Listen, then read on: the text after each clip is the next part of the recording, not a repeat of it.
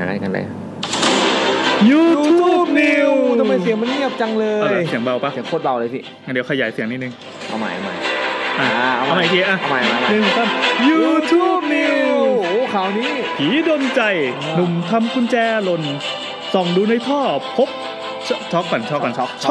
พบศพไร้หัวโอ้โหนะฮะข่าวนี้เนี่ยต้องบอกว่ามีคนส่งมาให้เยอะมากพี่ใช่ๆๆคือถ้าไอ้ข่าวประมาณเนี้ยรับรองอินบ็อกซ์เต็มเลยใน1อาทิตย์ที่ผ่านมามันจะมีข่าวแบบที่เป็นไฮไลท์ในเรื่องของความงมงายบ้างถ้าอย่างอันนี้ก็เป็นอาชญากรรมอาจจะเป็นเรื่องความบังเอิญนะก็ไม่ได้งมงายอะไรเพียงแต่ว่ามันจะเข้ากับ YouTube ของเราเอาอะไรไปฝังไว้นี่เป็นยุดยัดด้วยข้างใต้แล้วกันเนี่ยครับข่าวนี้เกิดขึ้นเมื่อวันอาทิตย์ที่10ธันวาคมที่ผ่านมานี่เองนะครับเขาบอกว่าวันที่10ธันวาเนี่ยร้อยตำรวจโทก็ชื่อตำรวจก็ไล่ชื่อตำรวจไปเรียบร้อยแต่รับแจ้งว่าพบศพผู้เสียชีวิตภายในท่อระบายน้ำริมถนนเทพกษัตริย์ฝั่งขาออกนะครับที่ภูเก็ตที่ถลางใช่จึงรุดไปตรวจสอบนะครับที่เกิดเหตุก็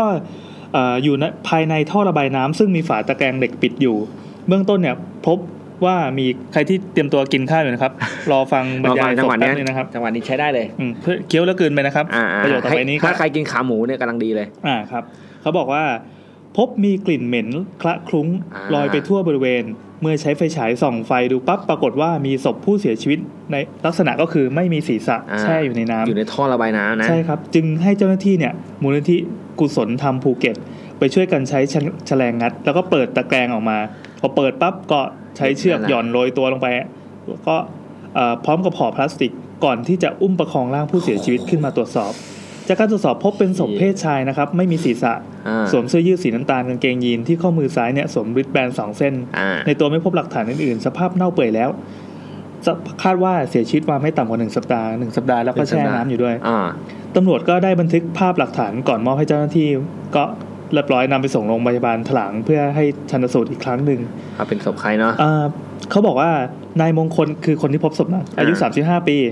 ก็เป็นหนุ่ม Messenger แล้วกันเขาเล่าว่าตนเองเนี่ยได้มาจอดริมถนนบริเวณใกล้เคียงก่อนจะเดินกลับไปกินข้าวเสร็จปั๊บกินข้าวเสร็จก็เดินมาถึงรถก็กุญแจหายเว้ยก็ตบกระเป๋าเรียบร้อยหายไปไหนวะไม่เจอก็แย่ละเดินย้อนไปอะไรก็ไม่เจอก็ปรากฏว่าคิดว่าน่าจะตกในท่อระบายน้ำแน่ๆเพราะว่ามองหาทั่วแล้วก็ไม่เจอก็เลยใช้ไฟฉายส่องดูไฟฉายก็น่าจะเป็นไฟมือถือนะส่องดูปั๊บก็พบศพที่ลอยอยู่ข้างล่างก็แบบช็อกดีครับก็แจ้งเจ้าหน้าที่เรียบร้อยท่านี้ยังรู้สึกตกใจไม่หายว่าหลังจากพบศพแล้วเนี่ยตนเองหันไปดูทีก็เจอกุญแจรถที่ทำหล่นไว้บริเวณใกล้เคียงซึ่งเป็นเรื่องที่น่าประหลาดมากเหมือนกับว่าผู้เสียชีวิตต้องการให้ตัวเองมาเจอศพก็อันนี้ก็เป็นเรื่องอันนี้มีภาคต่อนะพี่มีภาคต่อครับภาคต่อนะครับต่อเลยครับเปิดเสียงก็ไม่ทันYouTube New พบแล้วเจ้าของร่างอะไรวะทำอะไรภาคต่อเลยแล้วกันภาคต่อจากข่าวเมื่อกี้เจอหัวแล้วครับเจอหัวแล้วนะครับนั่นแหละครับเมื่อกี้เป็นข่าวหัวเจอแต่ศพแต่ไร้หัวอันนี้เจอหัวแล้วครับก็เป็นจากเพจเสียงประชาชนคนภูเก็ตนะครับเป็นเครดิตณัฐพงษ์คงกิ้มโพสต์รายงานว่าเมื่อวันอาทิตย์เนี่ยก็เวลา 11:50 ก็ได้รับแจ้งไปปั๊บอันนี้ก็รีเฟอร์ถึงข่าวเก่าเสร็จปั๊บเขาก็เลยลงพื้นที่แล้วก็ไปพร้อมกองพิสูจน์หลักฐานที่สภ.ถลางนะครับไปค้นหาศีรษะผู้เสียชีวิตตอนแรกผมคิดว่าน่าจะเป็นฆาตกรรมหรืออะไรหรือเปล่าเพราะการที่มันตัดหัวหายใช่มีคนหัวขาดอันตรายไม่ใช่อันตรายมันน่ากลัวปรากฏว่าค้นไป20นาทีก็หาไม่เจอก็เลยให้อาสาสมัครนะครับจุดธูปบอกสิ่งศักดิ์สิทธิ์ที่นับถือนะครับก็เป็นความเชื่อส่วนบุคคลต่อมา5นาทีต่อมาเท่านั้นเองก็เจอศีรษะของผู้เสียชีวิตอย่างเหลือเชื่อศีรษะอยู่ที่ไหนครับจมอยู่ในคูน้ำหลังเคหะบ้านลิพรแล้วก็เจอสายเชือกแขวนอยู่บนต้นไม้คาดว่าน่าจะเป็นการผูกคอเสียชีวิตเพราะมีคราบน้ำเหลืองอยู่ใต้ต้นไม้แล้วก็มีกระดูกคอเนี่ยติดอยู่กับสายเชือกโอ้โหกระดูกคอ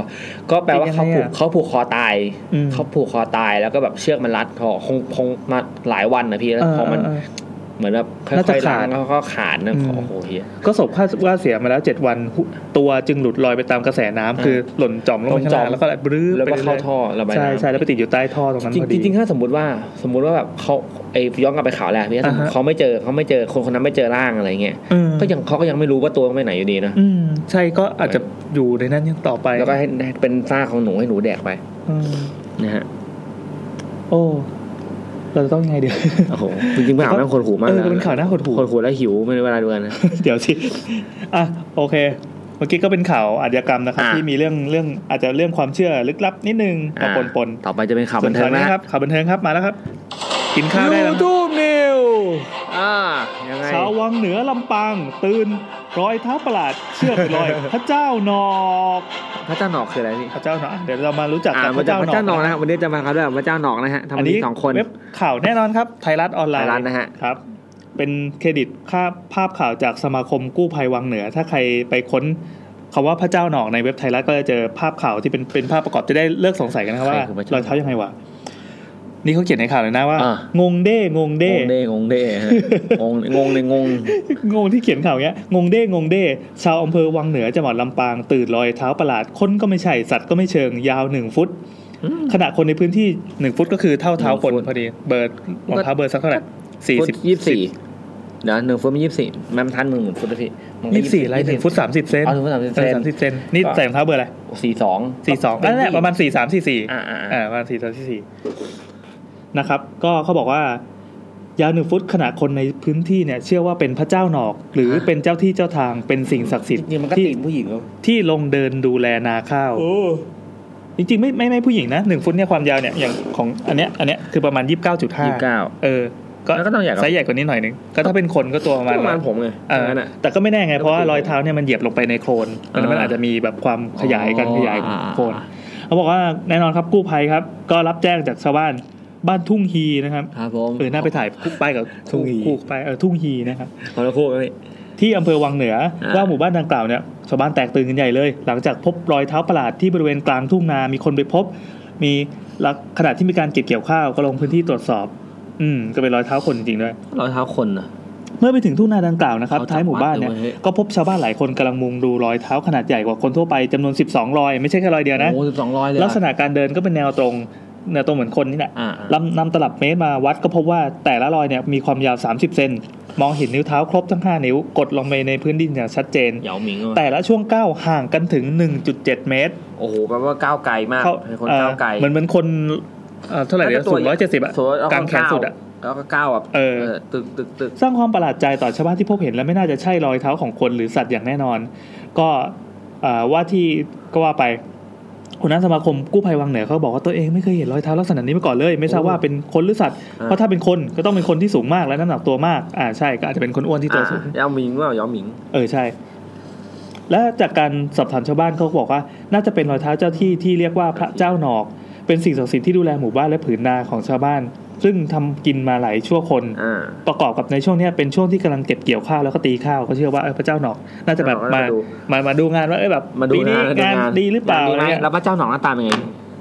ไม่ได้บอกเลยนะเป็นของชาวบ้านที่นี่เหมือนเป็นชื่อของเจ้าที่อารมณ์เหมือนพระแม่โพธิ์ศพอะไรอย่างงี้ป่ะพี่แต่แบบถ้าคนเหนือพระแม่โพธิ์ศพเป็นเจ้าแม่ไม่เป็นพระแม่แบบสากลอันนี้น่าจะเป็นแบบโลคอลหน่อยเป็นเทพท้องถิ่นนะเป็นเทพท้องถิ่นใช่เทพท้องถิ่นครับนะครับและทั้งหมดก็เป็น YouTube News โอ้โหมี3ข่าวเลยวันนี้คือวันนี้นี่แซมไม่สบายด้วยเนี่ยเปล่าพี่หาวบ่อยผมหาวบ่อยครับเนี่ยหาวบ่อยนี่หาวแล้วบิ๊กฟู้ดค่ะตัวบิ๊กฟู้ดเอาวะอย่างนี้ใช่อาจจะเป็นบิ๊กฟู้ดแต่มันอาจจะเป็นเยติก็ได้เยติของปลอมกำลังระบาดแต่เยติมันอยู่ที่หนาวเยติเขาบอกว่าถ้าราคาไม่เกิน1,000เนี่ยของปลอมแน่นอนนะครับก็ไปดูเยติได้ที่สำเพ็งนะครับครับผมแก้เยติดีไงพี่เก็บความเย็นแค่นี้ทำไมเรียกแก้เยติอ่ะก็เขาตั้งชื่อว่าอย่างเงี้ยไม่เกี่ยวความเย็นระดับมันเมื่อก่อนมันจะมีกระติกเก็บความร้อนด้วยกระติกน้ำที่มันเงินที่เก็บความเย็นกับความร้อนก็เหมือนกันใช่ก็แบบนี้แหละแล้วทำไมแต่ว่าอันนี้เขาคงทำออกมาอย่างดีวัสดุที่ใช้ดีแล้วก็ผ่านการพิสูจน์การเทสมาแล้วว่าฝาเฟยก็เป็นระบบแม่เหล็กซึ่งมีสิทธิบัตรอะไรอย่างเงี้ยโอเคแต่ตอนเด็กๆผมก็เคยใช้ไอ้กระปุกเหล็กๆนี่เก็บทั้งความเย็นและความร้อนเลยคือก่อนที่มันจะดังก่อนที่จะรู้ว่าดังคือตอนนั้นผมรู้สึกอยากได้ขึ้นมาเองอยู่ๆก็แวบขึ้นมาว่าเราไม่เดินออกไปนอกบ้านบ่อยแล้วก็ชอบซื้อน้ำแต่ตามเซเว่นใช่ป่ะแล้วมันจะเปลืองขวดพลาสติกอยู่ๆก็อยากรักโลกขึ้นมาตอนนี้เลิกใช้ถุงเลิกเป็นกระเป๋าย่ามอะไรเงี้ยไม่เอาถุงครับนี่เป็นคนดีเป็นคนหล่อใช้ขวดเองใช่ๆก็รู้สึกว่าเราควรจะเติมน้ำมาจากบ้านก็เลยไปไล่ตามหาแม่งหาซื้อไม่ได้หาซื้อที่ไม่ใช่เยติแต่นั้นยังไม่รู้ด้วยซ้ำว่ามีแก้วที่เราคิดว่าเป็นแบบนี้เป็นแก้วแล้วปรากฏว่าเป็นแก้วพอคว่ำมันจะหก ก็เลยเดินไปจนไปเจอไอ้ปั๊มบางจากในร้านอินทนินที่เป็นร้านกาแฟอยู่นะครับมันจะมีแบบที่ปิดฝาขวดโคตรแพงเลย450นะโอ้โหอันนั้นไม่ใช่เยติใช่ไหมอันนั้นไม่ใช่เยติเป็นแบบทั่วไปแต่เยตินี่1,000 กว่าบาทนะครับครับเยติครับแบกทิ้งแก้วแล้วย้ำยาล้างจานใช่คือแก้วเนี่ยเวลาใช้ไปอ่ะถ้าเราไม่ล้างมันจะเหม็นมากต้องแบบทำความสะอาดเนี่ยแล้ววันนี้เพิ่งไปซื้อไอ้ที่ล้างขวดใหม่ทีเพื่อจะล้างขวดบ้านลำบากกว่าเดิมมากเลยชีวิตแบบชีวิตกินเนี่ยชีวิตรักโลกเป็นอย่างงี้ต้องลำบากหน่อยแล้วไม่โลกไม่รักเรามั้งเลยวะแต่ทุนก็ไม่รักเรานะมาครับวันนี้นะครับเข้าสู่รายการ YouTube ด้วยเปิดรายการด้วยแก้วเยตินะฮะวันนี้นะฮะเราสวัสดีครับผมแซมนะครับครับผมแอนครับเราอยู่กับรายการ YouTube วันนี้เฮ้ยมี2คนนึงเหรอเดี๋ยวอีกคนนึงกำลังมาเพราะว่าเราฝากซื้อก๋วยเตี๋ยววันนี้เฟิร์นไม่มานะครับวันนี้เฟิร์นไม่มาวันนี้เฟิร์นหนีเที่ยวครับนะฮะจะมีเดยนะครับรายการเดยล้วนวันนี้นอกจากเดยแล้วไม่มีอะไรกินแล้วแห้งแล้งมากๆเลยแต่ก็มีเดี๋ยวเดยอีกเดยนึงจะเอาของกินมาให้เราแล้วก็หวังว่ามันจะอร่อยนะครับครับผมก็เดยบอกว่ามีเดยนึงนะครับบอกว่ามีคนฝากขนมมาให้นะฮะคุณตอนนี้คิดเล่นนัดบอกว่าอยากถามพี่เฟิร์นว่าตอนนั้นคลิปเล่นออโต้ใหม่ที่เลยมีเสียงแทรกมาคลิปอะไรวะคลิปอะไรคือตอนนั้นเราอัดรายการสดอันนี้คือเมนชั่นถึงเมื่อกี้นะครับก่อนที่เราจะอัดรายการเนี่ยมีผู้ฟังคุณอะไรนะคุณที่กิจอ่ะนั่นแหละครับคุณกิจหรือเกียรตินัทนัทเนี่ยนะฮะครับไม่ใช่ที่เขาทวีตอันนั้นอันนี้คนเดียวกันนี่เหรอใช่เหรอใช่เห็นได้เฟิร์นเล่นมือถือแต่ว่าคือเสียงที่มันออกมามันไม่ได้ออกมาจากมือถือไงเสียงมันถ้าฟังหลายรอบมากเดี๋ยวอธิบายก่อนสิว่าคืออะไรโอเคคือมันมีอยู่ EP นึงที่ตอนนั้นเราก็คือหาว่ามันเป็นเสียงอะไรวะมันมีเสียงหัวเราะของผู้หญิงแทรกขึ้นมา EP ที่เท่าไหร่นะเดี๋ยว EP เท่าไหร่จำไม่ได้แต่ว่าเราจะให้ฟังเสียงนั้นอีกทีนึงลองเปิดดูนี่คือนัดกำลังเดินเข้ามาแล้วนะครับก็ใส่หูฟังนะครับแล้วก็เสียงมันมีสมาธิมากนะฮะถึงว่าอยู่ไม่มาแล้วได้ยินไหมจริงๆก็คงได้ยินชัดอยู่แหละได้ยินไหมเสียงนี้เสียงที่2อ่ะคืออันเนี้ยเขาทวีตมาหา YouTube นะครับแล้วก็บอกว่าเป็นหลักฐานว่าเฟิร์นเนี่ยไม่ได้ขำเลยคือประโยคที่เรากำลังคุยกำลังเล่นแซวเล่นมุกอะไรอยู่มันมีเขาคนที่เราโฟนอินอยู่เขาก็หัวเราะขึ้นมาเสร็จปั๊บมันมีเสียงผู้หญิงที่แซงมาซึ่งจะบอกว่าเสียงคล้ายๆเฟิร์นใช่แต่ว่าเฟิร์นอ่ะใช่แต่ถ้าจากวิดีโออ่ะคือเฟิร์นมันก็จมเขาอุตส่าห์ไปแคปมาจากที่มีการไลฟ์มีการเก็บข้อมูลซึ่งเฟิร์นมันก็อยู่ของมันคนเดียวเนี่ยใช่เฟิร์นก็ไม่ขยับปากแน่นะคือเฟิร์นที่ชอบอย่างเงี้ยแบบนั่งกดเกมนั่งโซเชียลอะไรเรื่อยๆมันกดเกมมันกินคือก็เอาลิ้นดุนปากอะไรเงี้ยคือมันเหมือนกินขนมแล้วอะไรติดฟันอะไรเงี้ยแล้วที่เคยขึ้นมาทันทีอ่ะเป็นเพราะว่าคือเราอ่ะมองเห็นจอใช่ป่ะเราก็จะรู้ว่าในจอมีอะไรบ้างเสียงมันโดดนะมันพอมันโดดขึ้นมาก็จะจับสังเกตผิดปกติแล้วก็พอเรามองจอปั๊บเราก็จะรู้ว่าไม่มีใครขยับไม่มีใครทำตัวอะไรแล้วก็ตอนนั้นก็เชื่อสนิทใจตอนที่เขาบอกว่าแฟนอยู่ครับแฟนโอเคแฟนก็เคลียร์เพราะเสียงมันมาจากเสียงในลำโพงใช่เสียงมาจากลำโพงจอใช่ป่ะแต่ปรากฏว่าเขาบอกว่าแฟนหลับแล้วคือแต่แฟนเขาสมมติเขาโทรศัพท์กันอ่ะแฟนเขาก็ไม่น่าจะสมมติว่าแฟนเขาอยู่จริงแฟนเขาไม่ได้ฟังอะไรกับเราเขาจะมาขำอะไรวะเขาไม่ได้ฟังว่าแฟนเขาคุยอะไรกับเราจะไม่ได้ว่าเขาผู้หญิงยังตื่นอยู่อะไรเงี้ยแต่อันนี้มั่นใจว่าไม่ได้มาจากฝั่งเราใช่อันนี้มั่นใจคือเขามาจากฝั่งเขาคือเขาอาจจะแฟนหลับแล้วอาจจะไม่ได้หลับก็ได้นะอะไรเงี้ยแต่เขาไม่กล้าบอกอันนี้คืออันนี้คือวิทยาศาสตร์ที่สุดเท่าที่นึกออกคืออันเนี้ยมันสามารถยืนยันได้ว่าฝั่งเราแบบไม่ได้ขยับปาก EP 33นะครับ33ลองไปย้อนฟังดูก็อันนี้ก็ทำไมเรามาเล่าเรื่องเข้าตรงนี้แล้วพี่สรุปพี่เฟิร์นไม่ได้สไลด์จอไปเจอคลิปเล่นออโต้นะใช่ครับเฟิร์นไม่ได้สไลด์จอคือมันจะสไลด์ยังไงวะเดาว่าเฟิร์นมันเล่น Twitter อยู่เดาเล่น Twitter อยู่แล้วอีกอย่างเสียงอ่ะอย่างที่บอกมันไม่ได้มาจากข้างหลังมันมาจากในสายที่กำลังโทรอยู่คือสำหรับคนฟังพอดแคสต์เนี่ยจะรู้ว่าเสียงมันมีแค่หูซ้ายกับหูขวาแล้วเป็นเสียงโมโนด้วยซ้ำแต่ถ้าเรานั่งอยู่ในสถานที่เราจะรู้ว่าเนี่ยเสียงมาจากข้างหน้าคือลำโพงเสียงจากคอมที่มันตึ้งขึ้นมาบ่อยๆเสียงไลน์เสียงอะไรเงี้ยกับเสียงเฟิร์นที่อยู่ข้างหลังเราจะแยกออกอันนั้นก็ยืนยันว่าเสียงไม่ได้มาไม่ใช่เราแน่นอนคือถึงแม้รายการเราจะบางทีก็ต่อต้านความงมงายนะแต่พอเจอที่เรามันก็งงๆเหมือนกันแต่ผมยังเชื่อนะว่าเป็นเสียงจากฝั่งเขาจริงๆใช่ผมมันมีครั้งนึงพี่จำที่แบบมันมีเสียงว่าเรียกแอนแล้วมีคนทักอันนั้นผมคิดว่าเสียงแมวผมก็ถามพี่แอนว่ามีแมวป่ะที่บ้านพี่แอนบอกไอ้แมวตัวนั้นมันไม่อยู่ไอ้จิ๋วไม่อยู่คืออาจจะไม่ใช่เสียงแอนอาจจะเป็นเสียงเก้าอี้เนี่ยแอนอย่างเงี้ยแหละแต่มันเรียกว่าแอนแต่อันนั้นก่อน EP 33ต้องลองไปหาฟังดูแอนซึ่งเนี้ยไม่รู้มาจากไหนก็อาจจะเป็นผีก็ได้ผีแล้วสบายใจแล้วโอเคกลับมาสู่เรื่องผีนะครับบ้านพี่แอนมีผีนะครับใครซื้อก็แถมผีนะฮะวาย โอเคกลับมาสู่เรื่องผีครับวันนี้เรามาใน EP ที่ชื่อว่าไสยศาสตร์นะครับเป็น EP ที่78แล้วเราอัดกันวันที่12ธันวาคม2560นะครับออกอากาศ13ธันวาครับเฮ้ยเดี๋ยวงั้นเราแล้วกันนะ13ขอปฏิทินนัดแปลว่าสุดท้ายของที่เราจะจากคือวันที่27พี่ฮะ27ธันวา27เพราะว่าสุดสัปดาห์สุดท้ายของธันวาพอดีแล้วก็เราจะหยุดมีหยุดมั้ยหยุดปีใหม่เปิดที่วันที่10มั้ยก็หยุดสักอาทิตย์แล้วกันเราก็ขี้เกียจเหมือนกันได้ก็เดี๋ยวว่าของเดือนนี้วันสุดท้ายก็คือวันที่27แล้วก็กลับมาเจออีกทีนึงเขาไม่ได้10เพราะพี่แอนคิดว่าพี่แอนน่าจะไปเที่ยวหลังปีใหม่ล่ะเพราะพี่แอนจะเที่ยวหลังปีใหม่ตลอดใช่มั้ยปกติแล้วไม่รู้อ่ะแต่ตอนนี้ลูกขึ้นโรงเรียนแล้วก็ต้อง follow ตามวันหยุดก็เป็นว่าเดี๋ยวค่อยว่ากันเดี๋ยวค่อยประกาศทีนึงสำหรับ EP นี้เราว่ากันเรื่องไสยศาสตร์แต่ก่อนที่จะเข้าเรื่องไสยศาสตร์ผู้ฟังที่ฟังใน SoundCloud มันสามารถปักหมุดได้ใช่มั้ยช่วยบอกว่าเรื่องผีเริ่มตรงนี้นะครับวันนี้ไม่มีการแบบเละเทะอะไรไม่แน่วันนี้เรามาอย่างควบคุมเวลาเพราะหิวใช่เราหิวด้วยนะฮะครับโอเควันนี้ไสยศาสตร์ผมขอเปิดด้วยจุดลองของไม่มีเนาะไม่มีลองของมาจุดธูปเลยดีมาจุดธูปครับต่อไปเป็นช่วงจุดธูปโอ้โหเป็นครั้งแรกที่แบบไม่มีของกินแล้วแบบมันจะเริ่มต้นไงก่อนดียังไงครับเอางั้นเรามาเล่าเรื่องสถานที่นี้อีกครั้งดีกว่าเราติดเป็นการบ้านไว้เมื่อ2 EP ที่แล้วตั้งแต่ EP 76นะครับที่เราเหมือนจะบอกในรายการไว้ว่าเรามาอัดกันที่ใหม่ซึ่งเป็นสตูของแซมเองครับผมสตูของผมสร้างเองครับแซมถือหุ้นใหญ่อยู่ใช่ครับผมทุยนี่ต้องไปกราบไหว้ขอใช้นะครับขอใช้นะครับคือปกติเราจะไปอัดกันที่ห้องประชุมสักห้องนึงของแซมแล้วเสียงแอมจะดังมากเสียงแอร์ดังไม่พอแม่งกล้องด้วยแต่ว่าจริงๆมันมีห้องนึงที่แอร์ไม่ดังคนฟังก็จะบ่นแต่มันกล้อง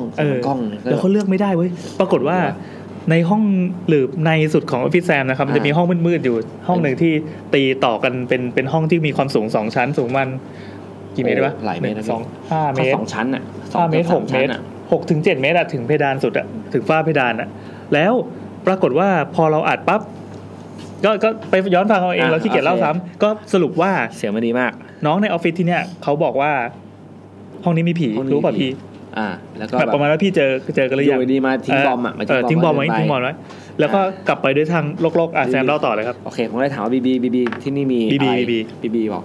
ก็เขาก็เล่าว่าพี่เขาก็เจอเด็กผู้หญิงนั่งอยู่มุมตรงนี้มุมนี้คือเดี๋ยวนะมุมตรงนี้สามารถกล้องชี้ดูได้ไหมถ้าใครที่ดูไลฟ์อยู่นะครับแซมจะชี้ไปที่แซมจะชี้ไปที่มุมห้องผีทำของเปล่าคือในห้องสตูดิโอเนี่ยลักษณะของห้องมันคือเป็นห้องค่อนข้างจัตุรัสเนอะแล้วก็ผนังด้านหนึ่งซึ่งกว้างมัน 6-7 เมตรเนี่ยเห็นมุมไหมเป็นฉากสีขาวสีเขียวกับสีดำซึ่งมันชักลอกเหมือนหนังตะลุงลงมาได้เหมือนเราตอนนี้เราใช้เป็นฉากเขียวใช่ไหมเหมือนกรีนสกรีนเอาไว้ตัดต่อใส่เอฟเฟกต์ใส่อะไรนิดนึงแล้วจุดที่มีเสียงล่ำลือก็คือมุมขวามือของเราก็ขอบสุดของฉากขวามือผมที่ให้ดูตอนนี้เราชี้ไปที่สถานที่เกิดเหตุยังไงครับก็บอกว่าจะมีเห็นผู้หญิงมาใกล้ๆใหม่เลยเนี่ยก็บอกเห็นมีผู้หญิงกับเด็กมันนั่งคุดอยู่เนี่ยคุดนั่งแบบนั่งกอดเข่านะหันไปดูอย่ามามองหน้าเราเลยหันมองมุมนั้นดีกว่านะครับสำหรับคนที่ดูไลฟ์อยู่นะครับไม่เห็นจริงๆมันมีข้างในอีกนะที่มันมีมุม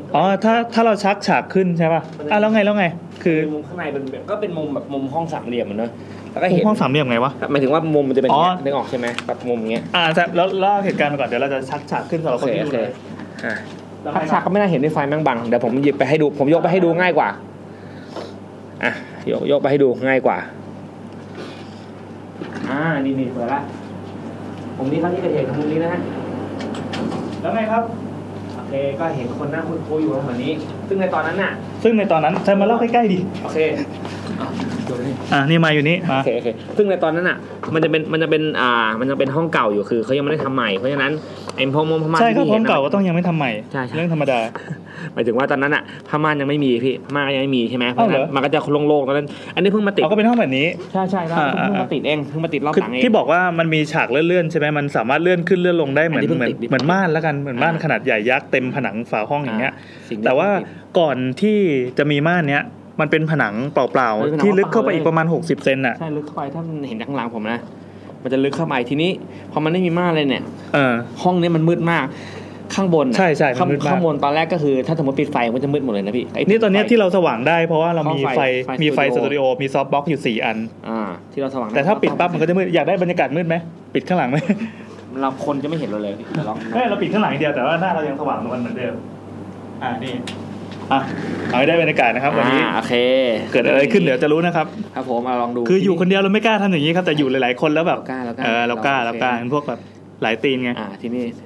อยู่เป็นหมาหมู่ไงหมาหมู่มันอยู่เยอะๆแล้วไงต่อโอเคทีนี้เขาก็เห็นคนแบบอันนี้นานยังเหตุการณ์นานยังนานแล้วคนที่เห็นเป็นใครแรกคนที่เห็นเนี่ยเป็นพนักงานคนหนึ่งแล้วกันผมไม่ใช่ชื่อเหมือนเขามาเอาของหรือว่ามาเก็บของเหมือนห้องนี้มันถูกฉายงานบ่อยๆแหละแล้วเข้ามาหาของหรือของเก็บของแล้วก็เจอนั่งอยู่ตรงนี้มุมขวานี้เขาเอาชิบหายแล้วแต่ก็เป็นคนเดียวที่เห็นนะคือแล้วเขาคิดไหมเขาตอนแรกเขาไม่ชัวร์ตอนแรกเขาคิดเป็นถุงผ้าหรือว่าก็คือเนื่องจากห้องมันก็รกแต่แรกกว่าแล้วไงพี่เขาคิดว่ามันจะมีของแบบสต็อกวางไว้เขาคิดเฮ้ยใครมันเอาถุงสักอย่างมาวางวะแต่แบบตอนแรกเห็นมันเขามีเล่าไหมว่ามีสีอะไรผ้าชุดอะไรตอนแรกเขามองว่ามองว่าเป็นสีท่อนดำๆเขาคิดว่าแบบเห็นดำน้ำตาลก็คิดว่าเป็นท่อนลังหรือว่าที่มันต่อกันเป็นรูปคล้ายๆกับคนหน่อยนึงใช่ที่ไหนได้เขาเก็บของไม่คิดอะไรเขาปุ๊บคือเขาเดินเข้ามาในห้องเหมือนไม่ได้อยู่ข้างหน้าใช่เขาเดินเข้ามาก็โอเคลังแล้วก็จังหวะที่ลังโอเคก็เก็บของหาของคือเนื่องจากห้องนี้มันไม่มีไฟมันไม่มีสวิตช์ไฟถ้าเปิดไฟต้องเปิดไฟพวกนี้เท่านั้นใช่ไหมทำไมเขาไม่ติดสวิตช์ไฟไว้วะมืดสนิทเลยใช่ที่นี่ไม่มีไฟใช่ไหมจะได้เก็บของอยู่แล้วก็แบบมันก็หันมองทีนึงไอ้เหี้ยไม่ใช่ละมันคือคนนี่หว่ากำลังนั่งคุยอยู่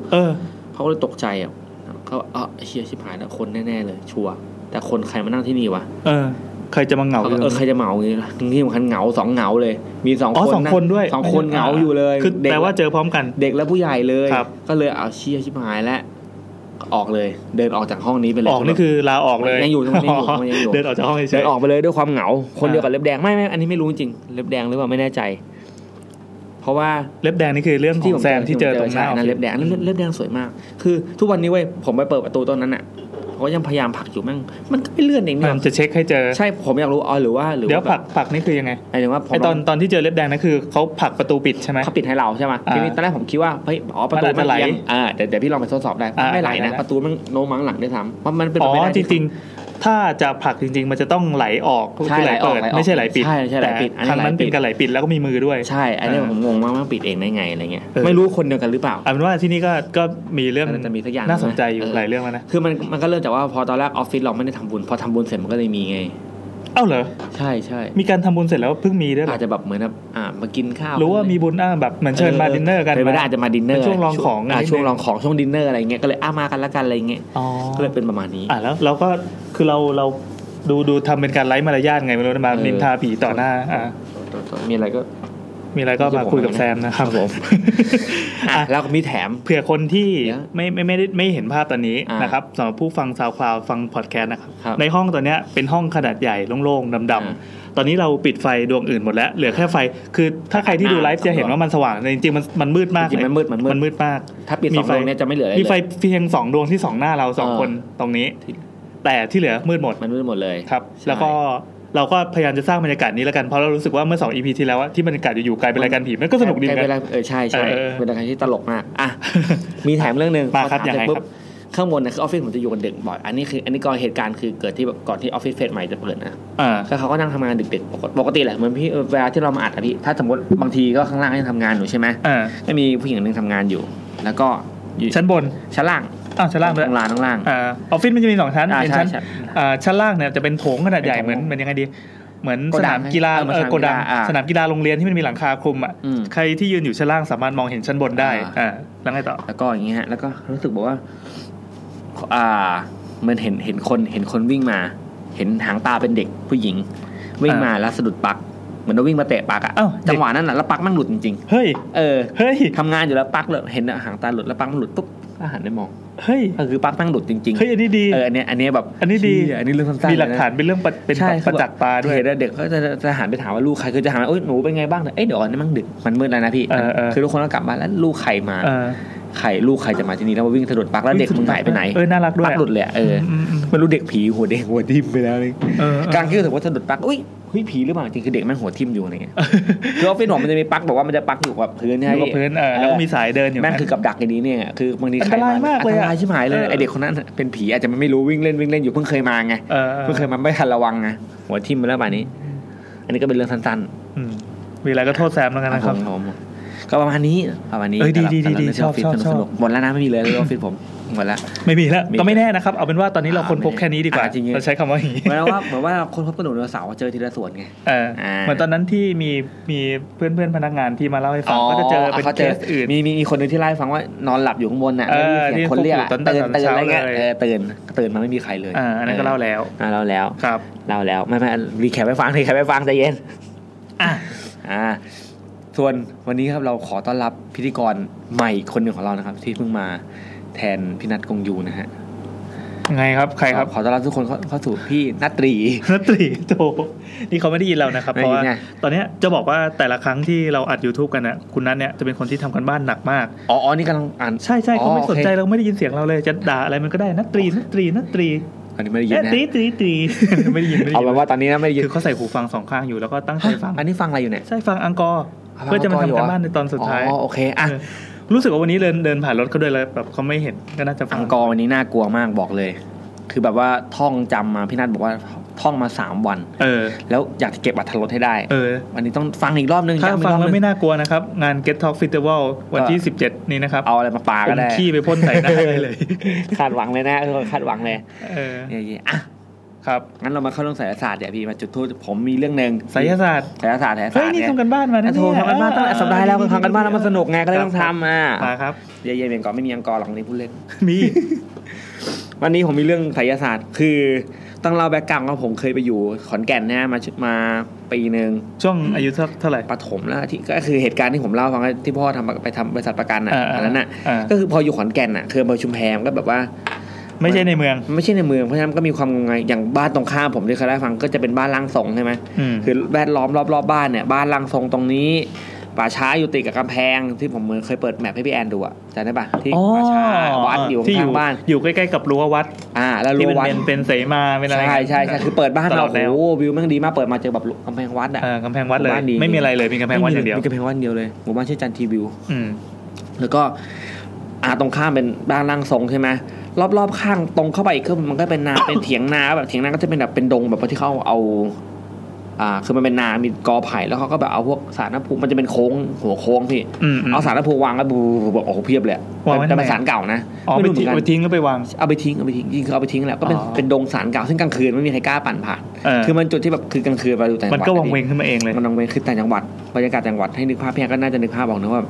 หลัง 20:00 นร้านค้าที่มันเคยเปิดกลางวันก็ปิดแล้วใช่ไหมเซเว่นไม่มีแน่นอนคือแบบไม่ต้อง 20:00 นหรอกทุ่มนึงก็ปิดหมดแล้วแบบคนก็อยู่ในบ้านดูทีวีกันไฟก็คือออกจากบ้านคนแต่บนถนนไม่เงียบสนิทช่อง3ช่อง7กันใช่เมื่อเงียบสนิทมากแล้วมันจะมีวันนึงพี่ก็บอกว่ามันมีความเชื่อว่าเป็นวันที่บอกคืนปล่อยของอะพี่คืนปล่อยของที่แบบว่าถ้าสมมติได้คืออะไรวะคืนปล่อยของมีด้วยสมมติมันจะมีวันนึงที่แบบเป็นวันที่คนเล่นของเขาก็ซัดของใส่กันโยนของใส่กันแล้วใครมีการทักขึ้นมาจะของจะเข้าตัวมันมีวันอะไรระบุเฉพาะไหมเช่นกี่ค่ำแรมอะไรเงี้ยอันนี้มันมีแต่ผมไม่รู้จริงๆว่ามันยังไงแต่อันนี้คือเป็นไม่เป็นไรไม่ออกสอบนะอันนี้ไม่ออกสอบแต่เป็นเรื่องถือว่าเล่าสู่กันฟังนะฮะคือมันก็เป็นความเชื่อว่าช่วงเนี้ยคือปีนึงก็มีหลายครั้งนะช่วงนี้ของวันนี้เนี่ยถ้าได้ยินเสียงคือเสียงนี้จะมาพร้อมกับลมเขาเรียกลมเพลลมพัดลมวูบวูบวูบวูบเลยได้ยินเสียงแบบประหลาดกว่าลมปกติใช่ไหมเราจะรู้แล้วว่าเนี่ยไม่ใช่ลมธรรมดาแล้วเนี่ยไม่ต้องไปลองทักว่าลมอะไรคือไม่ต้องเปิดบ้านไม่ต้องไปดูคือแบบเป็นความเชื่อแถวนั้นนะก็คือมันก็เริ่มจากคนนะคือผู้เฒ่าแก่เขาบอกแล้วว่าอันนี้มันอย่างแบบฮะวันพระวันโกนง่ายอันนี้ใช่น่าจะเป็นอย่างนี้แหละแรมปล่อยผีแรมปล่อยผีคำนวณเอาตามเลิกค่ะซึ่งเนี้ยเราก็จะมีปฏิทินของเขาในวงการไสยศาสตร์คืออย่างปฏิทินเราก็ปฏิทินเราคือมีงานใช่ไหมเขาก็ทำมาร์กไว้วงการไสยศาสตร์ก็เหมือนกันจะมาร์กไว้วันนี้นะวันนี้ปล่อยผีนะนัดกันใช้ Google Calendar ซิงกันก็ซิงกันแล้วใครพอรู้ปุ๊บก็จะขึ้นเตือนใช่มีโนติขึ้นด้วย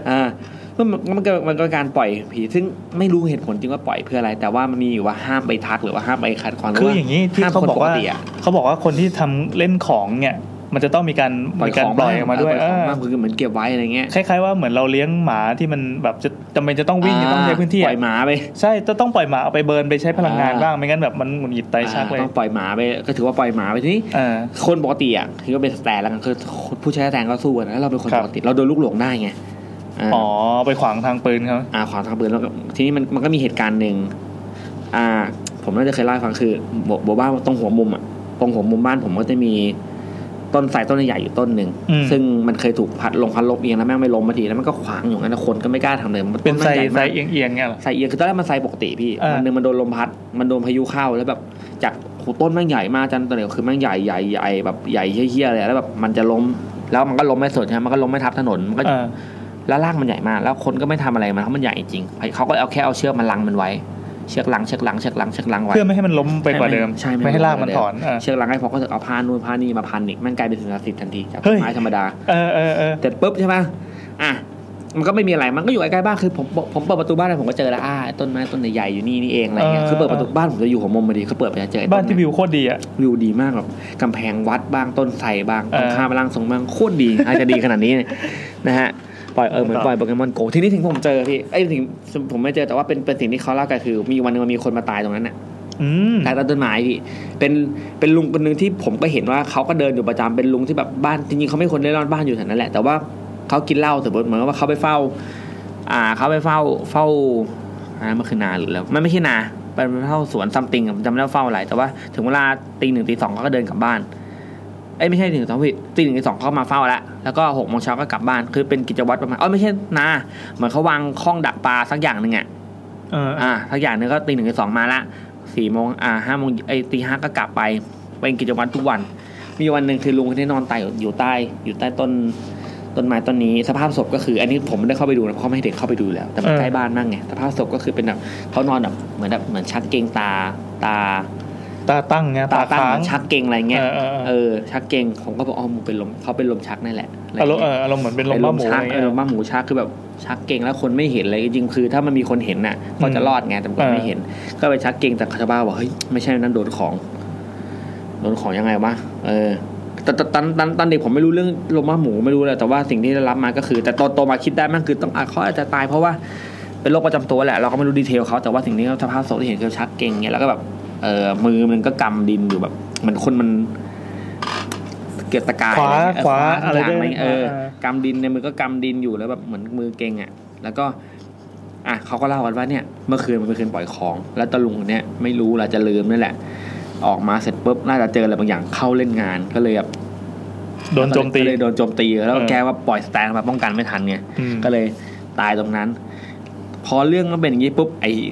พอเริ่มเป็นอย่างงี้ปุ๊บจากตอนที่แม่งมืดอยู่แล้วตอนแรกแบบ 20:00 นมันก็เงียบหมดแล้วอะ6:00 นแม่งไม่มีข่าวจากบ้านเลยเป็นแบบโหมันกลายเป็นความวังเวงของหมู่บ้านในช่วงนั้นกลายเป็นความวังเวงของหมู่บ้านแล้วแบบแล้วนอกจากหมู่บ้านผมแล้วหมู่บ้านข้างเคียงก็แบบก็ไม่มีใครกล้าผ่านเด็กๆอ่ะปกติทางนั้นน่ะถ้าที่แบบเปิดแบบมันจะเป็นทางผ่านที่แบบจากหมู่บ้านนึงไปหมู่บ้านนึงโดยที่ต้องผ่านป่าเนี่ยปกติคนก็ผ่านกันไม่มีใครผ่านเลยคือข่าวมันไวมากนะคือตอนนั้นไม่มีโซเชียลอ่ะแต่พอมีคนตาย1คนบนที่แบบแม่งตายโดยท่าทางไม่ปกติแม่งดังมากโซเชียลแบบออฟไลน์โซเชียลแบบออฟไลน์ดังมากครับรู้ว่าบ้านนี้ตายยังไงตายตรงไหนโอ้โหไม่ใครแล้วที่แบบที่แม่งแบบที่ขำก็คือมันจะไม่ขำหรอกอาจจะไม่ขำคือบ้านมันจะมีบ้านที่กำลังสร้างอยู่หมายว่าตรงข้ามต้นไม้ต้นไทรที่มันเลยหมู่บ้านผมไปแล้วก็จะเป็นที่ปกติใช่ไหมบ้านหลังนี้กำลังสร้างอยู่คือตอนแรกกับคนงานก็จะมาทำเช้าแล้วเย็นกลับใช่ไหมปกติเริ่มปกติอันนี้กลายเป็นทำเช้าเสร็จปุ๊บบ่ายเขากลับแล้วทำไมอ่ะก็แบบเขาก็กลัวมั้งคือบ่ายมาเช้าเสร็จปุ๊บประมาณบ่าย 3 ไม่ 4จริงผมว่าแม่งอู้แหละแล้วหาเรื่องก็แบบโอ้กลับเร็วมากมันยิ่งทำให้แบบคนแม่งแถวนั้นมันยิ่งกลัวคือกลัวผีลุงก็กลัวแม่งวันนึงพอคนจะเล่นของก็กลัวแบบมันกลัวขนาดที่ว่าปกติตอนกลางคืนจะมีรถขายลูกชิ้นมากิ้งมาใช่มั้ยพอถึงคืนนึงรถขายลูกชิ้นแม่งก็ไม่มาก็ผมก็ชะเง้อไปเนี่ยลูกชิ้นว่าแม่งลูกชิ้นแม่งไม่เคยมาคือทุกทีมาละ 20:00 นมาละ20:00 น 2:30 นมาแล้ว20:00 นเลยนะใช่ๆเขาขับใช่ๆมันจะมีรถที่ขายลูกชิ้นตอนกลางคืนด้วยลูกชิ้นคือเป็นลูกชิ้นทอดนึงครับลูกชิ้นทอดนะที่หมู่บ้านแถวปทุมก็มีอย่างเงี้ยก็มาเขาปกติแล้วเขาแบบไปแวะตามหมู่บ้านเราบ้างไปขายตามวัดบ้างไปตามนู่นตามนี้บ้างใช่มั้ยแป๊บนึงนะมีรถด่วนมาฝากพี่รถด่วนคืออะไรครับรถด่วนรถด่วนนอนนี่เราถึงกับหยุดจัดรายการเพราะคำว่าหนอนรถด่วนนะฮะอันนี้จากไหนเนี่ยจากบุ้งมันกลับมาเชียงใหม่โอเค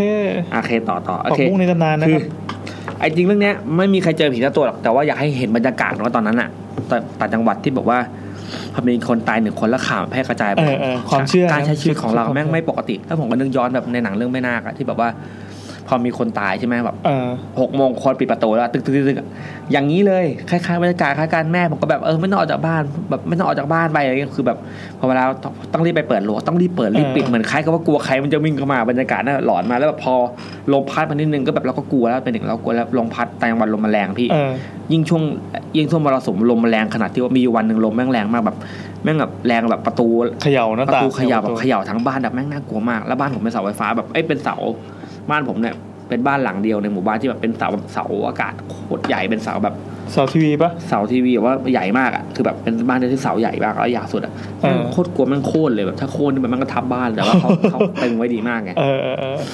ประมาณนี้อันนี้บรรยากาศได้ฟังแล้วแบบเขาก็ไปผูกเรื่องกับคุณสายปล่อยของจริงอาจจะไม่ใช่อะไรหรอกแต่พอมันมีคนตายมีเรื่องเล่าเข้ามาเนี่ยมันก็แบบผูกโยงได้ทั้งหมดเลยนะฮะคุณพาลินครับแถวบ้านหนูเขาเรื่องเสือสมิงก็เงียบเหมือนกันค่ะเขาบอกว่าแถวบ้านหนูตอนมีข่าวลือเรื่องเสือสมิงก็เงียบเหมือนกันก็เลยทำให้เห็นว่าอย่างเรื่องผีในตำนานอย่างเรื่องแม่นาคอย่างเงี้ยแม่นาคตายหรือไม่ก็ไปบีบคอคนนู้นบีบคอคนนี้พอมันมีข่าวลือชาวบ้าน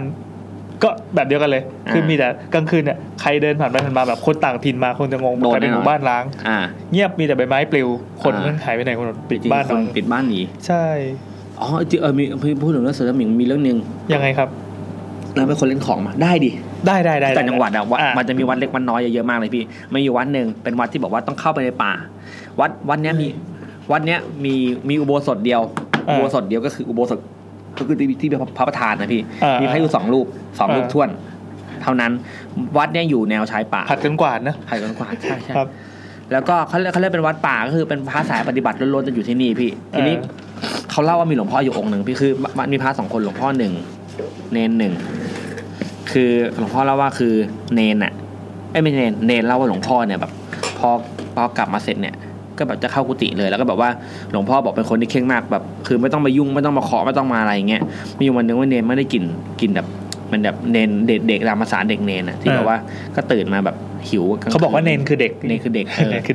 เนนเนี่ยเด็กเนนเนี่ยก็ตื่นมันก็กินปกติเขาก็แบบมองไปที่กุฏิหลวงพ่อไปหลวงพ่อจากปกติกลางวันเนี่ยครับใช่แอมไม่ติดอ่ะพี่ก็นี่แหละยังไม่เปิดตัดเลยเมื่อกี้ก็เลยถามก่อนว่าจะเปิดไหมเปิดโอเคขอบคุณครับเย่เรามีแอร์แล้วต่อทีนี้ใช้แอร์พัดลม2 ตัวต่อโอเคทีนี้คือเนนเด็กอ่ะไม่ใช่มี3 คนมีเนน1 คนมีพระที่อยู่ประจำ1 รูปเนน1แล้วก็พระที่เป็นเหมือนเจ้าว่าคือมันสายปฏิบัติเขาบอกว่ามีบอส1บอสเนี่ยเข่งมากกลางวันจะไม่ค่อยออกกลางคืนคือถึงเขาทำมาเดินจงกรมหรือว่ามาเดินกวาดแล้วคือมาเดินทำกิจวัตรตอนกลางคืนในขณะที่พระ2 องค์ก็แบบก็แบบก็เข้าก็เหมือนพระทั่วไปเนนมาบวชวันนี้เพราะจำใจเพราะแบบมันใกล้บ้านเขาแบบให้มาโควต้าใกล้บ้านส่วนพระองค์เนี้ยไม่รู้มาเพราะอะไรทำไมมาก็ไม่รู้ครับโอเคก็คุยกับแต่เนนกับพระก็คุย2 คนเจ้าว่านี่แปลกๆนี่แบบว่ากลางวันคือเขาพูดในเชิงชื่นชมโหเข่งมากๆเลยสุดยอดเลยอยากจะเป็นให้ได้อย่างนี้จังเลยอะไรอย่างงี้ดูดิแอร์ก็ติดเองครับแอร์ติดครับAmazing มากAmazing มากขอบคุณพี่ยามเมื่อกี้นะครับพี่ยามเขาแบบลดลงไปให้พัดลมมันเบาๆนิดนึงเดี๋ยวเสียงมันแทรกเข้ามาแล้วไงต่อกำลังหนุกเด้ตอนนี้นัดตรีอีกคุณนัดคงอยู่นะครับไม่มีได้ฟังต้นฉบับเสร็จเรียบร้อยเวลาฟังเนี่ยฟังไงแบบกร 1.25 เท่าอะไรอย่างงี้ป่ะไม่ทำไมอ่ะก็ทำไมอ่ะเฮ้ยเวลากรมันจะได้ประหยัดเวลาลงมากเลยนะอ๋อเหรอไม่เคยทำคราวหน้าลองแบบกดไอ้จุดๆแล้วก็เรียกว่าแต่มันฟังรู้เรื่องใช่ดีมากทุนเวลาไปได้เยอะแต่เรื่องมันยาวมากเลยยังจำไม่ได้เลยตอนนี้เนี่ยให้เวลาจำให้เราจำเวลาแล้วให้เราไปฟังอีกรอบนึงพี่กินก๋วยเตี๋ยวมั้ยกินมั้ยยังเดี๋ยวเอาช่วยถามต่อยังไงโอเคเมื่อกี้ถึงไหนแล้วก็คือเนนกับพระเขาคุยกัน1เจ้าอาวาส1พระลูกวัด1แล้วก็เนนพระลูกวัดกับเนนคุยกันว่าทำไมเจ้าอาวาสเขาชื่นชมโอ้โหสุดยอดของความแบบเคร่งอยากทำให้อย่างนี้บ้างครับแล้วมีวันหนึ่งเว้ยเจ้าอาวาสก็หายไปจากวัดคือปกติกลางคืนเนี่ยขอบคุณมากอันนี้คือผักบุ้งนะครับผักบุ้งนะฮะเอาของไปเราเฮ้ขอบคุณมากผักบุ้งก็ไปแล้วไม่มาเสร็จอดเลยเฟิร์นอดนะเฟิร์นนะครับวันนี้เรามีรถด่วนนะครับโอเคแกะเลยพี่ต่อเลยโอเคทีนี้เจ้าอาวาสหายไปครับตัวอาชีพหายแล้วหายไปไหนวะก็ตอนแรกก็คิดว่าแบบรับกินนิมนต์เลยแต่มันกลางคืนแล้วจะไปรับกินนิมนต์ได้ไงแล้วไอ้ประตูกุฏิมันเปิด ประตูกุฏิเปิดอยู่2คนนี้ก็ไปดูก็แบบตอนแรกก็ไม่กล้าไปกลัวเจ้าอาวาสด่าคือกุฏิของเจ้าอาวาสใช่ก็ไปดูปรากฏว่าพอเดินเข้าไปเว้ยในกุฏิเจ้าอาวาสมันมีซากแบบซากกระดูกเลยของอะไรไม่รู้คนหรือสัตว์เดาว่าน่าจะเป็นสัตว์เป็นกระดูกสัตว์แล้วแบบกลิ่นมันแบบเหม็นอับแบบโหเหม็นที่เหี้ยอะไรแบบแล้วมีซากขนแบบเหม็นสาบอะไรเหม็นสาบแบบโอ้เหี้ยอะไรวะเนี่ยกระดูกสัตว์ทุกชนิดที่คือกระเดี่ยวไม่ใช่แค่โครงเดียวกระดูกทั้งเล็กและใหญ่พี่เต็มเลยอ่ะโอ้แสดงว่าโอ้ชิบหายแล้วแบบอ้าวแล้วมันคืออะไรวะเนี่ยก็แบบอ้าวโหเชี่ยแล้วทำไมมันคือตอนนั้นแม่งสับสนคือแบบนึกภาพคนสับสนทำอะไรไม่ถูกแล้วแบบทำยังไงดีวะช็อกมันช็อกใจขึ้นมาตกใจแบบทำอะไรไม่ถูกอ่ะสิ่งนี้เขาทำต่อมาคือแบบพระองค์นี้ก็เลยเดินตอนนั้นนึกออกโทรศัพท์มือถือมันก็มีแต่แม่งก็แพงมากกันมันไม่ใช่แบบว่าใครจะครอบครองมือถือได้แล้วยิ่งมีพระนี่ก็ไม่ได้รวยพระแต่จังหวัดทำเป็นพระสายปฏิบัติด้วยสิ่งนี้เขาทำเขาก็ต้องเดินออกมาครับเดินออกมาจากวัดนะครับเขาเดินมากันเนร2คนฉายมาเพื่อจะมาบอกชาวบ้านว่าแบบเจ้าว่านหายเจอกระดูกอยู่ในนี้แล้วคือมันมีความผิดปกติตามเขาคิดแต่เรื่องว่าไม่รู้ว่าคิดเรื่องอะไรแต่เดินมาเสร็จปุ๊บเจอเจ้าวาดโผล่มาจากป่าเลยพี่คือเจอเจ้าวาดโผล่มาจากคือเจ้าวาดที่เดินไปครึ่งทางเจ้าวาดโผล่มาจากป่าแล้วแบบจะไปไหนกันคือแบบแล้วก็วิ่งเลยแล้วก็วิ่งเลยวิ่งโกยแล้วแบบพอโกยเสร็จปุ๊บก็เจ้าว่าก็แบบเจ้าว่าคือไม่รู้เจ้าว่าตามหรือเปล่าวิ่งเสร็จก็คือไม่กลับมาที่วัดอีกเลยไม่คิดจะคุยกันดีๆเลยไม่คิดจะคุยกันเลยก็กลับมาไล่ฟังกับคนในหมู่บ้านก็แบบแต่จังหวัดแหละแบบคนเล่า1คนมันกระจายไป1อย่าง1เรื่องคราวนี้ก็ลือกันให้แซ่ข่าวลือก็แบบพระองค์นี้แม่งต้องเล่นของแบบคือเป็นคนเล่นของเล่นอวิชชาแล้วบอกว่าเล่นของมันเกี่ยวอะไรกับซากสัตว์ก็แบบเป็นเสือสมิงหาสัตว์มากินอะไรเงี้ยลากสัตว์มากินในห้องอะไรเงี้ยทุกวันนี้อันนี้ก็เป็นแบบเป็นเนี่ยต้องเล่นของแน่ๆเลยแล้วมันก็เป็นเสียงเล่าลือกันไปอะไรเงี้ยซึ่งสิ่งนี้มันจะคือตอนเด็กเราก็คิดว่าเป็นความมันในการเอาเรื่องเขามาเล่าพี่แต่ว่าคิดทีนึงเหี้ยมันเป็นการแบบไอ้นี่บอกว่าแบบบูลเลอิงเขาบอกว่าอาจจะเป็นข่าวลือแต่ทำให้เจ้าตัวรู้สึกแบบได้รับความเสียหายใช่มันไม่มีการพิสูจน์นะอันนี้คือมันก็เป็นอีกมุมหนึ่งของคนที่โดนกล่าวหาว่าเล่นของอะไรเงี้ยแล้วมันเป็นสิ่งที่มันจับต้องไม่ได้อะจริงๆไอ้เรื่องปอบเรื่องกระสือแต่จังหวัดมีเยอะมากตอนที่ผมอยู่แต่ผมก็ไม่เคยเจอจริงแล้วแบบอย่างมียายคนนึงอะไรเงี้ยก็แบบอยู่บ้านอยู่คนเดียวอะไรเงี้ยก็บางทีเป็นปอบอะไรเงี้ยก็ไปเรียกเขาเป็นปอบอะไรเงี้ยเราเป็นเด็กอ่ะเจอบ่อยนะเราเป็นเด็กเราก็หิดไปปลาบ้านเขาสมัยเด็กเคยทำด้วยเคยทำคนเลวรู้สึกผิดชิบหายอ่ะป่านนี้ไปขอโทษยายเขายังยายน่าจะอายุสัก150 ปีได้ละคือแบบแต่ผมไม่ได้ป่าหมายถึงว่าไปแล้วแบบเพื่อนเด็กก็ไปป่าบ้านเขาบ้านปอบอะไรเงี้ยเขาออกเปิดประตูมาด่าอะไรพวกผมก็วิ่งหนียายก็โผล่ออกมาแล้วก็รับก้อนหินได้ทุกก้อนด้วยความเร็วประมาณนี้มันยังมุมที่แบบเรื่องของไสยศาสตร์แล้วแต่อย่างวัดคือเขาเชื่อเรื่องนี้มากนะเชื่อแล้วโดยไม่พิสูจน์อะไรเลยทักอย่างเดียวเชื่อก็เชื่อเลยคือมันน่าสงสารนะคือมันถึงนึกย้อนไปอ่ะยายนะเขาอยู่คนเดียวแบบแล้วเขาต้องรับมือกี่คนอ่ะกับไอเด็กเหี้ยๆอย่างพวกผมเนี่ยเป็นป้าผมเป็นคนดีนะผมไม่กล้าซึ่งเด็กเหี้ยๆคนนั้นก็ได้โตมาเป็นคนดีเป็นผมนี่เองกันไม่ผมไม่ได้ทำเขาผม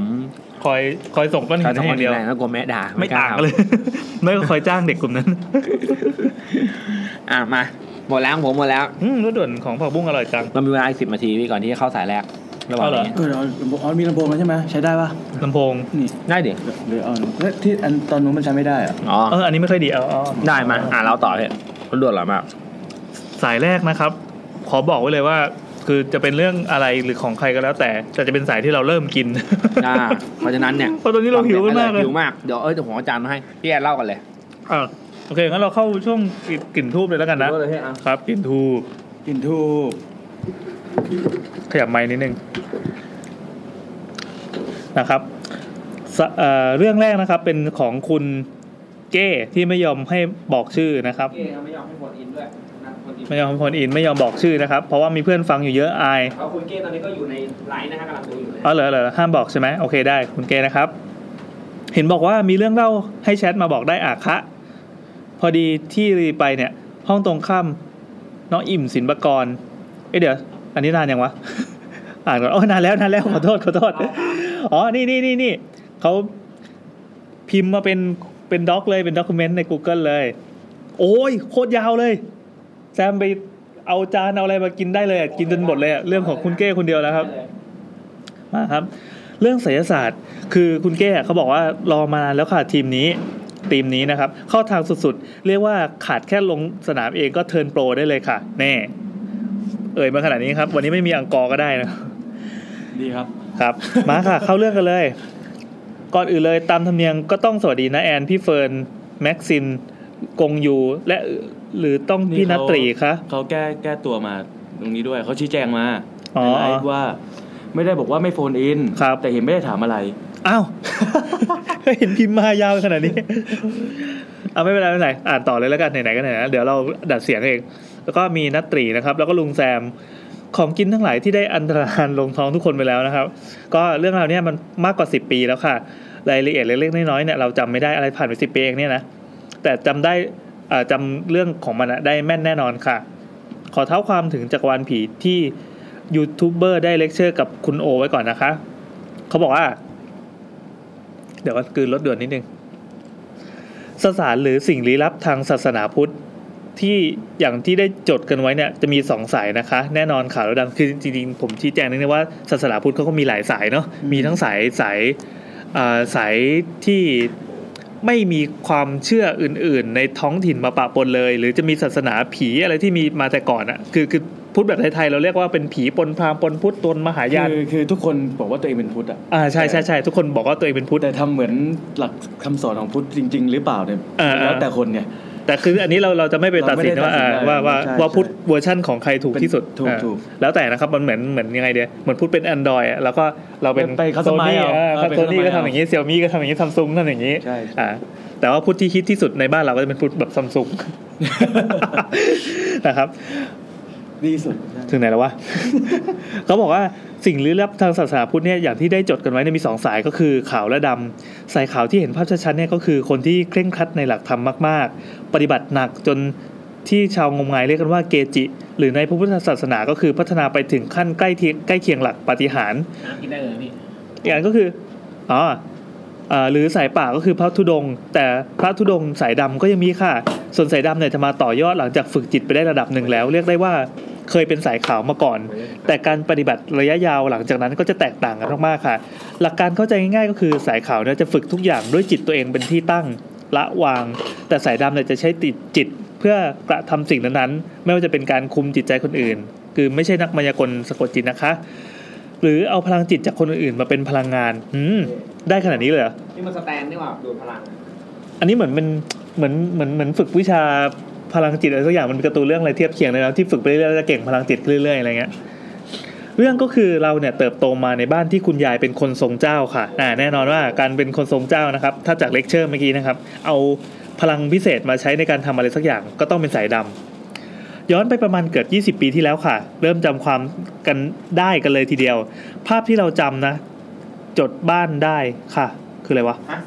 ภาพที่เราจำจดบ้านได้ค่ะ เอาไม่เป็นไรรูปทรงที่อยู่อาศัยเนี่ยเป็นบ้าน2ชั้นเหมือนปกติทั่วไปแต่ชั้นล่างเนี่ยจะมีการจำทรงบ้านนั่นแหละแต่ที่ชั้นล่างจะมีการจัดเหมือนเป็นสำนักทรงเจ้าประจำปีละ 1-2 ครั้ง1ครั้งเนี่ยก็ประมาณ 3-5 วันของไหว้เนี่ยยิ่งใหญ่กว่าอาม่าไหว้เจ้าซะอีกแล้วก็จะมีลูกศิษย์มาหายายทุกวันถ้าเหมือนมีเรื่องอะไรปั๊บป้ากับม้าเราเนี่ยจะเอาไปซ่อนเอาเราเนี่ยไปซ่อนไว้ชั้นบนก็คือเด็กไปอยู่ข้างบนซะวันไหนม้าไม่อยู่เนี่ยเราจะอยู่กับพี่เลี้ยงก็เห็นว่าที่ม้าเอาเราไปซ่อนเนี่ยคงกลัวจะโดนของอันนี้คือพอโตมาแล้วก็นึกได้เองนะคะว่ากลัวจะโดนของเพราะยายจะนั่งทำพิธีเข้าทรงเหมือนช่วยคนนะคะแต่ช่วยในที่นี้เราก็ไม่แน่ใจว่ายายเนี่ยแค่ไปดูนิมิตให้หรือว่าไปทำของจริงๆเราเติบโตมาแบบนี้อยู่เกือบ5 ปีตั้งแต่เกิดมาเลยจนย้ายมาอยู่บ้านตลชคืออะไรวะตลิ่งชันเราไม่ตลิ่งชอ อันนี้คือย่อให้รู้ว่าเป็นอีกหลังนึงจะได้ไม่สับสนกันหลังแรกคุณยายอีกคนนะคะก็เป็นบ้านของคุณยายอีกคนที่เขาเป็นเศรษฐีนะครับบ้านจะค่อนข้างหลังใหญ่ประมาณ1เรียกว่าอยู่กัน4คนก็ยังเหงาค่ะ8คนกำลังดีนะครับเรื่องก็ที่เกิดขึ้นกับเราก็คือเราเนี่ยไม่รู้ตัวค่ะกุมารทองที่คุณยายเลี้ยงไว้เนี่ยมากับเราด้วยอีกบ้านยายคือยายหนึ่งนะยายไม่ได้ส่งมาค่ะคือยายไม่น่าจะรู้ด้วยค่ะเพราะก่อนหน้านั้นน่ะยายไม่ค่อยมีลูกศิษย์ไปมาหาสู่สักพักแล้วของที่ตั้งเป็นชั้นๆก็มีพ่อแก่พระพุทธรูปต่างๆเหมือนชั้นพระเนี่ยก็หายไปหมดไม่เหลือเราเข้าใจว่าเอาตอนโตว่าคงเป็นช่วงที่ยายเนี่ยล้างมือจากวงการแล้ว ซึ่งค้นพบไม่กี่ปีมานี้ว่ายายที่แท้ไม่เคยวางมือแค่ตอนนั้นไม่รับลูกศิษย์แล้วเฉยๆเฮ้ยดูเจ๋งว่ายายนี่วัยเด็กเราไม่รู้หรอกค่ะว่าเป็นอะไรรู้แค่ว่าบ้านหลังใหญ่ๆแบบนั้นน่ะเราเหมือนมีเพื่อนเล่นด้วยกันตลอดไม่ว่ายามตื่นหรือหลับเราจะเห็นเงาเด็กตัวไล่ๆกับเราอยู่กับเราเสมอทุกเวลาที่อยู่บ้านเฮ้ยน่ากลัวอ่ะไม่มีใครรู้พี่เลี้ยงเนี่ยพอพี่เลี้ยงมาเขาก็จะหายไปเราก็อยู่คนเดียวสักพักเขาจะออกมาใหม่หลายครั้งม้าเนี่ยชอบถามค่ะว่าทำไมถึงพูดคนเดียวแล้วก็ละเมอเหมือนชวนใครเล่นคุยกับใครฝันอะไรคือประมาณว่าที่มาทางหน้าแอนว่าโค้ดตีมความฝันเต็มหรือยังตอนนั้นที่เคยมาถามใน EP เกี่ยวกับความฝันนะครับก็แสดงว่าจริงๆมันมีเรื่องที่อยู่ในโลกแห่งความฝันอีกซึ่งเราเข้าใจมาตลอดว่าใครๆก็พูดคนเดียวเป็นเรื่องปกติคือโตมาแบบนี้ ก็เลยตอบมาแบบว่าก็พูดกับตัวเองค่ะกับประมาณว่าเป็นคำพูดที่ไม่คิดในวัยเด็กพอเราโตปั๊บย้ายบ้านอีกแล้วก็คือย้ายเหมือนรวยแต่จริงๆก็คือหนีหนี้ย้ายเข้าโรงเรียนมัธยมเพื่อนคนนั้นน่ะที่เป็นเพื่อนลึกลับที่อยู่ในบ้านก็หายไปเราเนี่ยเริ่มติดลูกอมโอเล่แล้วก็แฟนต้าน้ำแดงติดในที่นี้ก็คือปากว่างไม่ได้อมลูกอมตลอดว่างจากการกินข้าวก็ลูกอมนี่แหละค่ะขอแนะนำนะครับถ้าเป็นยุคนี้ก็จะเป็นรสใหม่รสอะไรนะเลมลามซอดีมากครับดีมากครับพอเลิกเรียนปั๊บก็ต้องเข้าเซเว่นไปซื้อน้ำแดงกินแล้วเราก็เฟดตัวหาวิทยาศาสตร์ก็เลยเข้าใจว่าตอนเด็กๆมันคือเพื่อนในจินตนาการที่เด็กๆทุกคนก็มีใช่เด็กๆทั่วไปก็มีและสาเหตุที่เราติดลูกอมน้ำแดงก็เป็นเพราะว่าร่างกายเราเนี่ยต้องการความหวานแต่ไม่ใช่ค่ะตอนนั้นอาม่าเราเนี่ยพาเราไปวัดไปพบหลวงพ่อท่านหนึ่งท่านทักว่าเด็กคนเนี้ยมีของนะหลวงพ่อก็ยิ้มแล้วก็เรียกเราเข้าไปรับสายศีลผลก็คือกลับมาบ้านอาม่าก็เริ่มเคี่ยวเข็นให้เราสวดมนต์ทุกวันก่อนนอนค่ะเน้นว่าชินบัญชรได้ก็ยิ่งดีอิติปิโสตามจำนวนอายุบวก1ได้ดีมากๆเพื่อนที่ดูดวงเก่งๆก็ทักประมาณว่าเนี่ยมีคนอยู่ด้วยตลอดเลยนะเฮ้ยก็คือเหมือนกับว่าตัวเองมีของแล้วก็เพิ่งพอโตมาปั๊บก็เหมือนมีคนค้นพบว่ามีพลังแล้วเราตอนนั้นเป็นพวกจิตอ่อนค่ะจะบ้าเหรอใครอยู่ไม่มีเฟ้ยก็ประมาณนี้ไปค่ะเลิกเลยแล้วก็เลี้ยวเข้าวัดเลยก็เอาอีกแล้วพระทักอีกแล้วครับโอเคยอมแพ้ก็ได้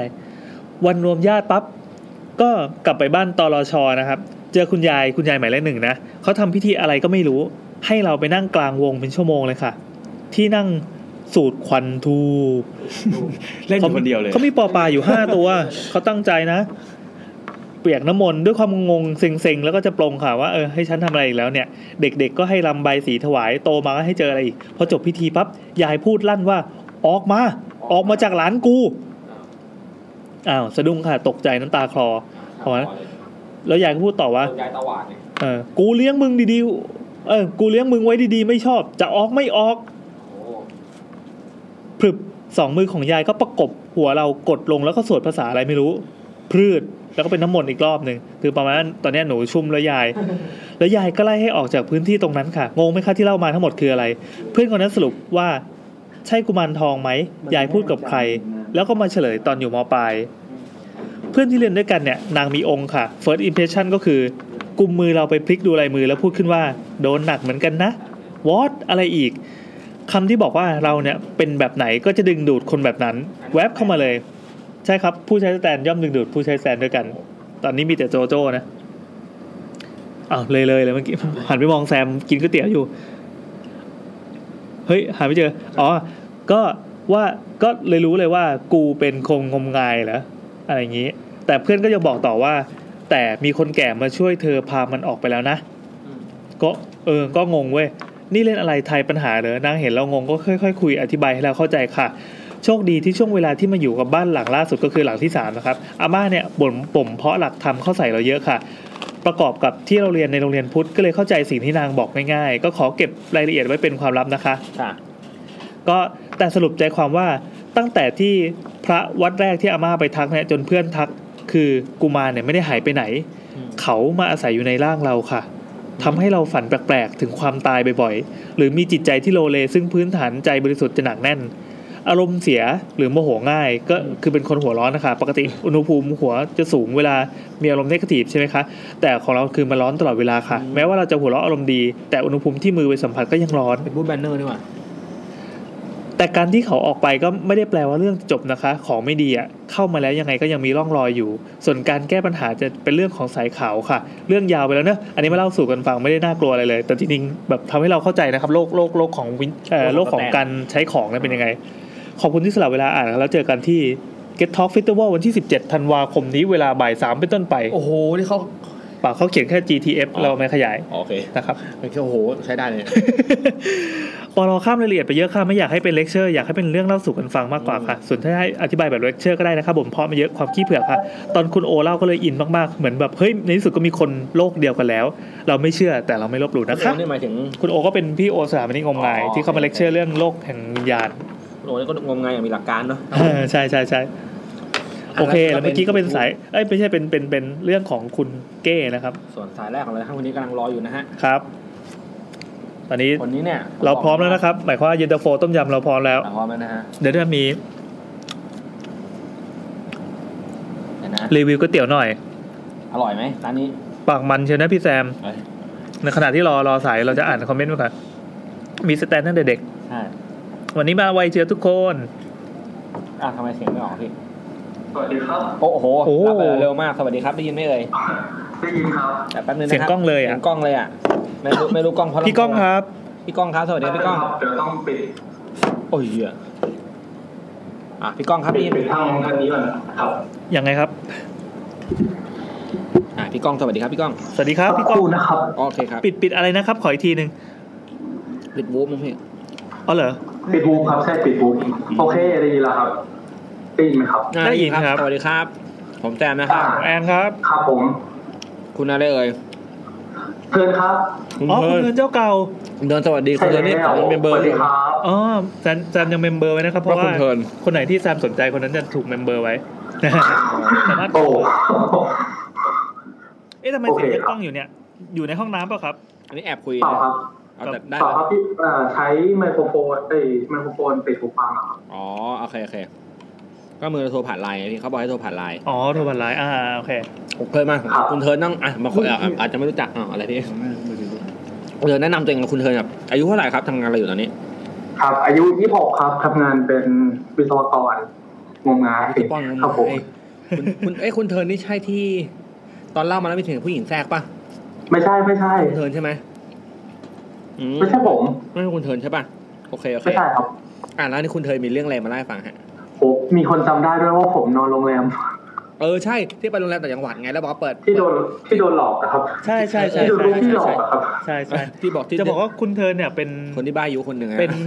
ใน Twitter น่าจะเห็นรูปคุณเทิร์นผ่านตาอยู่บ่อยๆนะครับถ้าใคร follow YouTube แล้วก็ไม่บล็อกเราไปซะก่อนคือคุณเทิร์นเนี่ยเขาชอบวาดแฟนฟิกล่าสุดไม่ใช่แฟนอาร์ตเวลามีใครเล่าเรื่องอะไรปั๊บคุณเทิร์นก็จะแล้วเขาใช้ชื่อแอดอะไรนะคือตัวเทป่ะคิโนอะไรนะอ๋อคนนั้นเหรอคิโนครับคิโนคุณเทิร์นจะวาดสแตนแล้วก็แบบมีใส่สกิล ability มีวาดรูปไอ้นู่นไอ้นี่ก็ดีนะครับสนุกดีสร้างสีสันหมกมุ่น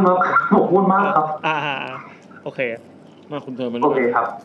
มีเจออะไรยังไงมาเล่าให้ฟังบ้างอันนี้จริงๆไม่ได้เจออะไรมาครับพอดีจะเล่าเรื่องของหมู่บ้านแม่มดที่ติดต่อกับพี่แอนไปหมู่บ้านแม่มดที่ประเทศไหนเอ่ยที่สหรัฐอเมริกาโอเคมาเลยเรื่องเป็นถาดคุณฟังนะก็คือตอนนั้นที่เป็น EP ฮาโลวีนนะครับพอดีคุณฟังเขาไปฉลองฮาโลวีนที่หมู่บ้านนั้นก็คือหมู่บ้านเซเลมที่แมสซาชูเซตส์นะครับอันนี้ก็จะเป็นประวัติเต็มๆของมันคือจริงมันยาวมากประมาณ5หน้ากระดาษ A4 ยาวเป็นอังกอร์เลยก็พยายามรวบรัดให้ได้มากที่สุดนะครับโอเคมาเลยครับมาเล่าเป็นแทนอังกอร์เลยครับงั้นเล่าแทนอังกอร์เตรียมไม่ทันโอเคครับก็อันนี้เปิดไปอ่านไปเลยนะครับเนี่ยก็อเมริกาก่อนนะครับในตอนนั้นเนี่ยอเมริกาเนี่ยถูกค้นพบในช่วงศตวรรษที่15นะครับแล้วก็โดยคริสโตเฟอร์โคลัมบัสอย่างที่เรารู้กันเนาะมาเลคเชอร์ประวัติศาสตร์นะฮะโอเคครับแล้วก็หลังจากนั้นเนี่ยก็มีพวกประเทศต่างๆเนี่ยก็เริ่มสนใจในแผ่นดินใหม่แห่งนี้ไม่ว่าจะเป็นฝรั่งเศสอังกฤษสเปนโปรตุเกสนะครับก็เข้ามาแย่งกันช่วงชิงกันซึ่งตอนนั้นเนี่ยที่อังกฤษเขาใหญ่สุดเขาเก่งสุดไม่ว่าจะเป็นเรื่องด้านการเดินเรือหรือว่าอำนาจทางการทหารเนี่ยเขาก็เก่งสุดเขาก็เลยได้ส่วนใหญ่ของอเมริกาไปในตอนนั้นครับ โอเคซึ่งเหตุการณ์นี้เกิดในช่วงศตวรรษที่17ก็คือประมาณ200ปีให้หลังจากที่มีการค้นพบอเมริกาแล้วนะครับก็เขาก็สร้างบ้านแปลงเมืองอะไรกันเรียบร้อยแล้วคือมีทำเป็นนิคมการเกษตรมีการสร้างเมืองอะไรเรียบร้อยเสร็จปุ๊บพวกอินเดียนแดงที่เป็นศัตรูของพวกเขาที่เขามองอะครับก็คือพวกอเมริกันพื้นเมืองเนี่ยก็ถูกปราบปรามไปเรียบร้อยแล้วบางคนก็เป็นทาสด้วยซ้ำตอนหลังเขาตอนยุคหลังๆเขาจะเรียกว่า Native American ก็คือเป็นคนพื้นถิ่นเพื่อเป็นการเรียกชื่อที่แท้จริงเป็น PC เนาะครับ PC ครับ PC แต่ไม่เป็นไรครับต่อเลยครับอินเดียนแดงก็อินเดียนแดงครับอเมริกันพื้นเมืองนะครับก็ตอนนั้นเนี่ยในพื้นที่ที่เป็นอาณานิคมของอังกฤษเนี่ยก็จะถูกปกครองโดยศาสนา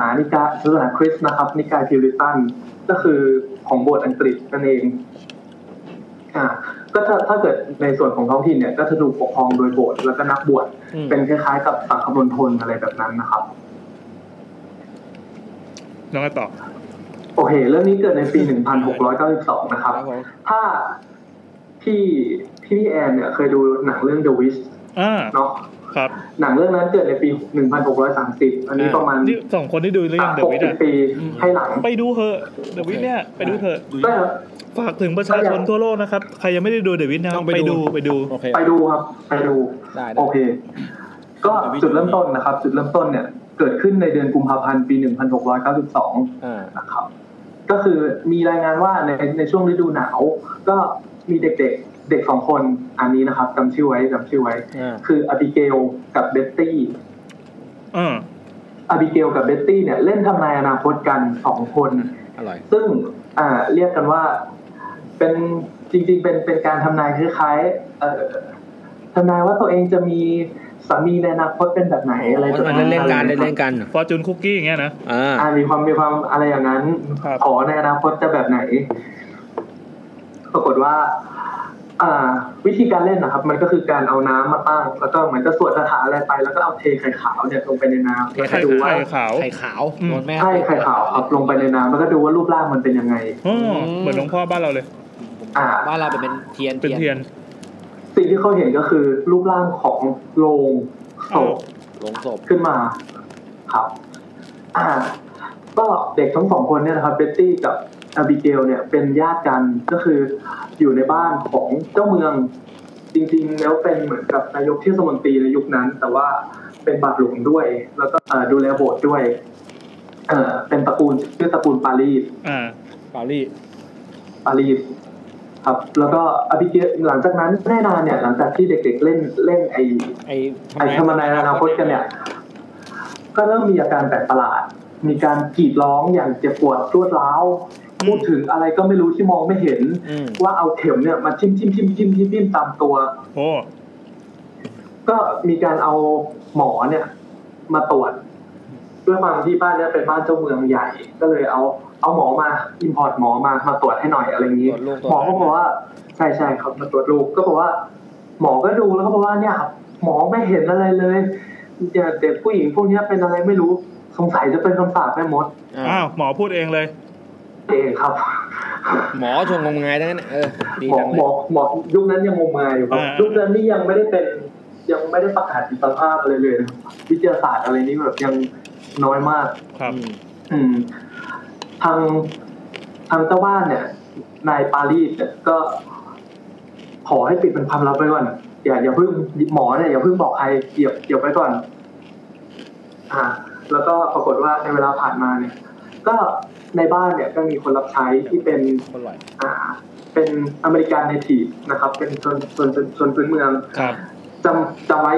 เหมือนกันนะครับอันนี้ก็เป็นหนึ่งในตัวละครชื่อทิทูบานางทิทูบาเนี่ยก็พูดขึ้นมาว่าท่านเจ้านายคะเอาอย่างนี้ดีไหมเรามาทำเค้กแม่มดดีกว่าทำอะไรแม่มดก็คือเค้กแม่มดเค้กเหรอทำเค้กแม่มดกันเค้กแม่มดก็คือก็จะทำเค้กขึ้นมาแล้วก็เอาฉี่ของเด็ก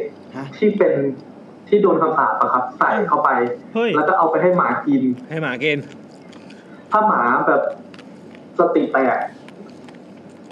โหยหวนร้องโหยหวนด้วยความเจ็บปวดเมื่อไหร่เนี่ยแสดงว่าเด็กพวกนั้นเนี่ยต้องคำสาปแน่นอนอะไรอย่างนี้มันอาจจะไม่อร่อยหรือเปล่าใช่มันกินอะไรอย่างนี้ก็ปรากฏว่าก็มีการบันทึกเอาไว้ว่าลักษณะของเด็กสาวเนี่ยเป็นหลายวันนะครับเป็นเดือนโดยที่มีลักษณะแบบไหนบ้างก็คืออันนี้เป็นบันทึกจากเจ้าเมืองคนเก่าที่มาเยี่ยมบ้านอะไรแบบนั้นเขาบอกว่าเด็กสาวทั้งสองตัวเนี่ยกระโจนข้ามห้องอย่างรุนแรงจนดูเหมือนกับบินได้เฮ้ยเธอยืดแขนจนสุดเท่าที่จะสุดได้แล้วกรีดร้องเป็นเสียงเป่าลมดังหรือบางทีก็มองไปในที่ว่างเปล่าแล้วก็ตะโกนว่าไม่เห็นเหรอทำไมหล่อนยืนอยู่อย่างนั้นหล่อนจะให้หนังสือหนูไม่เอาหนูไม่เอาหนังสืออะไรก็ไม่รู้นะครับพูดขึ้นมาเป็นเด็กพูดขึ้นมาจากนั้นเด็กผู้หญิงเนี่ยก็วิ่งไปที่กองไฟเอาคว้าไม้ที่มันติดไฟร้อนอยู่เนี่ยจะมาเผาบ้านทุกคนก็จับเอาไว้เสร็จพอจับเอาไว้ได้เสร็จบางทีก็กระโดดกลับเข้าไปที่เอาผิงแล้วก็พยายามจะปีนขึ้นไปตามปล่องไฟอันนี้คือเป็นเดือนนะครับโหคือมีเหตุการณ์อะไรแบบเนี้ยผิดปกติเกิดขึ้นทุกวันในบ้านปารีสแห่งนี้ซึ่งแบบคนใช้อะไรก็พยายามจะแบบจะจัดตัวจะอะไรแต่ก็แบบเด็กพวกนี้ก็เอาแต่กรีดร้องตลอดอะไรอย่างนี้มันแย่ตรงที่เด็กรอบๆบ้านนะครับเด็กใกล้ๆบ้านใกล้เรือนเคียงกันเนี่ยเริ่มเป็นมั่งเอามั่งร้องมั่งแล้วก็แบบเจ็บไปทั้งตัวโดนผีแทงโดนผีแทงอะไรก็คืออาการเริ่มต้นเหมือนกันเป็นเทรนอาการเริ่มต้นเหมือนกันค่อยๆแบบคิดไปเรื่อยๆในหมู่เด็กเท่านั้นนะครับเพราะว่าอย่างลืมบอกไปว่าเบตตี้เนี่ยอายุ9ขวบอาบิเกลเนี่ยอายุ12แล้วก็ไม่นานหลังจากเหตุการณ์เนี่ยเกิดขึ้นเด็กสาว3คนเนี่ยก็เริ่มบอกว่ามีแม่มดเนี่ยสาบหนูแม่มดสาบหนูแล้วก็ถามว่าเป็นใครก็มีการพูดกันไปพูดกันมาก็ปรากฏว่ามี3คนที่ถูกพูดถึงก็คือ1ก็คือเป็นขอทานคนนึงในหมู่บ้านอีกคนนึงเนี่ยเป็นแม่ไม้แก่ที่อยู่ชายป่าคนนึงแล้วก็อีกคนนึงเนี่ยดันเป็นที่ทุบาหรือก็คือทาสที่อยู่ในบ้านตัวเองนั่นเองก็คือคนนั้นที่บอกว่าให้ทำเค้กแม่มดใช่ไหมใช่ครับแล้วก็ที่ทุบาก็เลยถูกจับแล้วก็ถูกจับแล้วก็ถูกนายปารีสที่เป็นเจ้านายนะครับเคี่ยนแล้วก็บอกว่าให้ยอมรับสารภาพว่าเนี่ยเป็นแม่มดใช่ไหมนางทิทุบาเนี่ยก็ทนเจ็บไม่ไหวหรือยังไงก็ตามแต่เนี่ยในที่สุดก็สารภาพบอกว่าใช่ฉันเป็นแม่มดเองอะไรเงี้ยพอแล้วแล้วก็ยังมีแม่มดอีกหลายคนด้วยนะในแคลเลมเนี่ยซัดทอดอีกก็ในช่วงปลายเดือนมีนาคมนะครับอันนี้ผ่านมาประมาณเดือนกว่าแล้วเนาะอาบิเกลนางสาวเด็กน้อยอาบิเกลเนี่ยอ้างว่าเธอเห็นแม่มดเนี่ยทำพิธีกรรมวิปริตดื่มเลือดกินเนื้อสดกันแล้วก็ซัดทอดคนที่มาสืบสวนนะครับว่าแกนั่นแหละเป็นพ่อมดเชี่ยซวยเลยทั้งสองเนี่ยอายุห่างกันมากนะครับแล้วก็นอกจากนั้นเนี่ยเมียของไอ้คนที่มาสอบสวนเนี่ยก็มาจับมืออาบิเกลว่าหนูใจเย็นก่อนอีอาบิเกลก็แหกปากร้องว่านิ้วหนูไหม้แล้วนิ้วหนูไหม้อีนี่มันเป็นแม่มดมันจะมาเผานิ้วหนูไอเด็กคนนี้คนโดนกระทืบไปสุดตามบันทึกของศาลแล้วนะครับอาบิเกลกล่าวหาว่าคนเป็นผู้มดทั้งหมดรวมกันถึงประมาณ50กว่าคนโอ้แต่ในช่วงแรกเนี่ยมีแค่8คนเท่านั้นนะครับโอเคในที่สุดทิทูบาเองกลับมาที่ทิทูบาที่เป็นทาสเนี่ยเขาก็ซัดทอดไปที่คนอีก2คนก็คือขอทานแล้วก็คนที่เป็นแม่ไม้ก็คือคนตามที่เด็กๆพูดนั่นเองครับทิทูบาเนี่ยสารภาพออกมาเยอะแยะมากมายตอนที่พูดออกมาบอกว่าเธอเนี่ยคุยกับสัตว์ได้ซึ่งสัตว์ในที่นี้เนี่ยมีการระบุด้วยว่าเป็นสัตว์อะไรบ้างมีหมูป่ามีหมาดำมีนกสีเหลืองมีหนูมีหมาจอกอะไรแบบนี้นะครับเธอสามารถขี่ท่อนไม้ไปยังสถานที่อื่นได้ก็เลยน่าจะเป็นต้นกำเนิดที่ว่าแม่มดต้องขี่ไม้ขวาดเนาะอะไรแบบนั้นแต่ก็คิดว่าน่าจะเป็นเพ้อเพราะว่าโดนทุบจน เลื่อนเลือนมากกว่านะครับก็ในช่วงแรกเนี่ยก็ปรากฏว่าทั้ง3คนก็โดนจับกุมตัวมาแล้วก็ทั้ง3คนเนี่ยเป็นคนนอกของสังคมทั้งนั้นเลยเนาะคนนึงเป็นทาสคนนึงเป็นแม่ม่ายคนนึงเป็นขอทานก็โดนกล่าวหาอะไรแบบนี้ปรากฏว่าทั้ง3คนเนี่ยก็ถูกสอบปากคำอะไรไปแล้วก็โดนยัดคุกไปนะครับจากนั้นไม่นานก็มีคนไปถามโบสถ์ว่าท่านคะท่านเนี่ยมันเกินไปหรือเปล่าไปจับคนบริสุทธิ์อะไรเนี่ยขึ้นมาเนี่ยอะไรประมาณนี้ทางโบสถ์นะครับก็เลยใช้ม.44สั่งขังอีพวกนั้นบ้างเลยว่ามึงใช่ไหมที่เป็นแม่มดมึงเลยมาแก้ต่างให้พวกมันใครถามก็โดนเนี่ยนะโหนี่มันใช่ครับบ้านป่ามาเฉยๆฮะคือณตอนนั้นเนี่ยทุกคนเริ่มกลัวสิ่งที่มองไม่เห็นอย่างแม่มดมากขึ้นเรื่อยๆก็คือแล้วประเด็นก็คือในตอนแรก3คนที่โดนจับเนี่ยเป็นคนนอกหมดเลยเป็นคนต่างถิ่นเป็นขอทานเป็นแม่ม่ายแต่ว่าคนที่ไปถามในโบสถ์เนี่ยเป็นสมาชิกสำคัญของโบสถ์ก็โดนเท่ากับว่าคุณจะเข้าโบสถ์หรือไม่เข้าโบสถ์เนี่ยมึงก็เป็นแม่มดได้หมดอ่ะเชี่ยนี่มันแผนล้างเรื่องจากอีเด็ก2ตัวนั่นแท้ๆที่แย่ที่สุดก็คือคนที่โดนจับคนล่าสุดเนี่ยเป็นลูกสาวของขอทานนะครับแล้วก็ต้องมาขึ้นให้การด้วยโดยที่เธออายุ4 ขวบหลังจากนั้นก็มีการในหมู่บ้านข้างเคียงนะครับก็เริ่มมีการจับแม่มดกันบ้างแล้วเป็นเทรนดีกว่าเป็นอินเทรนครับเดือนเมษายนพอถึงเดือนเมษายนเนี่ยก็เริ่มมีความรุนแรงมากขึ้นในการล่าแม่มดขึ้นมาอีกเพราะว่าตอนที่โดนจับไปเนี่ยทุกคนจะโดนทรมานถ้ามีวิธีเดียวที่พอจะรอดได้ก็คือต้องซัดทอดคนอื่นแล้วรอดเลยก็จะโดนโทษสถานเบาหรือว่าถูกปล่อยตัวอะไรแบบนั้นถูกกันไว้เป็นพยานด้วยอะไรเงี้ยในสัปดาห์เดียวนะครับมีคนถูกจับเพิ่มอีก5 คน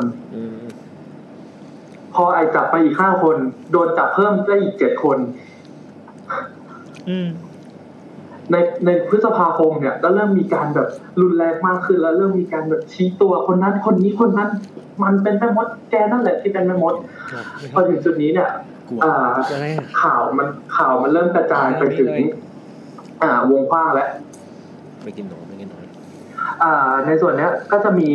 ในส่วนของมณฑลตรงเนี้ยครับเขาจะเรียกว่าแมสซาชูเซตส์ครับก็จะมีข้าหลวงของอังกฤษเนี่ยเป็นผู้ดูแลอยู่ชื่อว่าวิลเลียมฟิปส์ชื่อในฟิปส์พนาท่านฟิปส์จำคนนี้ไว้นะครับพนาท่านฟิปส์ตัวละครหลักตัวใหม่เป็นตัวละครหลักตัวใหม่ก็เลยจัดตั้งบอกว่าเอางี้เฮ้ยมันไม่ได้เนี่ยมาจับกันเองตั้งศาลเตี้ยเนี่ยอย่างเงี้ยไม่ได้จะต้องตั้งศาลขึ้นมาให้ถูกต้องตามกฎหมายซึ่งศาลเนี่ยมัน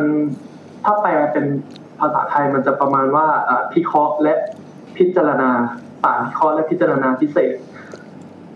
ปกติมันจะใช้กับ3 กรณีก็คือ1เป็นใช้กับ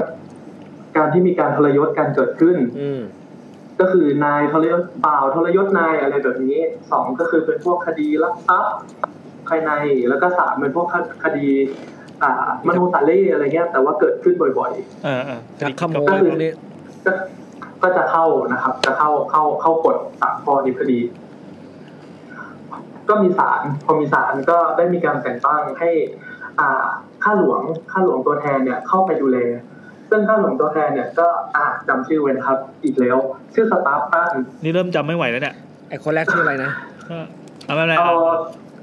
เดี๋ยวจะเมนชั่นทีหลังครับอันนี้เอาเป็นว่าจำนายสตาร์ตันกับนายฟิกเอาไว้แล้วกันครับได้นะสตาร์ตัน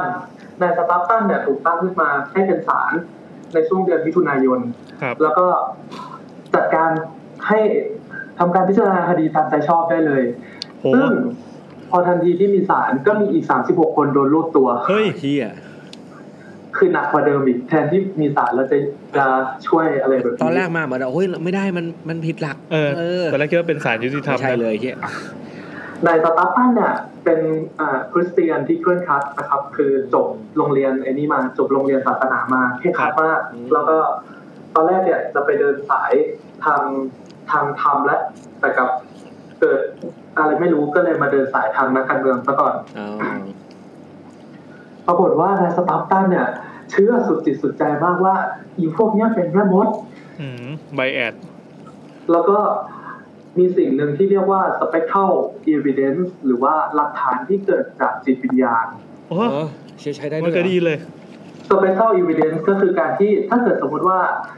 พี่แอนฝันว่าเห็นพี่แซมเนี่ยใช้เวทมนต์ไล่เวทมนต์อยู่ใส่อะไรไม่รู้ใส่ต้นไม้ให้ต้นไม้เขียวแห้งอะไรเงี้ยที่เวลาพี่แอนตื่นขึ้นมาตอนเช้าเนี่ยพี่แอนสามารถไปแจ้งความได้ว่าเนี่ยพี่แซมใช้เวทมนต์ในฝันเจ๋งว่ะโลกในฝันใช่แบบนี้แหละซึ่งในสตาร์ตันเนี่ยยอมรับเป็นทางการเลยว่าใช้ได้ใครที่ฝันอย่างเงี้ยมาแจ้งได้เลยเกตใครก็แบบแค่ฝันเห็นมันอะไรเงี้ยได้เลยครับโอ้โหแล้วก็ในศาลเนี่ยก็จะมีตัวละครอีกตัวนึงชื่อนายคอตตอนครับนายคอตตอนนายนุ่นนะครับนายนุ่นก็เป็นนักบวชเหมือนกันแล้วก็นับถือพระเจ้าอย่างมากมีความเคร่งศาสนาอย่างมากก็มาสังเกตการมาเป็นผู้ตรวจการคดีแรกสุดเนี่ยจำเลยก็มีการพิจารณาคดีขึ้นมาโดยที่คดีแรกสุดเป็นทำไมถึงเลือกผู้หญิงคนนี้มาเพราะว่าผู้หญิงคนนี้ยอมรับทุกข้อกล่าวหาเลยคือยอมรับทุกกระทงไม่ว่าจะอะไรเอาสารภาพหมดเลยฉันเป็นทุกอย่างอะไรเงี้ยกูเป็นสวยไปเธอถูกตั้งข้อหาแรกสุดเนี่ยด้วยการนุ่งผ้าดำและแต่งตัวพิสดารผิดชาวบ้านโอ้โหขัดต่อศาสนาไม่เก็ตแฟชั่นนี่พวกนี้ไม่ทันกับขัดต่อศาสนาซึ่งณตอนนั้นนายสตาร์ตันก็ตัดสินว่าประหารเฮ้ยประหารเลยเหรอนึกภาพว่าเลดี้กาก้าวันหนึ่งไปเจอไทม์แมชชีนแล้วก็กระโดดไปที่ยุคนี้พอดีประหารทันทียังไม่ทันจะก้าวขาประหารเอาไปแขวนคอแขวนคอด้วยเอาไปแขวนคอก็มีการพิพากษาไปเรื่อยๆนะครับมีการพิพากษาอย่างเช่นในช่วงปลายมิถุนายนมีการพิพากษาเนี่ย8คนมีมารายงานตัวจริงๆ5คนนะครับประหารหมดเลย5คนรายงานตัวทำไมวะในระหว่างที่มีการพิพากษาไปเรื่อยๆเนี่ยในศาลเองก็ยังมีเจ้าพนักงานที่มีความแบบคิดได้ว่าเฮ้ยมันไม่ใช่แล้วอ่ะแต่ว่าถ้าห้ามเนี่ยก็คงกลายเป็นพ่อมดไปอีกคนอะไรอย่างนี้ก็เลยลาออกแต่ก็ศาลก็ยังดำเนินต่อไปอย่างปกติในช่วงเดือนสิงหาคมนี่เพิ่งเดือนสิงหาคมเองครับเรื่องครั้งแรกเกิดในเดือนกุมภาพันธ์โอ้โหปีเดียวสิงหาคมการตัดสินแขวนคอก็ยังมีเรื่อยๆโดยที่กรณีที่น่าสนใจอันหนึ่งก็คือนายจอร์จบาโลไม่ต้องจำก็ได้ครับนายคนเนี้ยเป็นเจ้าเมืองเก่าเจ้าเมืองเก่าอย่างโดนน่ะเป็นเจ้าเมืองเก่าก็ตอนที่เขาขึ้นไปบนตะแลงแกงแล้วเนี่ยก็คือขึ้นไปบนแท่นแล้วเนี่ยแล้วก็เอาหัวสอดเข้าไปแล้วเนี่ยเพชรฆาตก็จะถามว่ามีอะไรจะสั่งเสียไหมอะไรอย่างนี้ครับเจ้าเมืองท่านเนี่ยท่านก็กล่าวสุนทรพจน์ถึงความยุติธรรมของศาลโอ้ยเจ๋งสวดภาวนาแบบว่ามันจะเป็นบทสวดที่เป็นหนึ่งในวิธีทดสอบพ่อมดนะครับว่าถ้าสวดอันเนี้ยผิดแม้แต่คำเดียวเป็นพ่อมดเขาสวดไม่ผิดเลยเขาสวดไม่ผิดเลยแล้วเขาบอกว่าเนี่ยเราควรจะมีจิตวิญญาณของแบบการอยู่เป็นสังคมที่แบบที่ต้องดีกว่านี้ไม่ใช่การที่แบบทุกคนมาจับผิดกันเองแบบนี้จนแบบทุกคนร้องไห้จนแบบว่าเนี่ยจะแบบเหมือนทุกอย่างจะยุติแล้วอ่ะก็มีคนหนึ่งในหมู่ฝูงชนตะโกนขึ้นมาว่าไม่ต้องมาพูดเลยกูเห็นเงาปีศาจอยู่ข้างหลังมึงอ่ะอีดอยเหี้ยโอ้โหนายเจ้าเมืองก็เลยโดนแขวนคอครับหมดสิ้นแล้วอ่ะพอโดนแขวนคอเสร็จก็นายคอตตอนนายนุ่นเนี่ยก็ขี่ม้าแล้วก็ไปอุ้มศพมาแล้วก็บอกว่าทุกท่านเห็นหรือเปล่าปีศาจเนี่ยได้กลายเป็นเทวดาแห่งแสงเนี่ยบินขึ้นไปแล้วเหี้ยฝูงชนก็สงบแล้วก็โอ้รอดแล้วเราศพของเจ้าเมืองเนี่ยถูกลากเอาบ่วงเชือกครับทำเป็นบ่วงแล้วก็คล้องแล้วก็ลากไปตามพื้นจนถึงสุสานหลุมตื้นแค่2 ฟุตก็ประมาณ60 เซนนะครับโยนลงไปคางและเท้าข้างนึงเนี่ยยังฝังไม่หมดด้วยซ้ำต่อมามีอีกคนนึง ในเดือนเดียวกันนะครับมีคนอีกคนนึงเนี่ยตายจากการโดนทรมานด้วยการเอาหินเนี่ยมาทับหน้าอกไปเรื่อยๆโอ้โหแล้วก็บอกมาว่ามึงเป็นพ่อมดใช่ไหมสารภาพมา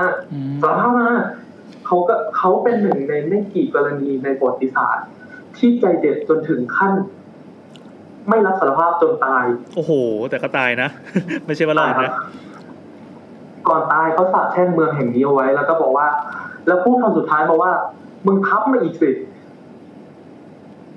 พูดภาษาไทยด้วยโอ้พูดไทยได้ไม่ใช่พูดภาษาอังกฤษครับมอเวท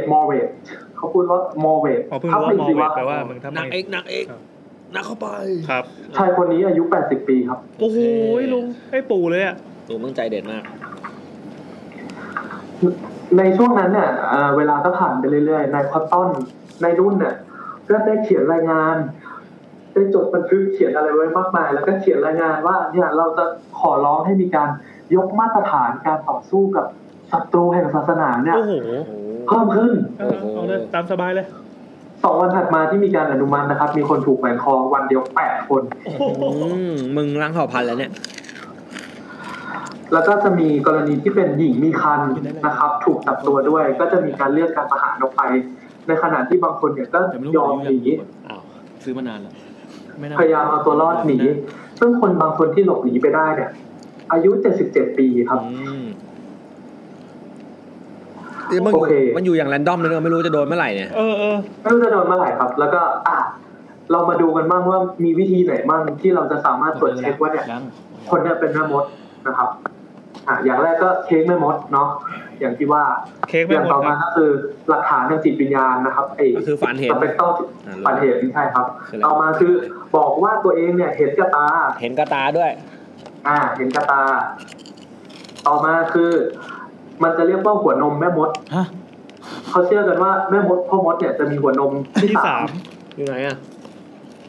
จะอยู่ตรงไหนตัวส่วนไหนของตัวไม่รู้จะเป็นแบบส่วนที่นูนขึ้นมาซึ่งมันจะเป็นไฝหรือจะเป็นหูหรือจะเป็นอะไรก็ได้เป็นแม่มดแล้วจริงมันก็คนไปยินด้อยนี่สวยเลยนะนี่ต่อมาก็เป็นจุดที่บอกว่าถ้าเกิดเอาเข็มทิ่มแล้วเลือดไม่ไหลหรือไม่เจ็บเนี่ยตรงนั้นก็เป็นจุดที่ทำให้คุณเป็นแม่มดเหมือนกันเกิดแบบถ้าทิ่มหนังกำพร้าผมก็รอดเลยก็รอดแม่มดบอกเอามีดฟันกูเลยดีกว่ามีดฟันกูแทงกูตรงนี้เลยต่อมา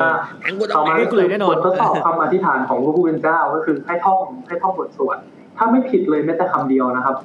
จะรอดแล้วก็จำได้โอเคกูเป็นแม่มดแน่นอนเพราะกูแต่ก่อนหน้านั้นเนี่ยเราจะต้องโดนซ้อมโดนกินยาสารภาพโดนพืชมีพิษโดนนู่นนี่นั่นมาเรียบร้อยมาไม่รู้กี่ขนาดแล้วอร่อยไหมต่อมาบททดสอบการสัมผัสนะครับบททดสอบสัมผัสก็คือให้คนหนึ่งกำหมัดถ้าคนที่เป็นแม่มดมาแตะแล้วมือเนี่ยแบบการออกโอ๊ยมืออ่อนแรงอะไรเงี้ยแสดงว่าอีกคนนั้นเนี่ยเป็นแม่มดเหี้ยโอ้แม่งทดสอบพลังแล้วเนี่ยการบังคับต่อมาก็เป็นการบังคับสภาพด้วยการจับกดน้ำวิแคร์แล้ววิแคร์ก็คือจับกดน้ำแล้วก็มึงเป็นแม่มดใช่ไหมเราก็จับกดน้ำไปเรื่อยๆนะครับถ้าคนที่เป็นแม่มดจะทำไงจะสำลักน้ำต่อมาก็เป็นการวางหินบนร่างกายนะครับอย่างที่ว่าไปแล้วก็คือวางไปเรื่อยๆทับไปเรื่อยๆทับไปเรื่อยๆเฮ้ยอันนี้รู้มันมีเรื่องเล่าแถวลาดพร้าวเหมือนกันวางหินใช่ครับเขาเลยมาตั้งอย่างนี้เองโอเคผ่านไปนะครับต่อครับต่อมาก็คือมัดแล้วถ่วงน้ำนะครับถ้าเกิดลอยเนี่ยแสดงว่าเป็นแม่มดถ้าจมแสดงว่าบริสุทธิ์ก็ตายดิแล้วบริสุทธิ์แล้วไงบริสุทธิ์แล้วรอดไหมบริสุทธิ์ก็ลอยไปตามน้ำครับแล้วอะไรเป็นแม่มดก็จะไม่ไปงมถ้าเป็นแม่มดจะลอยขึ้นมาแต่ถ้าเป็นแม่มดจะลอยขึ้นมาก็เอาไปปลาเป็นแม่มดใช่ว่ะด้วยความในช่วงเดือนตุลาคมนั่นเองนะครับคอตตอนในนุ่นเนี่ยออกหนังสือได้เล่มนึงภูมิใจว่าชื่อ Wonders of the Invisible World หรือโลกเล่นตาสุดพิศวงครับภูมิใจมากเล่มหนังสือเล่มนี้จะเป็นหนังสือเล่มเปลี่ยนประวัติศาสตร์ส่งไปให้ผู้บังคับบัญชาก็คือพนักงานฟิชนี่ก็บาจี้ตามปรากฏว่าเบื้องบนว่าไงครับเบื้องบนบอกว่ามึงบ้าเหรอไอ้เหี้ย ปรากฏว่ามีคำสั่งด่วนพิเศษเลยนะครับมาที่ซาเลมบอกว่ามึงยุบเดี๋ยวนี้กูไม่ได้บอกให้มึงไปทำแบบนี้โอ้ยกูไม่ได้บอกให้มึงไปทำอะไรอย่างนี้เลยกูบอกว่าให้มึงไปดูเขาไปช่วยดูแลไปตัดสินประหารเขาตายห่าไปกี่คนแล้วเนี่ยในช่วงปีถัดมาก็มีการพิจารณาคดีก็คือคุกมันก็ยังอยู่นะครับแล้วก็ยังมีพิจารณาคดีต่อไปแต่พนักท่านฟิปส์เนี่ยสั่งมาเลยบอกว่ามึงห้ามประหารใครอีกนะในเรื่องฟิปเป็นคนดีเนี่ยแปลว่าคือความเชื่อก็ไม่ได้หมดไปใช่ไหมครับเพียงแต่ว่าเขาเปลี่ยนไอ้เรื่องกระบวนการที่มันดูประหลาดไปหน่อยหยุดซะหยุดประหารครับก็ใครที่มีตัดสินโทษว่ามีความผิดก็จำคุกไปส่วนใครที่ไม่มีความผิดเนี่ยก็คือต้องถ่ายตัวเองประกันตัวเองไปนิดหน่อยอะไรอย่างนี้แต่ก็มีบางคนที่ไม่มีเงินจ่ายจนตายในคุกก็มีอะไรแบบนั้นครับก็ซึ่งในช่วงนั้นเนี่ยนายสตาร์ตันก็ยังแบบทำไมพระเจ้าสั่งมาว่าให้เราแบบช่วยให้แบบเนี่ยล้างเผ่าพันธุ์แม่มดแล้วก็มีผู้หญิงท้องแก่เนี่ยที่มีการเลื่อนการประหารเนี่ยเขาบอกว่าเนี่ยผู้หญิงท้องแก่พวกนี้ถูกตัดสินในวาระของเขาเขาขอประหารได้ไหมทำไมก็อีผู้หญิงท้องแก่พวกนี้เขาตัดสินไปแล้วว่ามันต้องตายแต่ว่าเลื่อนมาเพราะยังท้องอยู่เพราะฉะนั้นเนี่ยเขาขอประหารได้ไหมที่เหลืออยู่เนี่ยพนักท่านฟิปบอกว่ามึงไปไหนก็ไปพนักท่านฟิปบอกไม่เอาจะบ้าเหรอไม่ประหารแล้วพอในที่สุดนะครับก็ทุกอย่างก็จบลงในช่วงประมาณเดือนพฤษภาคมของปีถัดมานะครับในช่วงปีเดียวที่มีเด็ก2คนเป็นบ้าทำให้คนตายไปประมาณ60กว่าคนนะครับ60กว่าคนถูกจับอีกไม่รู้เท่าไหร่บาดเจ็บสูญหายอีกไม่รู้เท่าไหร่ในรอบ15เดือนเท่านั้นเองโอเคก็อันนี้ก็จะเป็น after story นะครับเรื่องราวจากนั้นเนาะว่ามาเลยที่ทูบานะครับที่ทูบาที่เป็นทาสเนี่ยครับนางรอดนะครับรอดได้ไงเนี่ยนางรอดเพราะว่านางซัดทอดคนอื่นแล้วก็ปรากฏว่านางถูกขังคุกแต่ว่านายปารีสที่เป็นเจ้านายของนางเนี่ยบอกว่ากูไม่ประกันตัวมึงกูเห็นหน้ามึงแล้วกูจะนึกถึงไอ้ล่าแม่มดอย่างเงี้ยแต่ตัวเองเป็นคนเคี่ยนให้สารภาพก็ปรากฏว่าหลังจากนั้นเนี่ยที่ทูบาก็ถูกซื้อไปโดยใครสักคนเนี่ยแหละที่ไม่มีการเอ่ยชื่อในประวัติศาสตร์แล้วก็พร้อมกับสามีของเธอด้วยแล้วก็ไม่มีใครพบเจอทั้งคู่อีกเลยเอามาก็เป็นหนึ่งในผู้เคราะห์ร้ายที่โดนถูกประหารนะครับเป็นคนรวยมากครับเขาถูกแขวนคอแล้วก็ปรากฏว่าทรัพย์สินทั้งหมดเนี่ยทางการหรือทางการนั่นแหละก็ยึดไปหมดเลยเหมือนปรากฏว่าภรรยาของเขาเนี่ยรอดชีวิตมาได้เขาก็เรียกร้องสิทธิ์ใช้เวลา40กว่าปีนะครับได้เงินชดเชยมาในรุ่นลูกแล้วเบตตี้ครับเบตตี้อีเด็ก2คนกลุ่มแรกอีเด็ก2คนแรกที่เป็นบ้านะครับรอดครับเบตตี้รอดเกิดจากการที่พ่อตัวเองเนี่ยมีชื่อเสียงเป็นเจ้าเมืองอะไรอย่างนี้ใช้เส้นตัวเองเนี่ยส่งตัวเธอออกไปนอกเซเลมซะปรากฏว่าเธอก็แต่งงานตอนอายุ27มีลูก4คนแล้วก็เสียชีวิตตอนอายุ77ปีชีวิตแฮปปี้ส่วนพ่อของเธอก็อยู่ไม่ได้ในเซเลมอะไรแบบนี้ก็เลยออกไปแล้วก็ไปใช้ชีวิตเป็นนักเทศอะไรแบบนี้แต่ก็อยู่อย่างแฮปปี้พอกันนะครับแล้วก็มีเด็กคนที่3เนี่ยชื่อน้องแอนครับตอนแรกจะมีเด็ก3คนก็คือเบ็ตตี้อาบิเกลแล้วก็แอนที่แบบบ้าขึ้นมาน้องแอนเนี่ยรอดน้องแอนนะครับรอดแล้วก็เธอเนี่ยขออภัยในเหตุการณ์นั้นในเบื้องหลังว่าที่หนูทำไปตอนนั้นเนี่ยเป็นแบบความผิดของหนูเองอะไรเงี้ยแบบปีศาจมันบังตาหนูตอนที่หนูอายุ11ขวบที่หนูซัดทอดใครไปเนี่ยอะไรเงี้ยหนูก็ขอโทษ ก็ปรากฏว่าก็ทุกคนก็ให้อภัยอะไรแบบนั้นที่เป็นอีกคนนึง Happy Ending ส่วนอาบิเกลนะครับที่มึงซัดทอดแบบรุนแรงมากซัดทอดทุกคนที่มองเห็นหน้าอันนี้อาบิเกลเนี่ยหายตัวไปจากหน้าประวัติศาสตร์เฉยๆครับไม่มีการพูดถึงเลยเธอไม่ถูกประหารเธอรอดแต่ไม่มีการบันทึกถึงเธออีกเลยตั้งแต่ตอนที่แบบเริ่มวุ่นวายขึ้นมาบางคนก็บอกว่าเธอตกอับกลายเป็นกะหรี่อยู่ในบอสตันหูพึ่งใช่นัตตรีครับนัตตรีถึงก็แต่เย็นนี่เก็บอาการเดี๋ยว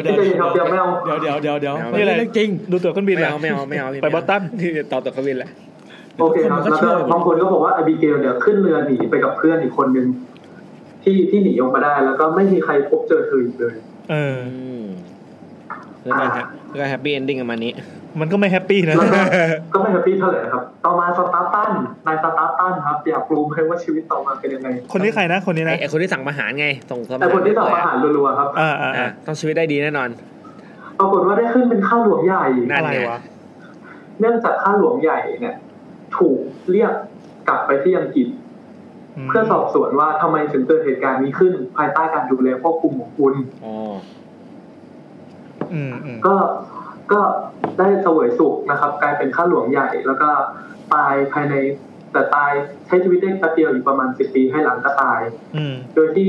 ในรัฐแมสซาชูเซตส์เนี่ยก็มีการตั้งชื่อเมืองให้เขาเพื่อเป็นเกียรติด้วยชื่อสตาร์ตันเมืองสตาร์ตันครับในสตาร์ตันไม่เคยยอมรับเลยแม้แต่ครั้งเดียวในชีวิตนะครับว่าสิ่งที่เขาทำเป็นสิ่งที่ผิดพลาดเขาทำบนสิ่งที่ถูกต้องก็ธรรมดามันเป็นชุดความเชื่อในตอนนั้นเขาถูกต้องแล้วเขามาช่วยดูบ้านเมืองครับนุ่นนายคอตตอนครับคุณนุ่นตัวแสบครับคุณนุ่นตัวแสบที่เขียนหนังสือส่งนายนะครับ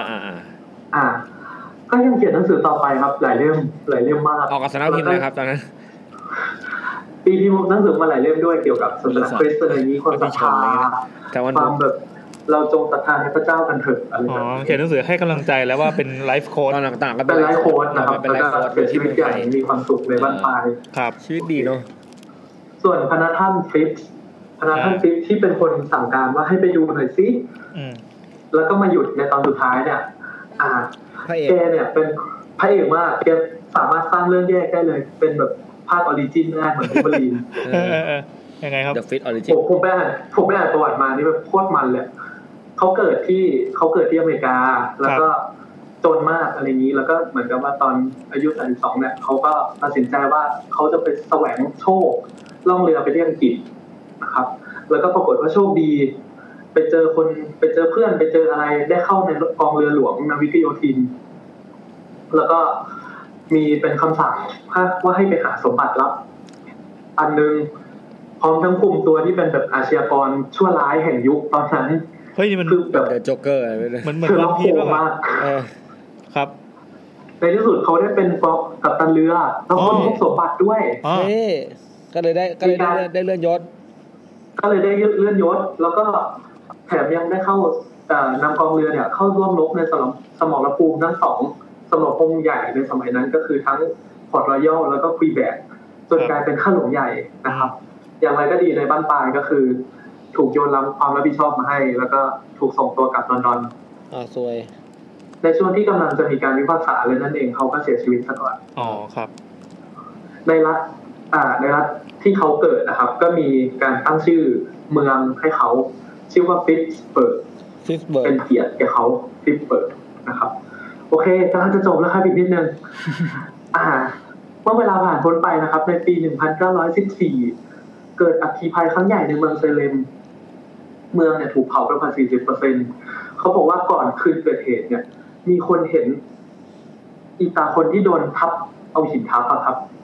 ที่เป็นปู่อายุ80เป็นปู่อายุ80ครับเดินออกมาจากสุสานไปตามถนนงมงายครับแล้วก็ว่ากันว่าเขาเนี่ยแหละที่เป็นผู้บันดาลให้เกิดไฟไหม้ครั้งใหญ่ครั้งนี้นะครับเพราะว่าจุดต้นไฟเนี่ยคือจุดที่เมียของเขาถูกประหารเป็นตำนานเมืองเฮ้ยเท่ว่ะเท่แล้วก็ปัจจุบันนะครับเซเลมเนี่ยก็กลายเป็นเมืองท่องเที่ยวที่มีจุดขายเรื่องแม่มดตอนแรกก็เป็นแค่พิพิธภัณฑ์เฉยๆเป็นพิพิธภัณฑ์เล็กๆ หลังๆก็ได้มีกระแสนู่นนี่นั่นแฮร์รี่พอตเตอร์มั่งอะไรมั่งอะไรครับจนแบบพิพิธภัณฑ์อัปเกรดมากขึ้นมีอินเตอร์แอคทีฟกับผู้เข้าชมเป็นหุ่นละครในถนนหลักเนี่ยก็จะมีเป็นร้านค้าเวทมนต์ที่เป็นทั้งของเล่น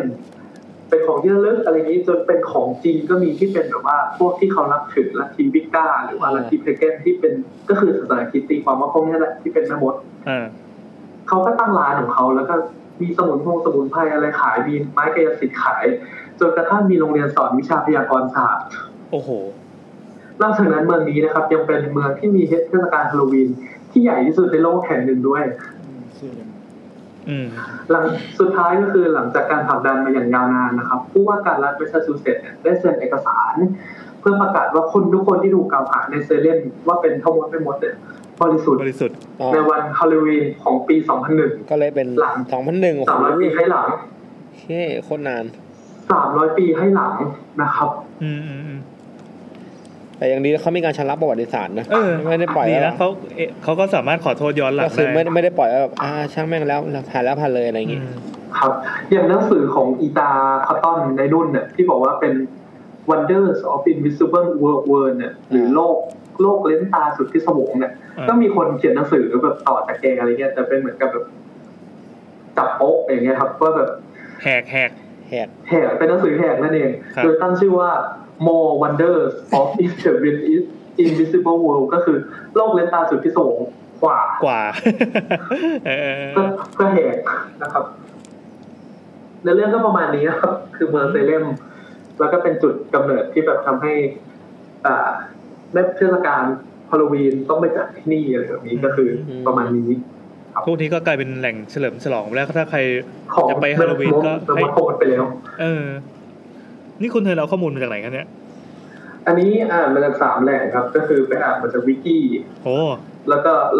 ไล่ดูตามประวัติของคนสำคัญแต่ละคนแล้วก็ไปดูของ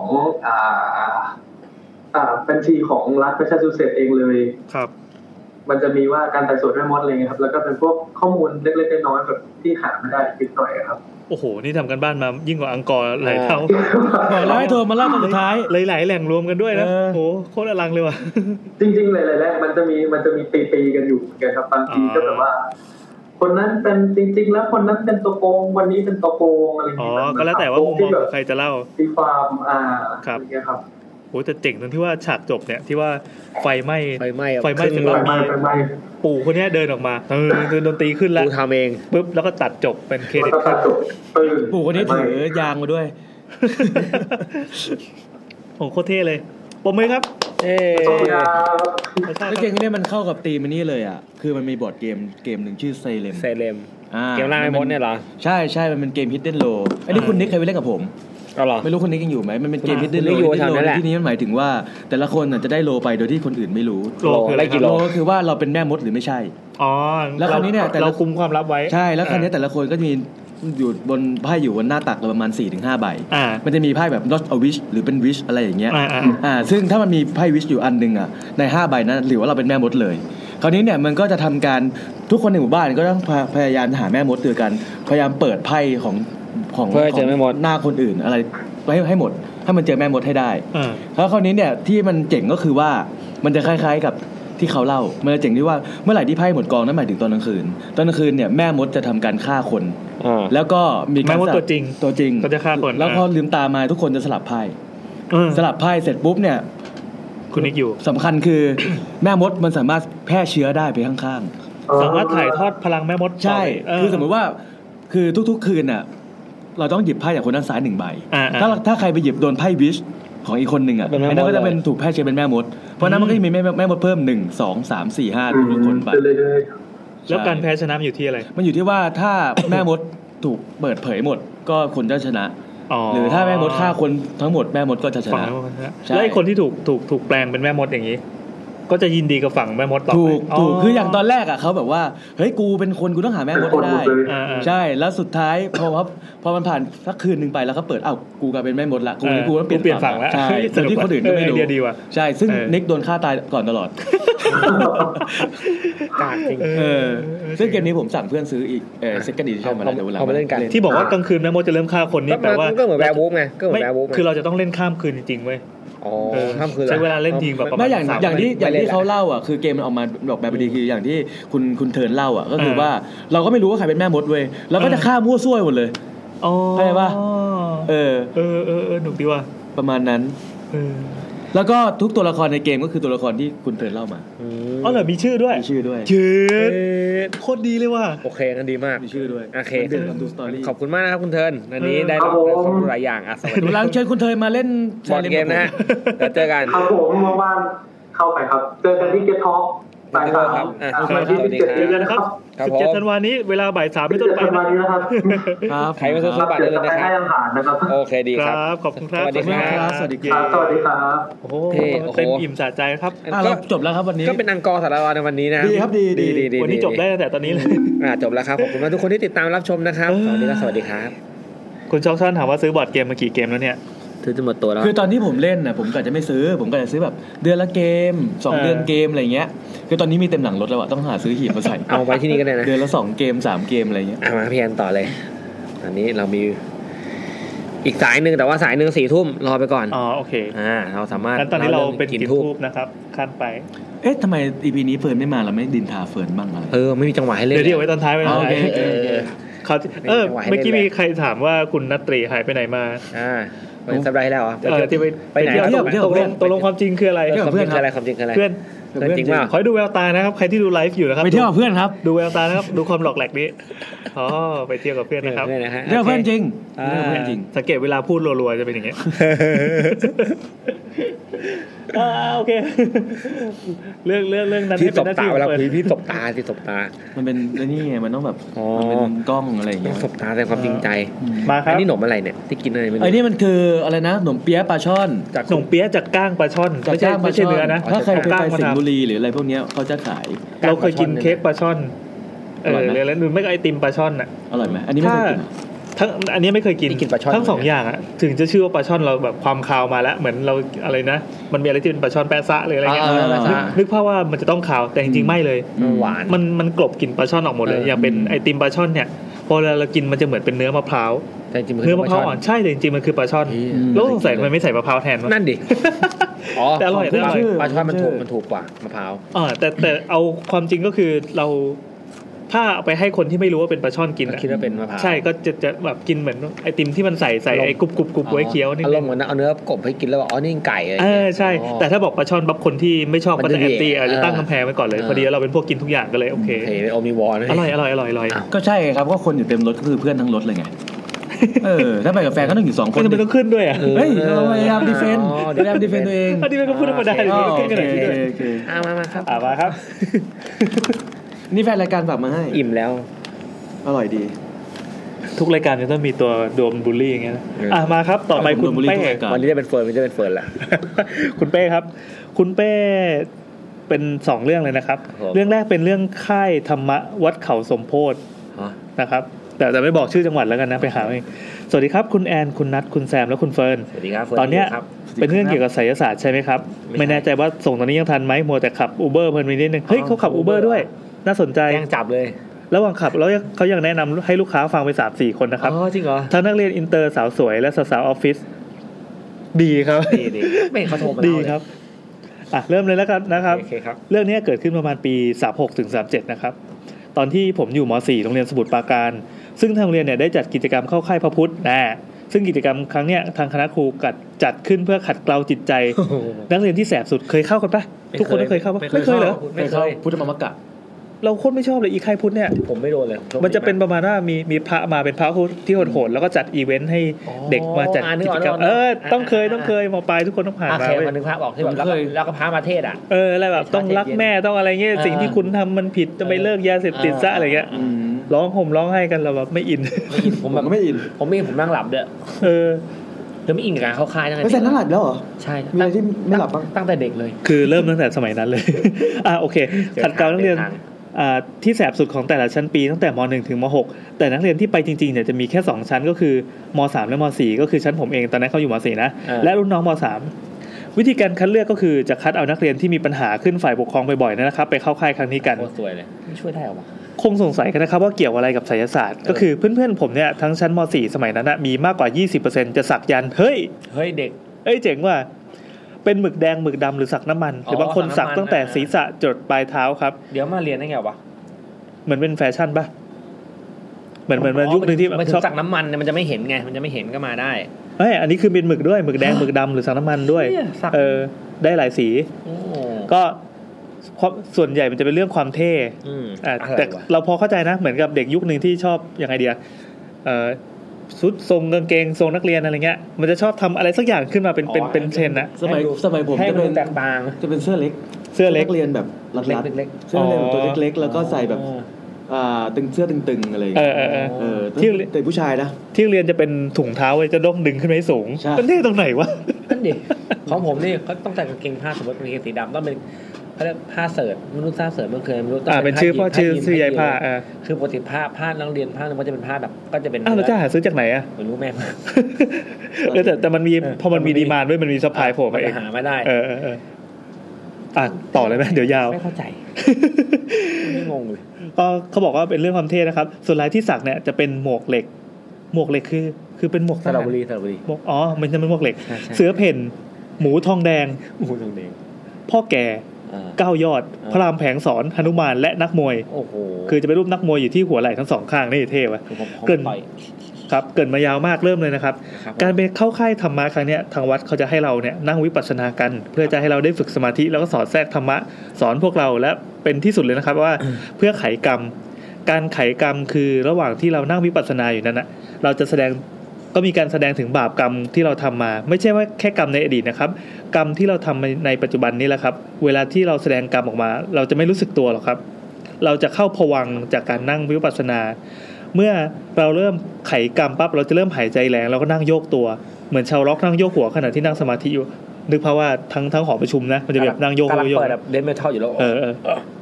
นะแบบถ้าเกิดเราไปถ่ายคลิปนาเป็นไฟล์ภาพเสียงนี่แล้วก็อินเสิร์ตเสียงเข้าไปหน้ามาใส่ตอนนี้เขาสวดพันยักษ์อ่ะพี่อะไรเนี่ยวันหลังเราไปไลฟ์ต้นสวดพันยักษ์มั้ยไลฟ์ได้มั้ยต้นกระทืบตายไลฟ์อยู่ข้างๆแม่งคือมาเต้นน่ากลัวเลยแต่บรรยากาศมันน่ากลัวนะไม่ได้เจอนานแล้วอ่ะก็ดีนะเขาไม่ค่อยมีส่วนแล้วอ่ะเก็บฟุตเทจมั้ยแต่เราไปเปิดเสียงแบบเดดเมทัลใส่เขาโดนกระทืบแน่อ่ะเราทำไมชอบหมิ่นผีนะต่อแล้วก็คือยกหัวแล้วก็พูดออกมาถึงบาปกรรมที่เราเคยทำไปส่วนใหญ่เนี่ยที่เจอจะเป็นกรรมที่เราตั้งใจทำครับก็คือรู้อยู่แล้วว่าบาปแต่ก็จะทำมีอะไรไหมตัวอย่างแรกก็คือรุ่นน้องที่นั่งใกล้ๆกันเนี่ยอยู่ก็ตะโกนบอกว่าจะไม่ฆ่าอีกแล้วจะไม่ฆ่าอีกแล้วจะไม่ฆ่าอีกแล้วตะโกนอยู่อย่างนั้นนะครับแล้วก็ร้องให้มาเสียงดังจนมีพระที่คอยดูแลอยู่ใกล้ๆเนี่ยเข้าไปดูแล้วก็ไปสอบถามน้องที่ตะโกนว่าไปฆ่าอะไรมาน้องมันก็ตอบมาว่าให้ทายว่าฆ่าอะไรครับฆ่าแมวฆ่าหมานี่แมวหมานะครับนั่นอะไรครับหนักกว่านั้นครับฆ่าลูกหลานตัวเองคำตอบคือไหนวะน้องมันก็ตอบมาว่าผมจะไม่ฆ่าอีกแล้วผมจะไม่ฆ่าจิ้งจกอีกแล้วครับนั่นแหละครับกรรมโทษมือไปโดนนะครับส่วนเพื่อนผมก็ไขกรรมออกมาเหมือนกันประมาณว่าจะไม่ขโมยเงินพ่อแม่ไปเล่นไพ่อีกแล้วอีกคนทำบัญชีเงินกู้ให้พ่อก็บอกมาเลยครับว่าจะไม่โกงพ่ออีกแล้วครับนี่เป็นตัวอย่างของการไขกรรมที่ผมจำได้ก็คือเหมือนตัวเองทำผิดบาปอะไรก็จะสารภาพมามันดูเป็นบรรยากาศที่กดดันมากก็แล้วแต่เราก็พอจะนึกบรรยากาศออกว่าทำอะไรพูดมาผ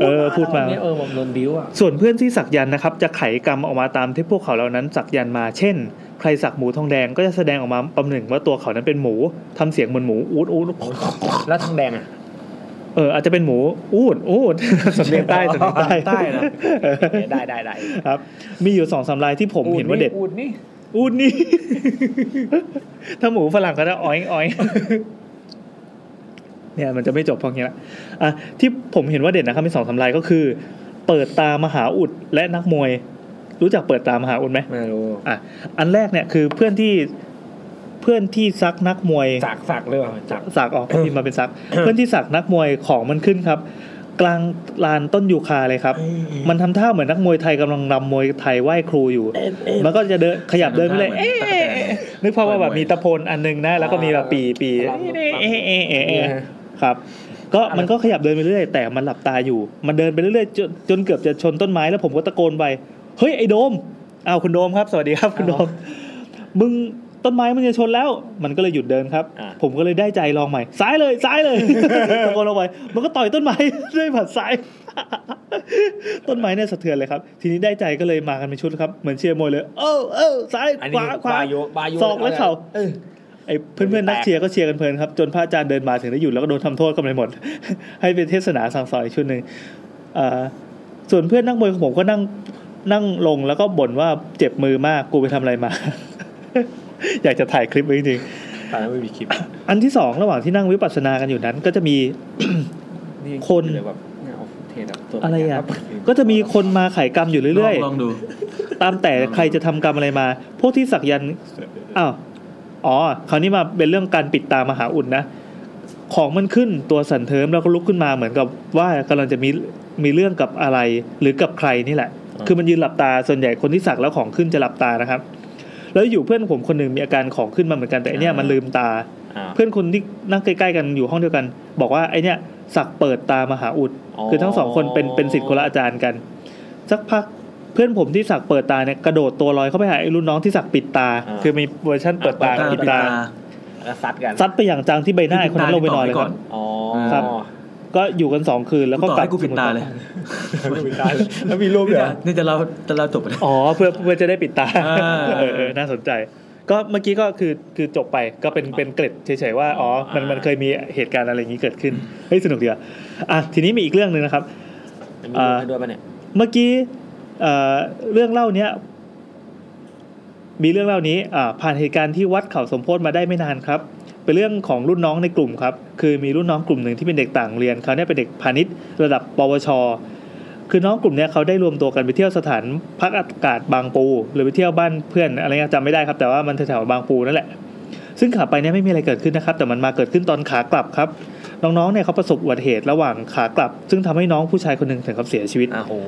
น่าจะเสียชีวิตในที่เกิดเหตุเลยส่วนที่พีคของเรื่องก็คือระหว่างที่ตั้งศพบำเพ็ญกุศลที่บ้านน้องคนที่เสียชีวิตเนี่ยได้ไปเข้าฝันเพื่อน1คนโดยที่บอกว่ากลับบ้านไม่ได้เขาบอกว่าขนลุกเกลียวเลยครับตอนที่พิมพ์อยู่ส่วนสาเหตุที่กลับบ้านไม่ได้เพราะว่าติดเจ้าที่เจ้าทางอยู่ที่ตรงโค้งโพคือใครที่อยู่ปากน้ำสมุทรปราการหรือใกล้เคียวนะครับจะรู้จักโค้งนี้ดีใกล้เคียงเหรอใกล้เคียงไม่ได้ใกล้เคียวหรอกจะรู้จักโค้งนี้เลยครับเพราะว่าจะมีผู้นับถือมาแก้บนเป็นประจำจนถึงทุกวันนี้จากการที่ไปเข้าฝันเพื่อนตัวเองก็เลยมาเข้าฝันก็คือไปบอกคนอื่นนั่นแหละว่ากลับบ้านไม่ได้แล้วก็รุ่นน้องที่เข้าฝันก็ไปบอกบ้านของน้องคนนี้ที่เขาเสียชีวิตอ่ะบอกตามนี้เป๊ะเลยที่บ้านก็เลยไปปรึกษา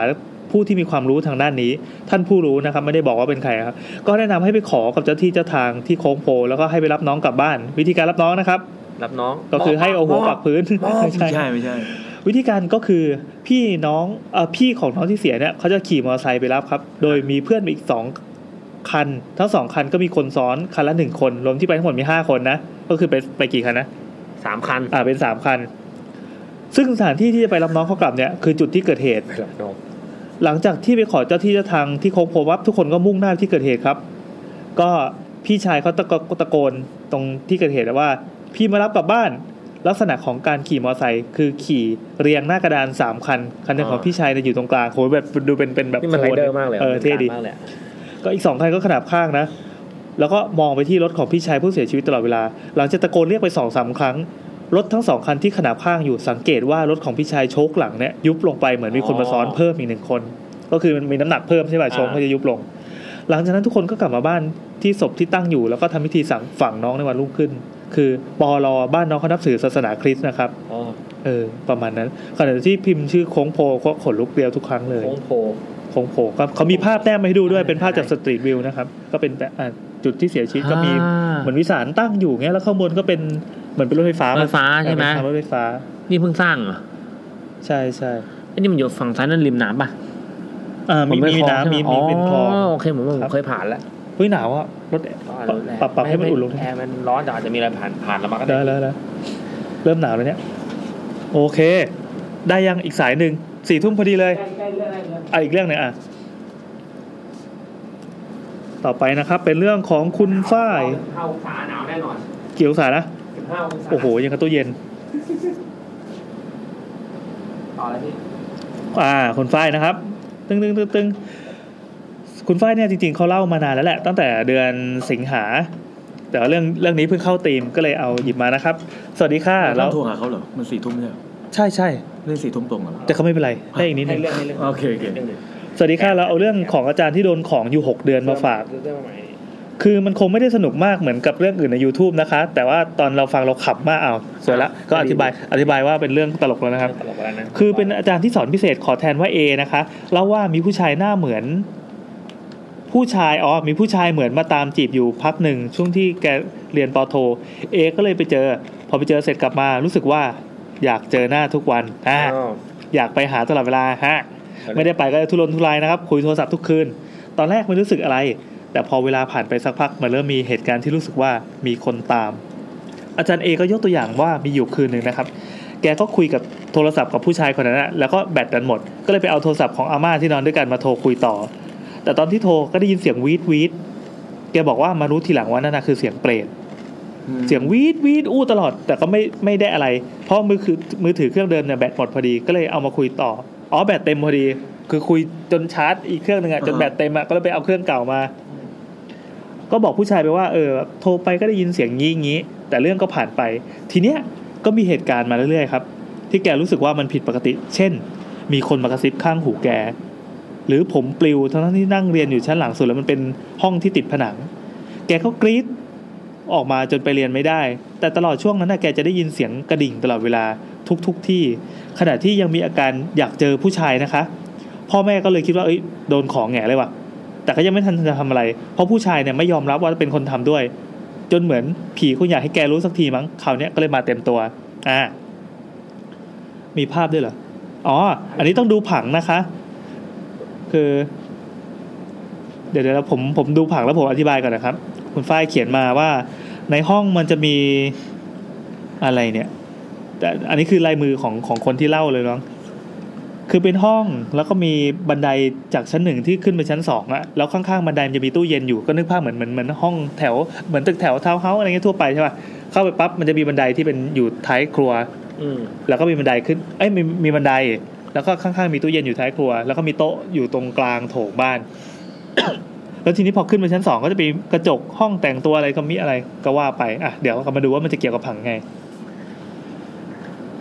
คือวันนั้นแกกำลังจะไปเปิดตู้เย็นชั้นล่างมีแค่ A กับน้องชายซึ่งตู้เย็นเนี่ยมันไปติดกับบันไดขึ้นชั้นบนตอนที่แกเปิดปั๊บแกก็เห็นเงาของคนเนี่ยกำลังเดินขึ้นไปแกก็คิดว่าผีแน่นอน ถูกต้องครับผีใช่แต่ก็แบบเอาให้แน่ใจก็เลยถามน้องชายว่าขึ้นไปข้างบนแล้วเหรอน้องบอกว่าอยู่ที่โต๊ะกินมาม่าอยู่พอจบแค่นั้นก็ช็อกแล้วกลัวมากในหัวก็คิดอย่างเดียวว่าไปฟ้องแม่ดีกว่าแต่มันจะต้องผ่านบันไดขึ้นไปถึงห้องนอนที่อยู่บนชั้น3แล้วผีเนี่ยเพิ่งขึ้นไปชั้น2ใช่ไหมแกก็เลยกลั้นใจวิ่งไปชั้น2ซึ่งตอนนั้นมันเป็นกระจกกั้นห้องแต่งตัวยาวๆเลยทีเนี้ยตอนแกจะกลับตัวขึ้นไปชั้น3คือบันไดมันแบบทบไปทบมาจะต้องเดินวนๆใช่ไหมทีเนี้ยมันจะต้องไปผ่านอีกกระจกยาวๆเนี่ยแกก็มองไปปั๊บเห็นคนข้างๆแกเนี่ยสูงมากใส่เสื้อเชิ้ตสีขาวเป็นผู้ชายผมยาวสูงเกิน170แกก็กรี๊ดเลยแบบเสียสติวิ่งขึ้นไปบนห้องอีกหาพ่อแม่แล้วก็พูดไม่เป็นภาษาบอกเขาว่ากลัวผีมาอยู่ในบ้านแล้วก็เป็นแบบนี้จนพ่อแม่เนี่ยจะต้องพาไปหาจิตแพทย์โอ้โหแกก็เล่าไปกุมพระไปคือยังไม่มีสติหมอก็ฟังแล้วก็วินิจฉัยว่าอาจจะเป็นอาการคนจิตวิปลาสหมอบอกงี้เลยฮ่าจากวันนั้นก็มีเหตุการณ์ผีแบบนี้อยู่หลายครั้งขณะที่พ่อแม่ก็พยายามจะช่วยเรื่องการโดนของด้วยแต่คือแกไม่ได้เล่ารายละเอียดนะคะทำมาหลายวิธีมากแต่ก็มีให้ทำพิธีตอนตี 3เอาดอกไม้มาวางที่หน้าบ้านแล้วก็เผานู่นเผานี่มีอาบน้ำมีต้องแช่สายสิญจน์ผูกกับไม้อะไรสักอย่างพออาบเสร็จก็ต้องเอาทิ้งไว้ไกลๆบ้านแล้วก็มีสวดมนต์ห้องพระทุกวัน1 ชั่วโมงซึ่งแกก็ขี้กลัวอยู่แล้วห้องพระมันก็เงียบใช่ไหมแต่พอสวดไปปั๊บเสียงกระดิ่งก็ดังเรื่อยๆก็ห้ามหยุดสวดต้องสวดให้จบให้ได้กระดิ่งมาจากไหนมันเหมือนแกได้ยินเองแก้กันอย่างเงี้ยประมาณ6 เดือนสุดท้ายก็แก้ได้จำไม่ได้ว่าคือแก้ได้เนี่ยก็คือคุณเอเนี่ย จำไม่ได้เลยด้วยซ้ำว่าเคยไปรักกับผู้ชายคนนี้ก็คือลืมไปเลยลืมอดีตเลยใช่ๆเหมือนมีการแบบรีเซ็ตไทม์ไลน์ใหม่อ่ะเหมือนเอาแบบเอาเดอะแฟตมาวิ่งย้อนเอาแฟตไว้ใช่ครับทีนี้อันนี้ก็คนละเรื่องแล้วนะครับพอดีอาจารย์แกก็เล่าต่อว่าปัจจุบันเนี่ยอยู่บ้านกับแฟนค่ะเจ้าที่ของแกคือจะแรงมากแล้วก็มาชอบปลุกแกตอนเช้าในวันที่แกกังวลว่าจะตื่นไม่ทันมีมอร์นิ่งคอลนะครับ มีอยู่วันนึงอยู่ในบ้านนี่แหละแกโทรไปหาแม่แล้วก็บอกแม่บอกว่าแม่มาปลุกหน่อยนะจะต้องตื่น 9:00 นเดี๋ยวกลัวไม่ตื่นทำไมไม่ตั้งนาฬิกาปลุกหรืออะไรนั่นเด็กมันตั้งเองว่ะอาจจะเป็นคนที่เคลื่องนาฬิกาคือใครปลุกนี่แบบพังหมดทุกอย่างพออีกวันนึงแกก็บอกว่ามีคนมาตะโกนเรียกชื่อแกแบบลากเสียงดังมากคือแฟนแกก็ไปทำงานแล้วก็มีคนมาตะโกนเรียกแกก็แบบเฮ้ยตื่นมาแล้วขอบคุณเจ้าที่บอกว่ารอบหน้าไม่เอาดังแบบนี้แล้วกันพอแกตั้งใจจะโทรไปฟ้องที่บ้านว่ามีเจ้าที่น่ากลัวเงี้ยปรากฏว่าโทรศัพท์ก็โทรไม่ได้ซะอย่างนั้นประมาณนั้นอย่างนั้นตอนฟังมันตลกเพราะว่าอาจารย์เกรีแอคชั่นแบบกลัวจริงๆแต่เรามาเล่าต่อคงไม่น่ากลัวแง่โอเคก็สนุกดีครับคุณฝ้ายขอบคุณนะครับต่อไปเป็นสลับไปสายโฟนอินนะครับช่วงปักทูปของเราบ้างเดี๋ยวกดพอดการอัดไปแป๊บนึงเสียงตื้นนี่ดังมากเลยเดี๋ยวก่อนเอาขยับอันนี้มาไกลๆก่อนครับโอเคเราไม่นะครับตอนนี้ในห้องคือมืดด้วยแล้วก็หนาวด้วยนะครับสวัสดีค่ะเสียงใสแจ๋วเลยสวัสดีครับใครครับผมแซมนะครับพี่ไม่รู้ว่าพี่โทรหาใครได้ไงคะงั้นวางก็ได้ครับวางแค่นี้นะครับสวัสดีครับทำไมต้องด้วยเนี่ยวันนี้ปักทูบมีแค่สายเดียวนะครับโอเคครับต่อไปเขาอังกอร์เลยนะโอเคสวัสดีครับไม่ได้ยินสวัสดีครับน้องนายครับสวัสดีครับทำไมได้ยินเสียงตัวเองด้วยเสียงกล้องเนี่ยใส่สมอลท็อกอยู่ไหมทำไมลงไปเนี่ยอังกอร์ครับเป็นอังกอร์แล้วครับต่อไปครับคุณนัทครับสวัสดีครับสวัสดีครับนี่เขาโทรมาฟังด้วยกันถือว่าโทรมาอังกอร์ด้วยกันไงอันนี้คือตัดสายไปแล้วใช่ไหมยังโยนดิจะอยู่แล้วฮัลโหลผมแซมนะครับผมแอนครับผมนัทครับสวัสดีค่ะน้องจักค่ะสวัสดีครับน้องจักครับน้องจักนะครับน้องจักพูดตรงให้โดนด่าครับวันนี้มีเรื่องอะไรให้เราไม่ด่าแล้ววันนี้เราไม่ด่าเราดีๆกันยกเว้นเรื่องมันจะไม่โอเคพี่ต้องไม่ด่าหนูสักเทปได้ไหมสักทีได้ไหมไม่เคยด่าดิเราเคยด่าใครด้วยเหรอด่าจำไม่เคยได้เลยเราพูดเฉยๆยังไงฮะจักที่มีแฟนมีคนจักที่มีแฟนแล้วจักที่มีแฟนแล้วมีคนอันนี้คือฉายาหรือว่าอะไรมีคนทักมาว่ะน้องจักที่มีแฟนแล้วเมื่อก่อนเราจะพูดอย่างสมูทยังไงครับแต่ตั้งแต่มีแฟนเราก็เสียงแข็งขึ้นเรื่อยๆยังไงเล่ามาเลยเดี๋ยวดิไม่ค่อยได้ยินพี่ไม่ต้องไม่เป็นไรเล่าเลยทำไรถอดหูฟังถอดสมอลท็อกออกนะได้ยินป่ะฮัลโหลได้ยินไหมเขาไม่ได้ยินไหมได้ยินแต่เบาเอาไปเล่าเลยโอเคเล่าไสยศาสตร์มาคือเรื่องนี้หนูจะเล่าตั้งแต่ตอนที่โฟนอินครั้งแรกแล้วแหละแต่พี่แอนห้ามไว้ไม่ให้เล่าทำไมล่ะแล้วพี่นัทก็บอกว่าให้ไปเลิกกับแฟนก่อนค่อยโทรมาเล่าเดี๋ยวตอนไหนวะตอนนี้ก็เลยเลิกมาเรียบร้อยแล้วโอเคยังไม่เลิกเล่าได้จะไปยังไม่เลิกกับแฟนเล่าเลยโอเคเรื่องนี้การละครั้งหนึ่งนานมาแล้วครับก็ตั้งแต่อันนี้เป็นเรื่องตั้งแต่สมัยมัธยมอะค่ะก็คือตอนนั้นไปเข้าค่ายแล้วก็เหมือนกับว่าก็เป็นค่ายที่แบบไปกันเกือบทั้งระดับชั้นนะคะแล้วก็เราไปคือด้วยความที่หนูเป็นคนที่แบบหน้านิ่งๆแล้วก็ชอบมองนู่นมองนี่แล้วมันเหมือนแบบเดี๋ยวนะเรื่องคนอื่นตลอดฮัลโหลค่ายอะไรค่ายลูกเสือหรือค่ายอะไรค่ายอะไรค่ายกักกันเป็นค่ายวิทยาศาสตร์ค่ะไม่เคยไปเลยไม่น่าจะเกี่ยวกับผีเลยนะไม่เกี่ยวอะไรกับผีเลยเพียงแต่ว่าคือพอไปแล้วเหมือนกับหน้าเราเหมือนแบบมองหาเรื่องคนอื่นหน้ามันนิ่งๆดิ่งๆแต่คือจริงๆเราไม่ได้มองหาเรื่องเขาเราก็แบบมองของเราไปเรื่อยมองแบบมองด้วยความชื่นชมด้วยซ้ำเขาแต่งตัวน่ารักดีว่ะอะไรอย่างเงี้ยเพียงแต่แบบเขาไม่คิดอย่างนั้นไงสายตาเรามันไม่เหมือนชื่นชมเหมือนตาของขวางเหมือนเฟิร์นแล้วก็เลยเหมือนกับว่าเขาก็เลยแบบเหม็นที่หน้าเราอะไรเงี้ยเพราะว่าหนูก็สนิทกับรุ่นพี่สนิทกับอาจารย์อะไรเงี้ยเขาเลยแบบเหมือนเหม็นหน่อยก็เลยแบบ ตั้งแง่กับเราทีนี้พอหลังกลับจากค่ายค่ะก็คือเหมือนตอนที่ไปค่ายก็เหมือนแบบไม่ชอบที่หน้ากันเดี๋ยวนะครับอันนี้มันรายการ YouTube เดี๋ยวอันนี้โทรฟ้องหรือเปล่ามีปัญหาส่วนตัวอะไรก็ไปเคลียร์กันเองได้ไหมอ่ะนี่รายการผีรายการผีเนาะไม่ใช่เฮ้ยฟังก่อนดีมันต้องมีการเกิดฟังก่อนดีพวกคุณนี่อะไรอ่ะนี่ผมตั้งใจฟังอยู่คนเดียวเลยทีนี้พอกลับมาจากค่ายอะค่ะเราก็แบบไม่รู้หรอกว่ามีอะไรแบบก็ใช้ชีวิตอยู่ในโรงเรียนไปเรื่อยๆวันๆจนมีเพื่อนในกลุ่มอะคนนึง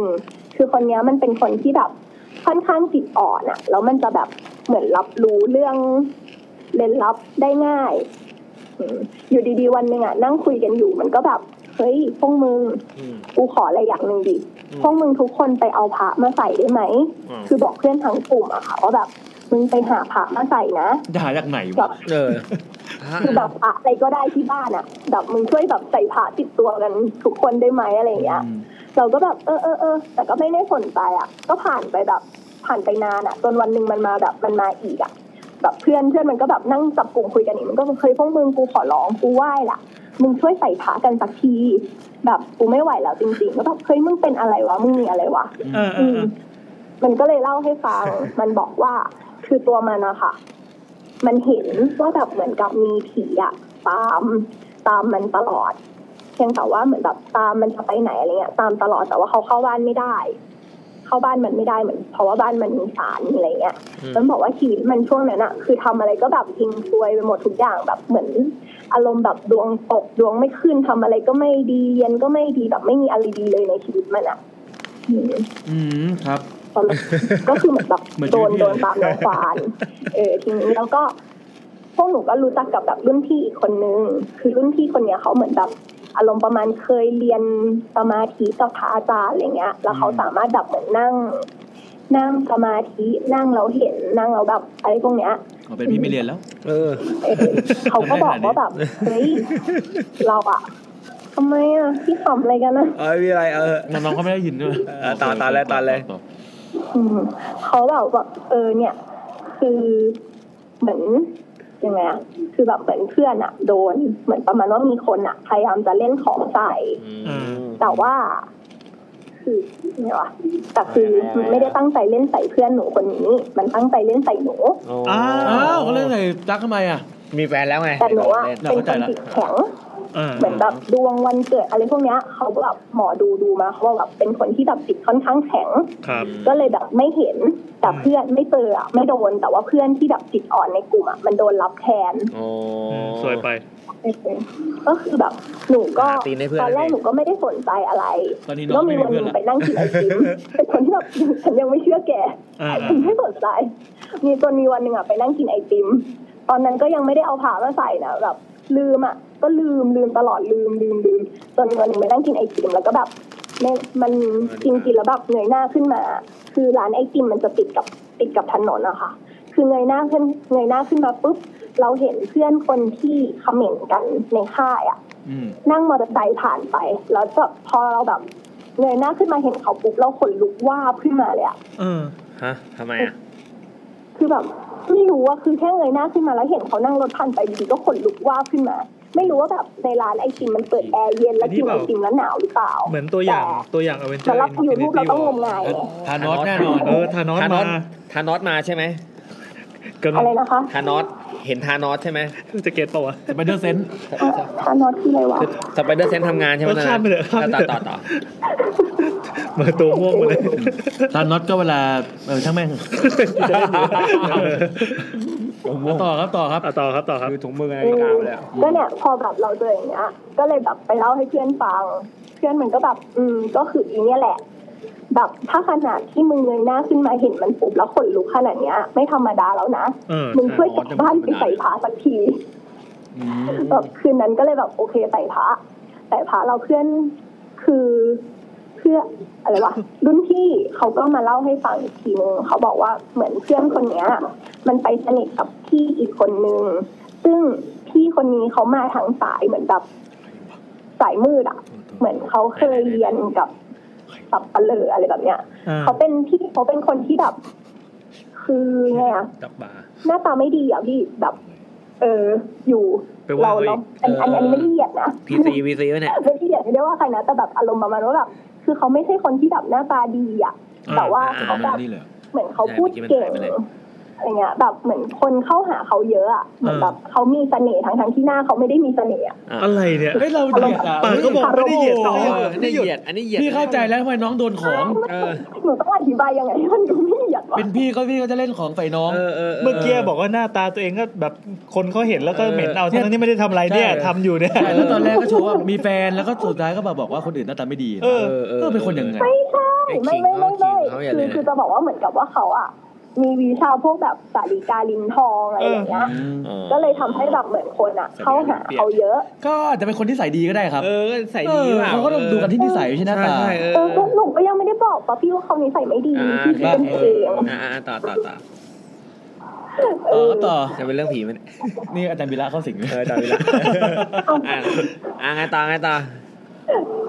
ก็เหมือนกับว่าไอ้เพื่อนคนที่คอมเมนต์กันว่ามันก็แบบไปสนิทกับพี่คนนี้แล้วเหมือนกับว่าไปได้วิชาแบบเรียกผีอะไรอย่างเงี้ยมาเหมือนแบบคงแบบเล่นทำคุณใส่อะไรเงี้ยใส่แต่ว่าคือก็อย่างที่บอกว่ามันไม่โดนหนูไปโดนเพื่อนหนูแทนจนพวกหนูก็เลยแบบเฮ้ยพอรู้เรื่องอ่ะก็เลยแบบจับกลุ่มกันแบบไปทำบุญถวายสังฆทานชุดใหญ่เลยอ่ะวันที่หนูไปทำบุญอ่ะมันเหมือนที่วัดมันก็จะมีแบบคนมาทำบุญกันเยอะตอนที่หนูนั่งทำบุญอยู่นั่งแบบเหมือนถวายสังฆทานแล้วพระสวดอะค่ะมันมีแม่ที่เขาอุ้มลูกมา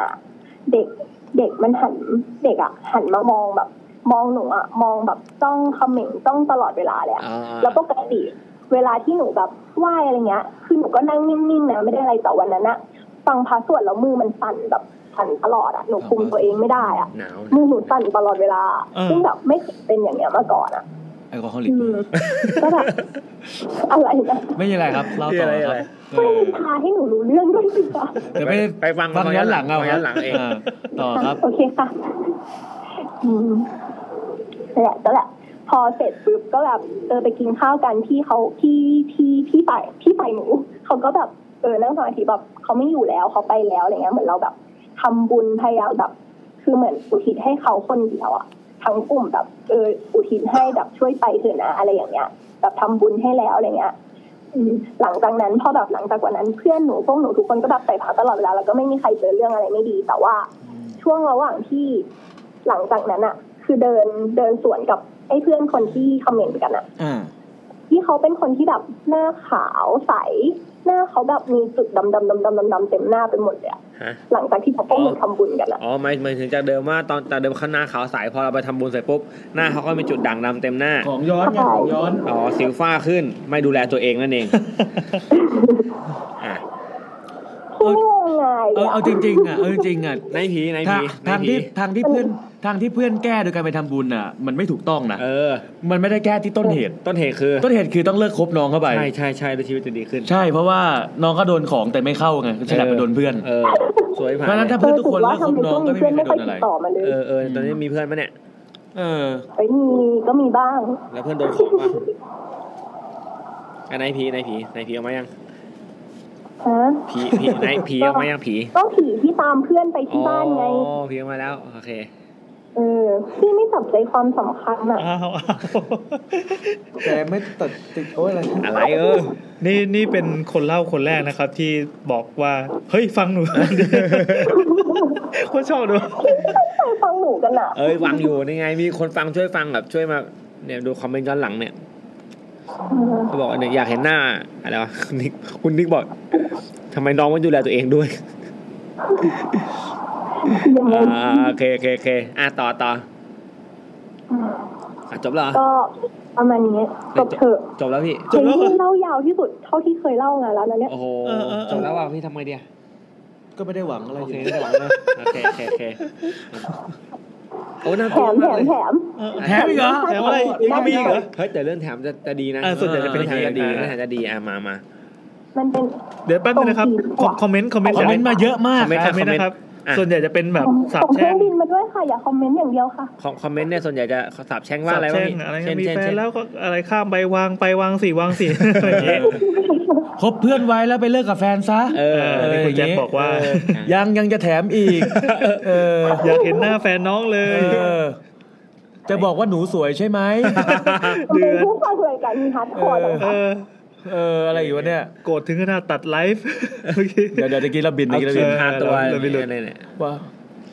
เล่นมุกว่าแล้วไม่เก็ตไม่ติ่ง MCU ไม่เข้าใจหรอกก็ไม่เก็ตอะไรเงี้ยมีคนสรรเสริญคือปกติถ้าคนอื่นเล่าจะไม่ค่อยมีคอมเมนต์เยอะขนาดนี้อันนี้คือตัวเป็นคนที่โดนเหม็นแบบยูนิเวอร์แซลแล้วมีคนคอมเมนต์ว่าน้องเสพติดความซาดิสใช่ไหมโทรมาให้โดนด่าจะไปโดนด่าโอเคเรื่องแถมว่าอะไรครับแถมมั่นใจว่าน่ากลัวเรื่องแถมนะไม่น่ากลัวพี่อยากคาดหวังมากเลยครับเนี่ยคาดหวังมากพี่คนเลิกคาดหวังกับหนูตั้งแต่แบบหนูโทรใส่แรกครั้งแรกแล้วยังไงฮะทุกคนรอฟังอยู่นะก็นิดก็คือเหมือนกับพี่หนูเคยมีอยู่ช่วงนึงอกหักแล้วแบบว่าไปเข้าทางด้านแบบเล่นพระเล่นของเราจัดรายการอย่างนี้ไหมดีชอบเหมือนกันมันดีต่อพี่ชายไปทำอะไรมาถึงอกหักล่ะไปทำอะไรมาถึงอกหักพี่แอนถามพี่ชายหนูพี่ชายหนูหักพี่ชายหนูโอเคต่อระดับหนูแบบไม่มีอกหักอ่ะพี่มีแต่ไปหักอกคนอื่นนั่นไงเขาเลยเหม็นเลยทุกคนด่ามาเต็มที่เลยสมหน้าทำไมมันหน้าขนาดนี้วะตอนที่คนอื่นเขาก็ฟังผิดเหมือนกันก็สมน้ำหน้าน้องรีบเล่าเหอะอะไรดึกแล้วมันดึกแล้วเนี่ยเดี๋ยวกลับบ้านดึกแล้วรออังกอร์ด้วยคืนนี้รีบตัดสายเถอะครับเหมือนกับพี่ฟังพี่คะพี่หยุดขำแล้วพี่ฟังอยู่นี่ปรับโหมดมันเป็นน่ากลัวแล้วฟังอยู่ปิดไฟแล้วก็ช่วงนั้นมันเหมือนแบบไปเขาเรียกอะไรไปบูชากุมารทองเอาไว้ที่บ้านแล้วก็คือหนูก็ไม่เคยเห็นอะจำได้ว่ามันตั้งชื่อด้วยนะแต่หนูจำชื่อไม่ได้แหละแล้วตอนนั้นเป็นช่วงปีใหม่แบบจะขอพ่อไปเขาดาวแล้วพ่อไม่ให้ไปเหมือนหนูอะมันเลยหนูอันนี้เหมือนหนูทะเลาะกับพ่อแบบแล้วก็แบบร้องไห้อ่ะเหมือนวันนั้นแบบดาวมากๆอะแบบร้องไห้แล้วก็แล้วเหมือนอารมณ์พอเราร้องไห้เยอะๆเหมือนจิตก็ที่เขาบอกว่าแบบเหมือนจิตเราจะอ่อนแอคือปกติหนูก็จะไม่สามารถสัมผัสเรื่องอะไรพวกนี้ได้นอกจากในฝันวันนั้นแบบเหมือนนอนอยู่อ่ะแล้วก็รู้สึกเหมือนมีคนอ่ะมาสะกิดที่แขนเหมือนแบบอารมณ์แบบมาปอบอะค่ะแบบรู้สึกเลยว่าแบบมาสะกิดเราอยู่ดีๆในหัวก็นึกชื่อน้องกุมารขึ้นมาได้เฉยเลยทั้งที่ปกติจำชื่อไม่ได้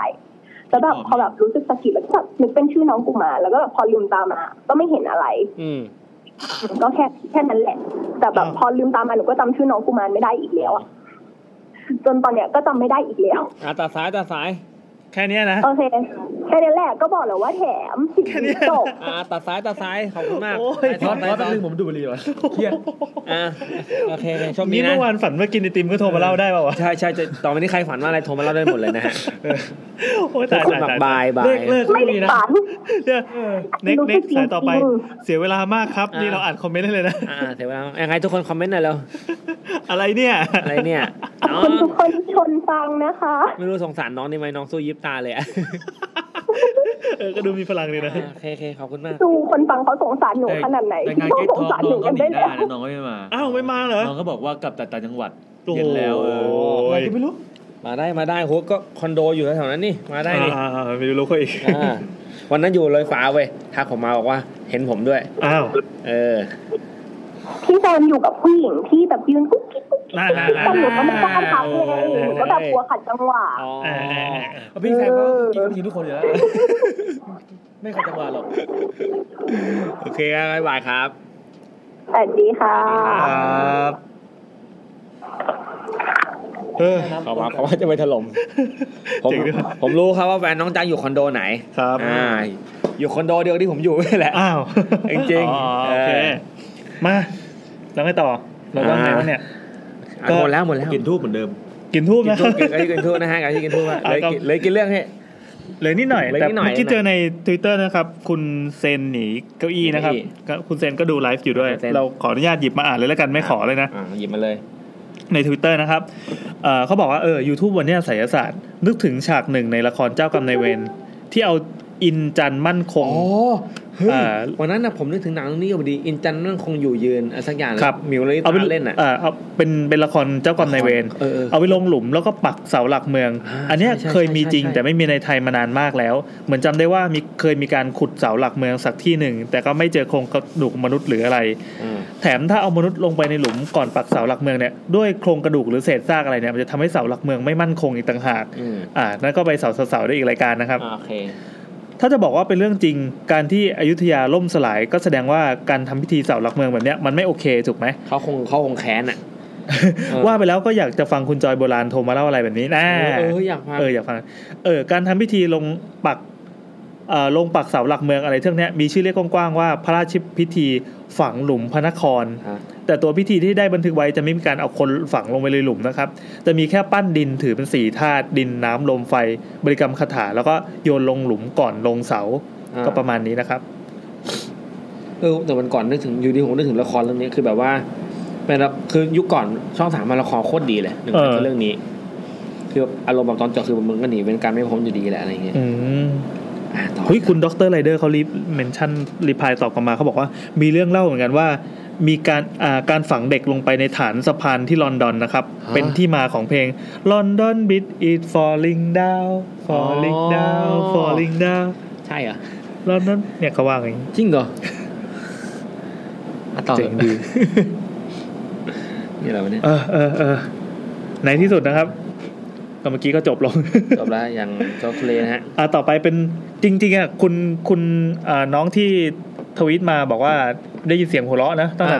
ต้น EP ที่เราเล่ากันเนี่ยคือจริงๆมันต้องอ่านว่า PK ซ่า IT PK ซ่า IT เราได้อ่านรวมกันแล้วเป็นว่าพิกซ่ามันเคอะไรนะตัวสระมันชนกันน้อง PK ซ่า IT นะครับเขาบอกว่าขอใช้เป็นชื่อนี้เลยแล้วกันส่งมานะครับ1เรื่องก็คือเรื่องลืมแก้บนว่ามาเลยหลังจากที่ไม่เคยเจอเรื่องผีเรื่องลึกลับความเชื่ออะไรอีกเลยนับตั้งแต่ประมาณป.3 เป็นต้นมาเจออีกทีก็คือตอนเรียนมหาลัยครับช่วงที่ผมเรียนมหาลัยเนี่ยมักจะบ่นบ่อยๆทั้งเรื่องสอบนี่เป็นคน IT นะคน IT แต่ว่าชอบบ่นนะฮะครับทั้งเรื่องสอบเรื่องแข่งขันต่างๆแล้วก็ถ้าบ่นแล้วได้ตามที่ต้องการเนี่ยก็จะแก้บ่นตลอดแม้ว่าจะช้าบ้างแต่ก็ตามแก้หมดแต่ว่าช่วงที่เรียนปี4ใกล้จะจบเนี่ยที่คณะเนี่ยให้ฝึกงานตอนนั้นก็เลือกบริษัทฝึกงาน 2-3 ที่แต่ก็มีเหตุให้ทำให้ไม่ได้ฝึกงานที่นั่นตลอดจนผมก็เลยไปบ่นว่าคือขออนุญาตไม่บอกสถานที่บ่นนะครับขอให้มีที่ฝึกงานก่อนหมดเขตเลือกที่ฝึกงานนะครับเนื่องจากตอนนั้นคือมันเป็นใกล้เดดไลน์แล้วถ้าผมยังไม่ได้ที่ฝึกงานแล้วหมดเขตเลือกเนี่ยจะต้องเสียเวลาอีกเทอมนึงเพื่อไปเลือกที่ฝึกงานใหม่จนจะจบช้ากว่าเพื่อนหลังจากผมบ่นไม่กี่วันเนี่ยก็ได้บริษัทฝึกงานเลยคือเป็นบริษัทที่4แล้วก็เลือกไว้หลังจากทราบผล3ที่แรกด้วยหลังจากที่ก่อนนั้นน่ะ3บริษัทที่เลือกไว้ประกาศผลว่าไม่ผ่านการคัดเลือกผมก็ตั้งใจว่าโอเคเดี๋ยวไปแก้บนนะแต่ว่าพอเริ่มเข้าช่วงฝึกงานจริงๆปั๊บ แน่นอนครับยุ่งมากลืมเอาเวลาไปทำอย่างอื่นไม่ได้ไปแก้บนซึ่งคำพูดที่ผมบนไว้เนี่ยผมบอกว่าถ้ารู้ผลจะรีบเอาของมาไหว้แก้บนมาช่วยงานซ้อมรับปริญญาของรุ่นพี่ที่จบรุ่นนี้แล้วก็ฝึกงานเสร็จเนี่ยผมจะมาสมัครช่วยงานมหาลัยอีกสัก2เดือนก่อนจะไปทำงานทำจริงจังแล้วก็รอรับปริญญาในปีถัดไปพอช่วงฝึกงานปั๊บก็ยังไม่ได้แก้บนก็จะเจอเหตุการณ์ร้ายๆเข้ามาทีๆบางคนบอกผมว่ามันบังเอิญมั้งแต่ว่าก็คิดว่าน่าจะเกี่ยวกับเรื่องที่ยังไม่มีเวลาแก้บนนี่แหละเริ่มจากอยู่ดีๆโน้ตบุ๊กเครื่องหลักที่ผมใช้ทำงานเนี่ยอายุการใช้งานแค่4ปีนะครับของผมนี่6ปี7ปีแล้วที่อัดเสียงวันเนี้ยใช้งานแค่4ปีเนี่ยเป็นของใหม่มือ1ด้วยก็เกิดอาการเปิดไม่ติดครับตอนนั้นก็ผมไม่ได้คิดเรื่องนี้เลยคิดว่าเอาไปซ่อมแล้วกันแต่ก็เอะใจว่าทำไมมันพังเร็วขนาดนี้ขึ้นก่อนเนี่ยอายุการใช้งานเกินนี้มาตลอดแถมยังเป็นรุ่นที่ถูกกว่าด้วยแต่ก็มีเพื่อนบางคนบอกว่าอาจจะใช้งานมันหนักเพราะที่ผ่านมาเนี่ยมีทั้งเรียนโปรเจกต์จบยาวมาถึงฝึกงานเรนเดอร์เอ็กพอร์ตมาหลายครั้งแล้วอาจจะร้อนสะสมมากก็ได้แต่ยังไม่ได้คิดอะไรมากก็ไปซ่อมตามปกติแต่ก็มาคิดอีกทีว่าตอนช่วงเริ่มฝึกงานใหม่ๆเนี่ยโน้ตบุ๊กเครื่องสำรองมีเครื่องนะครับซึ่งเป็นเครื่องเก่าของผมก็เกิดอุบัติเหตุผมก็ปัดน้ำผลไม้หกใส่คีย์บอร์ดโดยไม่ได้ตั้งใจเพราะศอกไปโดนแต่ก็ไม่พังนะครับแต่หลังจากนั้นไม่นานปุ่มหนึ่งของเครื่องนี้มันหลุดออกมาแล้วก็ใส่คืนไม่ได้ล็อกไม่อยู่โหเป็นการเจอที่แบบมันเป็นมนุษย์ IT อ่ะซื้อใหม่ครับ แต่ก็ช่างมันเพราะเป็นปุ่มที่ไม่ค่อยได้ใช้มีด้วยเหรอปุ่มหนึ่งของคีย์บอร์ดปุ่มอะไรเดียว F3 F4 ไม่ค่อยได้ใช้อ๋อเหรอ F4 แบบบางทีต้องกดปิดอะไรเงี้ยนะ F5 อาจจะเป็น F ที่ไม่ถนัดกันนะก็และเครื่องนี้อายุก็5ปีคือเมื่อ3ปีก่อนก็เคยทำตกจนช่องหูฟังเสียก็แต่เครื่องยังใช้ได้ตอนเกิดเหตุก็เพราะว่าอายุการใช้งานมานานมากแต่พอโน้ตบุ๊กเครื่องหลักมาพังตามไปด้วยเนี่ยก็มาคิดโยงกันว่าเฮ้ยอาจจะเป็นเพราะลืมแก้บนป่ะวะโยงน้องโยงได้ยังไงครับไม่น่าเกี่ยวนะสุดท้ายครับผมไปแก้บนแต่ก็ยังติดอยู่เรื่องว่าจะต้องไปช่วยงานวันซ้อมรับปริญญาแต่ผมบอกว่าเนี่ยคือการแก้บนอีกวิธีนึงเพราะสัญญาไว้ผมก็เลยไปสมัครช่วยตั้งแต่แรกแต่ตอนแรกเนี่ยเต็มแล้วตอนนั้นนะผมว่าเอาไงดีวะบนไว้แล้วด้วยสุดท้ายก็เลยไปขออาจารย์ครับโชคดีที่อาจารย์ให้ก็ทำไปแต่ละว่าหลังจากช่วยไม่กี่วันผมก็แก้บนไว้เรียบร้อยแล้วก็ยังมีเรื่องซวยๆเข้ามาอีกเริ่มจากโดนบล็อกออกจากกลุ่ม Facebook กลุ่มนึงเธอไม่เคยทำอะไรผิดกฎเลยพออินบ็อกซ์ปั๊บเจ้าของกลุ่มก็ไม่ตอบเดี๋ยวนะอันนี้มันดราม่าส่วนตัวป่ะวะอันนี้น่าสงสารละผมก็ได้แต่ปลงพอฝึกงานเสร็จปั๊บก็มีอีกเรื่องนึงคือผมแก้บนไปแล้วเหลือแค่ช่วยงานมหาลัยก็ยังมีอีกข้อนึงใช่ไหมอยู่มาวันนึงผมนอนแล้วก็ฝันว่าผมได้นั่งรถเมล์อยู่เป็นภาพเหตุการณ์ก่อนฝึกงานเสร็จแค่ไม่กี่สัปดาห์แต่ในฝันว่านั่งรถเมล์อยู่ดีๆก็มีคนมาจี้แล้วก็มาบีบคออันนี้ฝันแล้วผมก็ตื่นมาอาการเหมือนโดนผีอำอึดอัดมากเหมือนโดนล็อกคอจริงๆขยับตัวไม่ได้ด้วยสักพักก็เห็นภาพคนมาจับคอจริงๆในห้องผมเลยเขาก็พูดอะไรผมจำไม่ได้นะครับแต่ภาพนั้นก็ค้างอยู่งั้นสักพักนึงก่อนที่จะหายไปแล้วผมก็หายอึดอัดตอนนั้นทั้งกลัวทั้งงงว่าเกิดอะไรขึ้นคือตัวเองแก้บนแล้วด้วยเหลือแค่อย่างเดียวก็คือไปช่วยงานมหาลัยตามสัญญาไว้เป็นความตั้งใจตอบแทนหลังฝึกงานเสร็จก็ต้องรอให้อาจารย์อนุญาตก่อนแต่ก็พออาจารย์อนุญาตผมก็ไปช่วยงานที่สัญญาไว้ก็จบเรื่องนี้ครับโอเคจบแล้วครับน้องก็น่าจะมีก็น่าจะมีทักษะในการเชื่อมโยงสูงมากครับแกะแผนเชื่อมโยงดีมาไนพีเฮ้ยเขานี่เป็นเรื่องไสยศาสตร์โอเคในไสยศาสตร์นี่แหละเรื่องบนนี่ไงโอเคแต่ผมเคยไปบนแล้วก็บางทีมันมีความเชื่ออย่างบนแล้วมันก็ได้เว้ยอะไรอย่างเงี้ยได้ด้วยเหรอใช่เช่นไม่รู้บังเอิญหรือเปล่าเช่นยังไงขอให้ได้งานที่นี่ก็บนมาเหรออันนี้บนเหรอแบบไม่ได้ด้วยความสามารถใช่ความสามารถนั่นแหละไปบนเสร็จแล้วก็แบบไม่ต้องทำเลยถอดเปิดไม่ยื่นถอดเปิดมาไม่ขอได้งานเลยเหรอตอนสอบสัมภาษณ์ก็แบบถุยน้ำลายใส่เขาก็ไม่เป็นไรเขาบ่นไว้บ่นแล้วโอเคต่อไปนะครับเป็นเรื่องของคุณออยเนี่ยเคยเล่ามาหลายทีแล้วพิมพ์คุยกันสวัสดีค่ะสมาชิก YouTube ทุกคนเห็นว่า EP นี้เป็นเรื่องเดี๋ยวนะเรื่องลึกลับที่อธิบายไม่ได้เดี๋ยวก่อนนึกได้ว่าแนวไสยศาสตร์มั้งอีกเรื่องค่ะแต่ก็เป็นเรื่องของพี่ที่รู้จักกันนะคะอ้างอิงเรื่องที่เราไปเชียงใหม่แล้วก็เจอเสียงแปลกๆในอาคารพาณิชย์ที่สร้างบนสุสานพระเก่าที่เคยเล่าไว้เมื่อนานมากแล้วในเชียงใหม่ตอนนั้นเราเนี่ยผมจำไม่ได้ว่าก็จำได้ไหมที่ทางไปเชียงใหม่ที่มีอาคารพาณิชย์ตั้งอยู่นั่นแหละที่เป็นสุสานคือตอนนั้นเราได้ไปเจอหลวงปู่รูปหนึ่งที่ทำพิธีถอนคุณไสยด้วยค่ะมีเซอร์วิสนี้นะครับ แต่ตอนนั้นเรายังเด็กอยู่ก็เลยนั่งดูพิธีแบบไม่ค่อยรู้เรื่องนักจำได้แต่ว่าหลวงปู่เนี่ยบอกว่าคนเล่นคุณไสยเนี่ยจำเป็นจะต้องปล่อยของเป็นระยะเพื่อไม่ให้ของเข้าตัวอย่างที่บอกตอนแรกว่าเหมือนเราเลี้ยงต้องเลี้ยงหมาต้องปล่อยหมาไปวิ่งเล่นนะไอหมาแบบแจ็ครัสเซลพวกไซบีเรียนปล่อยของก็จะเรียกว่าลมเพลมพัดใช่ผมบอกไปลมเพลมตอนแรกก็เล่าไปแล้วแต่ใส่หูฟังอยู่ดินั่นแหละครับก็ให้ปล่อยไปเลยแรนดอมเลยไม่ต้องมีเจ้าเป้าหมายอะไรใครดวงตกก็จะซวยของก็จะเข้าไปของวันนี้มีคำเรียกเฉพาะว่าลมเพลมพัดนะครับนะคะผู้หญิงซึ่งตอนที่ไปนั้นเพื่อนแม่ทั้งสองเป็นคนไปทำพิธีกับหลวงปู่แต่พี่ผู้หญิงเนี่ยไม่เชื่อเรื่องนี้หลวงปู่ก็เลยเสนอให้ทดสอบดูก่อนว่ามีของเข้าตัวหรือเปล่าในวันทำพิธีทดสอบเนี่ยเรากับแม่ไม่ได้ไปด้วยค่ะพี่เขาเลยก็กลับมาเล่าให้ฟังว่าพี่ผู้หญิงเนี่ยเล่าว่าหลวงปู่เนี่ยบริกรรมคาถาเสกน้ำมนต์ก่อนที่จะอมน้ำมนต์แล้วก็เป่ากระหม่อมคนที่ร่วมพิธีนะคะพี่ผู้หญิงเล่าว่าตอนแรกได้กลิ่นน้ำลายหลวงปู่ ก็คิดว่าเหม็นมากหลวงปู่ครับแต่สักพักเริ่มได้กลิ่นจริงๆว่ามันเป็นกลิ่นเหม็นเน่าแล้วคนรอบข้างก็แตกคือครับครับพี่ผู้หญิงก็ลองเอามือแตะหน้าก็รู้สึกว่าน้ำมนต์เนี่ยที่เป็นน้ำมนต์ผสมน้ำลายของหลวงปู่ที่เยิ้มๆเปลี่ยนสภาพเป็นเลือดเน่าส่งกลิ่นคละคลุ้งตลบอบอวนไปทั้งห้องคือกุฏิหลวงปู่เนี่ยเป็นห้องแอร์พี่ผู้หญิงเนี่ยช็อกจนทำได้แต่ร้องกรี๊ดคือหลวงปู่เป็นโรคเหงือกหรือเปล่าครับเพราะว่าหลวงปู่เป็นโรคเหงือกแม่กินหมาละพ่นพูดว่ะพี่ผู้หญิงเนี่ยช็อกก็ร้องกรี๊ดหลวงปู่ก็เลยให้น้ำมนต์มาล้างหน้าหลวงปู่แบบขอโทษนี่เปล่าแล้วเขาบอกว่าพี่เขาโดนของแต่วันนี้ไม่สะดวกทำพิธีเพราะว่าจะต้องไล่กลิ่นเน่าจากกุฏิก่อนเลยพี่ให้มาทำพิธีในวันรุ่งขึ้นตอนนี้ทั้งสองคนก็เลยกลับมาเล่าให้เรากับแม่ฟังวันต่อมาเราก็เลยได้ไปนั่งดูพิธีด้วยค่ะจำได้ว่าคนเนี่ยเยอะมากแล้วพี่เขาจะต้องนอนให้หลวงปู่ทำพิธีแต่จำไม่ได้แล้วค่ะว่า พี่เขาโดนของอะไรแต่สุดท้ายก็ผ่านไปได้ด้วยดีก็จบแล้วครับโอเคก็สรุปว่าเป็นเรื่องน้ำลายหลวงปู่นะครับจำได้ไหมว่า EP ที่แล้วเรามีการบอกว่าอยากฟังเรื่องไสยศาสตร์จากทางภาคใต้มีคนส่งมาเว้ยขอบคุณนะครับคุณอะไรเอ่ยเดี๋ยวขอดูชื่อก่อนนะคุณแววนะครับคุณแววจริงๆก็เรื่องไม่ยาวนะครับยาวไหมไม่ยาวไม่ถึงกับเรื่องเป็นไสยศาสตร์มนต์ดำแต่เป็นเรื่องเกี่ยวกับหมอดูลองอ่านดูก่อนก็ได้นะคะถ้าไม่ได้ก็ข้ามไปเราก็จะอ่านนี่นะครับแล้วถ้าอ่านจบแล้วถ้าไม่ได้เราก็จะข้ามไปนะครับตอนแรกเมื่อประมาณ5ปีที่แล้วเนี่ยตอนเริ่มทำงานใหม่ๆเคยมีคนมีหมอดูมาดูที่ออฟฟิศด้วยก็คือเคยมีมาดูหมอที่ออฟฟิศโอเคก็ด้วยการจับมือแล้วก็เห็นสิ่งต่างๆก็เลยสนใจไปดูพอไปดูเขาก็ทักเนี่ยว่ามีคนตามเป็นเจ้ากรรมนายเวรนะตอนเนี้ยเกาะตรงไหล่ทำให้เราปวดหลังแล้วก็เขาเอามือมาจิ้มตรงที่หลังซึ่งเราปวดตรงนั้นจริงๆคือหมอดูบอกว่าปวดหลังใช่ไหมตรงนี้เปล่าออฟฟิศซินโดรมหรือเปล่าใช่เลยไปหาหมอตั้งทำงานหรือไม่ก็เปลี่ยนตำแหน่งเปลี่ยนเก้าอี้ใหม่แล้วก็ไปตั้งระดับโต๊ะดีๆก็ถือว่าหมอแม่นมากใช้ได้เขาแนะนำว่าไงครับก็แนะนำว่าให้ไปตักบาตร19วันครับเดี๋ยวตามอะไรสักอย่างจำไม่ได้ครับต้องต่อเนื่องคือการตักบาตรทำให้เราได้ใช้กล้ามเนื้ออีกส่วนนึงแล้วก็การยืนรอพระใช่มันทำให้รู้สึกแล้วก็ตอนที่เราไหว้พระเนี่ยพอก้มปั๊บมันเหมือนเป็นการโยคะด้วยไงถ้ายืดเหมือนยืดกล้ามเนื้อเนี่ยนะ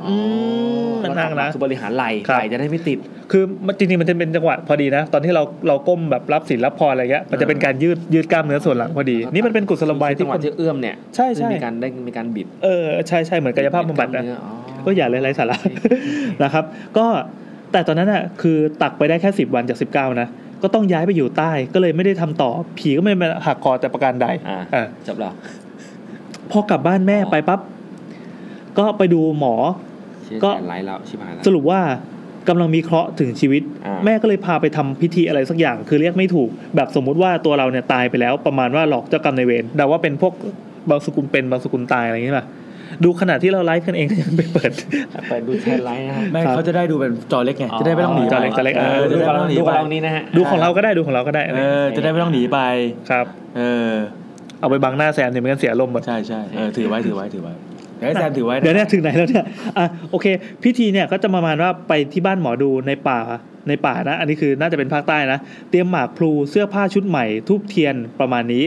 คนมาทำสัก10คนได้ก็ไปเข้าไปนั่งท่องมนต์ตามหมอไม่รู้ว่าท่องอะไรแล้วก็พาหมากพลูไปลอยที่ท่าน้ำแล้วคราวเนี้ยลงไปในน้ำตอนนั้นไม่ได้กลัวผีแต่กลัวงูมากกว่าคือตัวเองจะต้องลงไปในน้ำด้วยมันมืดแล้วก็เป็นป่าแล้วพอขึ้นมาปั๊บก็ให้ไปเปลี่ยนเสื้อผ้า เอาเสื้อผ้าชุดเก่าเนี่ยไปลอยน้ำทำพิธีประมาณนี้ก็จริงๆก็เป็นการหลอกเจ้ากรรมนายเวรคือไม่ใช่เป็นบางสกุลแล้วนะแต่เป็นอีกวิธีนึงเหมือนไปลอยน้ำอะไรสักอย่างจำได้คร่าวๆเขาก็มีกฎในการใช้ชีวิตเยอะมากแต่ก็ไม่ได้ทำตามแต่สรุปว่าก็ยังไม่ตายก็รอดมาได้ หลังจากนั้นก็ไม่ได้ไปดูหมออะไรอีกนี่ผมว่าเมื่อกี้มันลักษณะเหมือนเกินหมอดูไปนี่นะเหมือนเป็นแนวยังไงเดียวเหมือนแก้กรรมอะไรอย่างงี้ด้วยทำหมออะไรอย่างงี้หมอปลาจะเป็นภาคใต้ไงจนเมื่อปีที่แล้วเพื่อนไปดูหมอที่พังงานะครับเป็นร่างทรงไม่มือเจ้าแม่จีนก็ขอดูด้วยก็ถามเรื่องคนตามเจ้ากรรมนายเวรอะไรอย่างเงี้ยว่ามีหรือเปล่าเขาบอกว่ามีนะแต่ไม่ใช่เจ้ากรรมนายเวรไม่ได้มาอาฆาตแต่เป็นคนที่มาปกป้องเป็นครูหมอมโนราอันนี้ก็มีความน่าเชื่อถือนิดนึงเพราะที่บ้านเนี่ยบ้านปู่นับถือครูหมอมโนราด้วยก็คือเมนชั่นถูกตัวสรุปว่าไม่รู้จะเชื่อแบบไหนว่าหรือว่าผีตัวเก่าจะออกไปแล้วผีที่ทำเรื่องร้ายๆเนี่ยจนตอนนี้ก็กลายเป็นครูหมอมาอยู่แทนจนมาล่าสุดก็ไปดูหมออีกก็เป็นแบบโหนโทรแบบโทรดูอันนี้เขาบอกว่าแม่นโทรดูคืออะไรเหมือนมันโทรศัพท์ไอ้เฟิร์นชอบโทรหาหมอดูเงี้ยว่ะน่าสัมภาษณ์เฟิร์นนะจริงๆเราน่าจะ EP หมอดูสักทีคงคาเนี่ยนะทีนี้ก็ถามหมอว่าเห็นคนตามอะไรไหมหมอบอกว่าไม่มีนะแต่ทักว่าเขาเนี่ยเห็นเป็นพญานาคก็ถามแล้วว่าบูชาเหรออันนี้เพื่อนให้เหรียญพญานาคมาจากคำชะโนดก็เลยคิดว่าน่าจะแม่นก็เลยเชื่อคนนี้ดีกว่าก็สรุปว่าไม่มีผีด้วยสบายใจเรื่องครูหมอเนี่ยคือไม่รู้รายละเอียดนะครับแต่เป็นที่เคารพนับถือกันในภาคใต้ก็จบครับคุณแววสรุปเป็นเรื่องหมอดูล้วนๆเลยครับโอเคนั่นไหน ตอนนี้ BNK Live นะครับขอโทษนี่ไม่ใช่เรื่องภาคใต้เป็นเรื่องหมอดู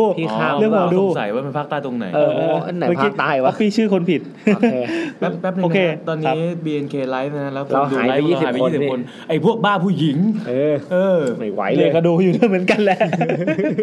เราเปิดจอเล็กไงเราจะได้มีทางเลือกว่าเฮ้ยคือฟัง YouTube ไปด้วยนะดู BNK ไปด้วยเดี๋ยวเราก็ไปบอกเขาอีกเดี๋ยวเขาหายกันหมดมันหายไปแล้วเนี่ยหายไป20 คนเมื่อกี้จาก60แบบ60กว่าโคตรไหวรายการเราไม่ต้อนรับคนบ้าโอเคต่อไปนะครับคุณอะไรวะ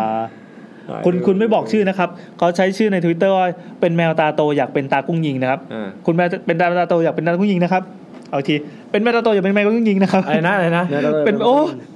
เป็นแมวตาโตอยากเป็นตากุ้งยิงนะครับEPที่แล้วคุณบอกว่าเรียกเราว่าคุณด้วยเจ๋งดีป่ะคุณบอกว่าอยากฟังเรื่องคุณใสภาคใต้เรื่องของฉันน่าจะตรงอยู่เรื่องของฉันแต่เหมือนละครเลยแต่ด้วยเป็นเรื่องที่ฉันฟังมาจากคนอื่นอีกทีอาจจะไม่สนุกเท่าไหร่เรื่องเนี้ยฉันได้ยินมาจากปากของคุณแม่และญาติฝั่งแม่นะมาปฏิปต่อรวมกันอีกทีเป็นเรื่องที่ผ่านมาสักพักแล้วข้อมูลอาจจะตกหล่นไปบ้างแต่จะให้ไปถามพวกเขาใหม่เดี๋ยวความเศร้ากับความคลั่งแค้นจะปะทุเอาค่ะฉันไม่กล้าดราม่าแน่นอนเราชอบสำนวนเขาจังเลยเหมือนอ่านนิยายเลยอารมณ์แบบดูละครช่อง7อยู่มาเลยนะครับครับผม ฉันทำงานอยู่ในกทมปีหนึ่งจะกลับบ้านสักครั้ง2ครั้งแล้วแต่โอกาสในคราวนั้นช่วงใกล้ๆปลายปีฉันได้มีโอกาสกลับไปเยี่ยมที่บ้านคุณยายของฉันกำลังป่วยท่านนอนอยู่ในโรงพยาบาลมาเกือบเดือนแล้วเดี๋ยวนะเมื่อกี้กลับไปเยี่ยมขณะกลับไปที่จังหวัดแล้ว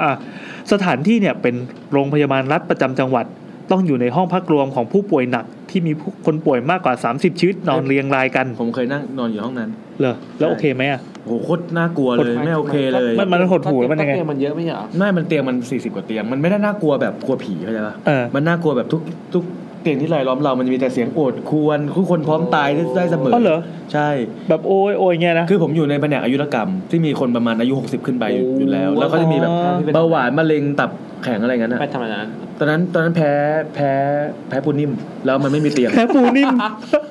แล้วไม่มีเตียงโคตรเท่เลยแล้วก็คือเด็กสุดในนั้นอ่ะเข้าใจป่ะแพ้ปูนิ่มเอ้าผมผิดแต่แพ้ปูนิ่มให้ฟังดูเป็นคนอ่อนแอจำได้เลยที่ปีใหม่ช่วงที่แบบว่าอะไรนะช่วงวันเขาดาวอ่ะกินปูนิ่มที่ร้านอาหารที่1ริมแม่น้ำเรียบร้อยคือถ้าแพ้ปูหรือกุ้งอะไรที่มันเปลือกแข็งๆอย่างเท่นี่ปูนิ่มแบบกูแบบมันมีสารแช่ไงมันเป็นสัตว์ที่อ่อนแอมากเลยนะปูนิ่มเนี่ยกินได้ทั้งตัวเลยกูสารลอกคราบทุกอย่างแล้วยังจะแพ้อีกทำไมแล้วทุกคนก็แบบว่าทุกคนก็พยาบาลก็เป็นมะเร็งคนนี้เป็นมะเร็งคนนี้เป็นเบาหวานคนนี้เป็นอะไรเอาแพ้ปูนิ่มปูนิ่มนิ่มกับปูอีกอ่ะเราต่อครับเราต่อคือรอบเตียงของท่านก็เต็มไปด้วยเครื่องมือนี่เปลี่ยนโหมดทันทีนะเครื่องมือแพทย์ที่ฉันไม่รู้จักนอกจากเครื่องวัดชีพจรท่านเนี่ยจะต้องสวมเครื่องช่วยหายใจและเจาะคอคือท่านเนี่ยเป็นอะไรรู้ไหมเป็นมะเร็งปอดระยะสุดท้ายค่ะครับก็คือเขาดาวชีวิตแล้วเนาะมันน่ากลัวก็นี่นั่นในทุกๆวันเนี่ยจะมีลูกหลานผลักกันมานอนเฝ้าสถานที่นี้ค่อนข้างลำบากถ้าไม่นั่งหลับที่เก้าอี้พลาสติกข้างเตียงก็จะต้องไปนอนที่ระเบียงข้างนอกดูอนาถาทำไมภาษาเขาคล้องจองเป็นระเบียงยาวที่มีคนมาเฝ้าผู้ป่วยนอนละเกะละกะกันนับเป็น10ชีวิตบอกเลยว่าเป็นครั้งแรกที่ฉันมีโอกาสได้เข้าไปในห้องผู้ป่วยหนักแบบนี้โอเคช่วงนี้ไม่มีอะไรหรอกค่ะแค่อยากเล่าความหดหู่ในตอนนั้นให้พวกพี่ๆได้ฟังเท่านั้นมาเข้าเรื่องกันดีกว่าคุณแม่ของฉันเล่าว่าก่อนหน้านี้ช่วงที่ตรวจพบมะเร็งระยะที่2หรือ3นี่แหละคุณยายเคยเข้าไปผ่าตัดและก็หายไปที่เรียบร้อยท่านกลับไปอยู่บ้านได้ระยะหนึ่งช่วงนั้นนะท่านแข็งแรงมากเข้าครัวทำอาหารได้ชิวๆแต่อยู่ก็ทรุดหนักจนจะต้องส่งโรงพยาบาลซึ่งก็นอนยาวจนถึงวันที่ฉันได้กลับไปหาท่านคุณแม่บอกว่าท่านเนี่ยโดนของในช่วงที่ท่านอาการทรุดนะลูกๆของท่านก็จะแวะเวียนสลับกันมาหาตลอดนอกจากที่พึ่งวิทยาศาสตร์ปั๊บบางคนก็แน่นอนครับเวลามีญาติป่วยพึ่งไสยศาสตร์บางคนก็ไปหาวัดอธิษฐานขอพรสิ่งศักดิ์สิทธิ์จะขอนุ่งขาวกินเจไปตลอดชีวิตได้น้ำมนต์ก็เอามาพรมมือพรมเท้าท่านแต่ไม่กล้าเอาเข้าปากนะคะก็ยังดีนะเอาเป็นแบบเลเวลแค่เท้ามือก็พอบางคนก็ลองไปหาพวกร่างทรงต่างคนต่างไปรู้ว่าเจ้าไหนดังมีเวลาก็ยอมขับรถไปจังหวัดข้างๆหรือไกลๆหน่อยก็ยังถ่อไป แต่ที่น่าประหลาดใจก็คือร่างทรงทุกคนจะบอกเหมือนกันหมดว่าคุณยายโดนของเลครับของเลคืออะไรของเลใช่ครับของเลหลังใช่ไม่ใช่เว้ยปูนิ่มมาของทะเลอ่ะมีสิทธิ์ปูนิ่มไม่น่าจะชัวร์คันเลยของเลก็คือของที่มาจากทะเลนะคะในที่นี้จะหมายถึงเป็นคุณไสยจากคนบนเกาะเฮ้ยแล้วปล่อยมาตามน้ำอย่างเงี้ยไม่รู้ไม่เคยได้ยินเลยในบรรดาญาติทั้งหมดเนี่ยจะมีเพียงคนเดียวที่เกี่ยวข้องกับชาวเลก็คือป้าสะใภ้เป็นคนที่นั่นแต่งเข้ามาอยู่กินกับคุณลุงฐานะของคุณลุงค่อนข้างดีมากมีกิจการของตัวเองให้เมียเลี้ยงลูกในสายตาของฉันเนี่ยพวกเขาดูเป็นครอบครัวที่อบอุ่นดีแต่ที่ฉันเพิ่งรู้ก็คือทรัพย์สินของคุณตาส่วนใหญ่ได้ถูกโอนย้ายไปเป็นของคุณลุงแล้วเหมือนมีการดูดทรัพย์ออกไปนะครับญาติบอกว่าป้าสะใภ้เนี่ยเป็นคนเป่าหูคุณลุงให้ไปเอามาซึ่งฉันไม่รู้ว่าด้วยวิธีไหนและตอนเนี้ยที่ยังเหลืออยู่ก็คือเป็นที่ดินแปลงใหญ่ที่คุณตาเอาไปจำนองกับธนาคารซึ่งคุณตาตั้งใจว่าเมื่อได้คืนจะเอามาแบ่งให้กับลูกๆทุกคนแต่เมื่อคุณป้าต้องการทั้งหมดคุณป้านะครับช่วงปีนั้นน่ะเธอกลับไปบ้านบ่อยไปกลับบ้านบ่อยมากญาติที่รู้จักกันบนเกาะได้ยินมาว่าเธอไปหาหมอผีที่นั่นทุกครั้งที่กลับไปคือเราจำไม่ได้แล้วนะว่าพวกเขาเรียกกันว่าอะไรคือเป็นภาษาของคนที่นั่นนะคะแล้วคนธรรมดาที่ไหนจะไปหาหมอผีทุกครั้งที่กลับบ้านจริงไหมนั่นดิในวันที่ยายผ่าตัดครั้งแรกแล้วก็หาย2-3 วันเธอรีบนั่งเรือกลับเกาะทันทีญาติของฉันบอกว่าเธอกลับไปทำของซ้ำและครั้งนี้ก็คือเอาถึงตายแน่นอนว่าคนที่เล่าเนี่ยร้องไห้ตาแดงมากทุกครั้งที่คุณลุงพาป้าสะใภ้มาเยี่ยมคุณยายทุกคนจะต้องกวาดสายตามองแรงคือถ้าเป็นเลเซอร์ก็คงพรุนไปแล้วปีหลังๆเนี่ยเวลาคุณลุงกับป้าสะใภ้ไปไหนมาไหนพวกเขาจะไปด้วยกันตลอดจะไม่ให้ห่างตัวกันเลยเวลาคุณป้าพูดอะไรคุณลุงก็จะเชื่อฟังให้ไปขอที่ดินก็ไปเพราะทั้งที่ปกติคุณลุงเนี่ยเป็นคนที่รักพ่อแม่พี่น้องมากเมื่อก่อนเนี่ยเขาเป็นคนอบอุ่นสนิทกับหลานๆทุกคนเรียกได้ว่าเป็นผู้ใหญ่คนเดียวที่หลานทุกคนรักตั้งแต่ยายเนี่ยเข้าโรงพยาบาลไม่มีสักครั้งเลยที่คุณลุงเคยนอนเฝ้ารีบไปรีบกลับตลอดบอกว่ามีธุระบ้างกลับไปดูแลลูกบ้างซึ่งลูกเนี่ยโตหมดแล้วนะในตอนที่จ่ายค่ารักษาเขาก็แทบจะไม่ออกเลยไม่ออกค่ารักษาไม่ออกตังค์ทุกคนก็บอกว่าคุณลุงเนี่ยเปลี่ยนไปพูดจาไม่สนิทเหมือนเมื่อก่อนอาจจะโดนป้าสะใภ้เนี่ยเล่นของใส่คุณตาของฉันนั้นก็ไม่ค่อยจะแข็งแรงก็นั่งรถเข็นคุณตารักคุณยายมากถ้าคุณยายเสียคุณตาก็คงไม่มีกระจายอยู่ต่อท่านไม่ได้ทำพินัยกรรมไว้ถ้าท่านเสียปั๊บบุตรคนโตก็จะมีสิทธิ์ในการเข้าไปจัดการที่ดินจำนองกับธนาคารไหนก็คือคุณลุงนะมั้งเอาจริงๆเรื่องคุณไสยเนี่ยฉันก็เชื่อครึ่งไม่เชื่อครึ่งหลายๆอย่างมีคำอธิบายทางวิทยาศาสตร์การป่วยแน่นอนเป็นเรื่องปกติแต่การที่เมียตัวเองจะถูกญาติอคติใส่เป็นใครๆก็ไม่ชอบส่วนเรื่องการจำนองกับธนาคารฉันก็ไม่เข้าใจในการจัดการเรื่องพวกนี้แล้วก็ไม่คิดว่าพวกเขาจะเข้าใจไปมากกว่าฉันนักหลายๆอย่างอาจจะเป็นการตีความไปกันเองด้วยซ้ำฉันอยู่ที่นั่นได้ไม่กี่วันก็ต้องกลับมาทำงานต่อหลังจากนั้นไม่นานคุณยายของฉันก็เสียค่ะเรื่องทั้งหมดจบลงเท่านี้ค่ะก็ของครับผมก็ถามไปว่าแบบบอกโซนจังหวัดได้ไหมว่าเป็นจังหวัดไหนเขาบอกเป็นฝั่งอันดามันใบ้คำใบ้นะครับเป็นอันดามันเป็นเกาะก็ต้องมีก็เสียดายไม่ค่อยรู้รายละเอียดแต่ก็ไม่อยากไปถามแม่ต่อเพราะเรื่องมันก็เศร้านะเรื่องถึง PP อะไรประมาณนั้นแล้วก็เต่านางยวน PP ไม่ใช่ฝั่งอันดามันมันมีกระบี่พังงาอะไรแถวนั้นเต่านางยวนไม่อยู่อันดามันเหรอก่อนนางนวลเหรอใช่โอเคแล้วทั้งหมดก็เป็นกลิ่นทูบของวันนี้นะครับต่อไปครับเป็นช่วงที่ทุกคนรอคอยเรียกได้ว่าเดี๋ยวก่อนเราไม่กลัวเรามาเล่ามานั่นกันหน่อยไหมว่าวันนี้ชอบเรื่องไหนกันบ้างผมชอบเรื่องของคุณเทิร์นเรื่องแม่มดครับถึงคุณเทิร์นจะไม่เจอมาเองนะครับแต่คุณเทิร์นไปมันไปสตั๊ดดี้มาอย่างนั้นเหมือนกับว่าทั้งอาทิตย์ที่ผ่านมาแกลางานเลยนะไม่ทำงานประจำจริงเหรอมาตั้งค้นคว้าเรื่องพวกนี้โอ้โหใช่ได้อะไรบ้างวะเนี่ยเงินเดือนก็ไม่รับใช่คือลางานแบบยอมทิ้งชีวิตเพื่อเรานะครับผมชอบนี่มากเลยมีคนแคปเจอร์นี่เหมือนจะมีคนชอบเรื่องน้องจักไหมมีใครโหวตเรื่องน้องจักไหมเรื่องน้องจักนี่ก็ถ้าใคร รู้สึกแบบเราเล่นกันเกินไปไหนก็ขออภัยนะครับรู้สึกว่าน้องเป็นความบันเทิงของเราจริงๆน้องจะน้อยใจแล้วเนี่ยเขาบอกว่าตัดสินใจแล้วว่าจะเลิกโฟนอินกับ YouTube แล้วทำไมอ่ะเพราะว่าไม่มีเรื่องจะเล่าแล้วโอ้โห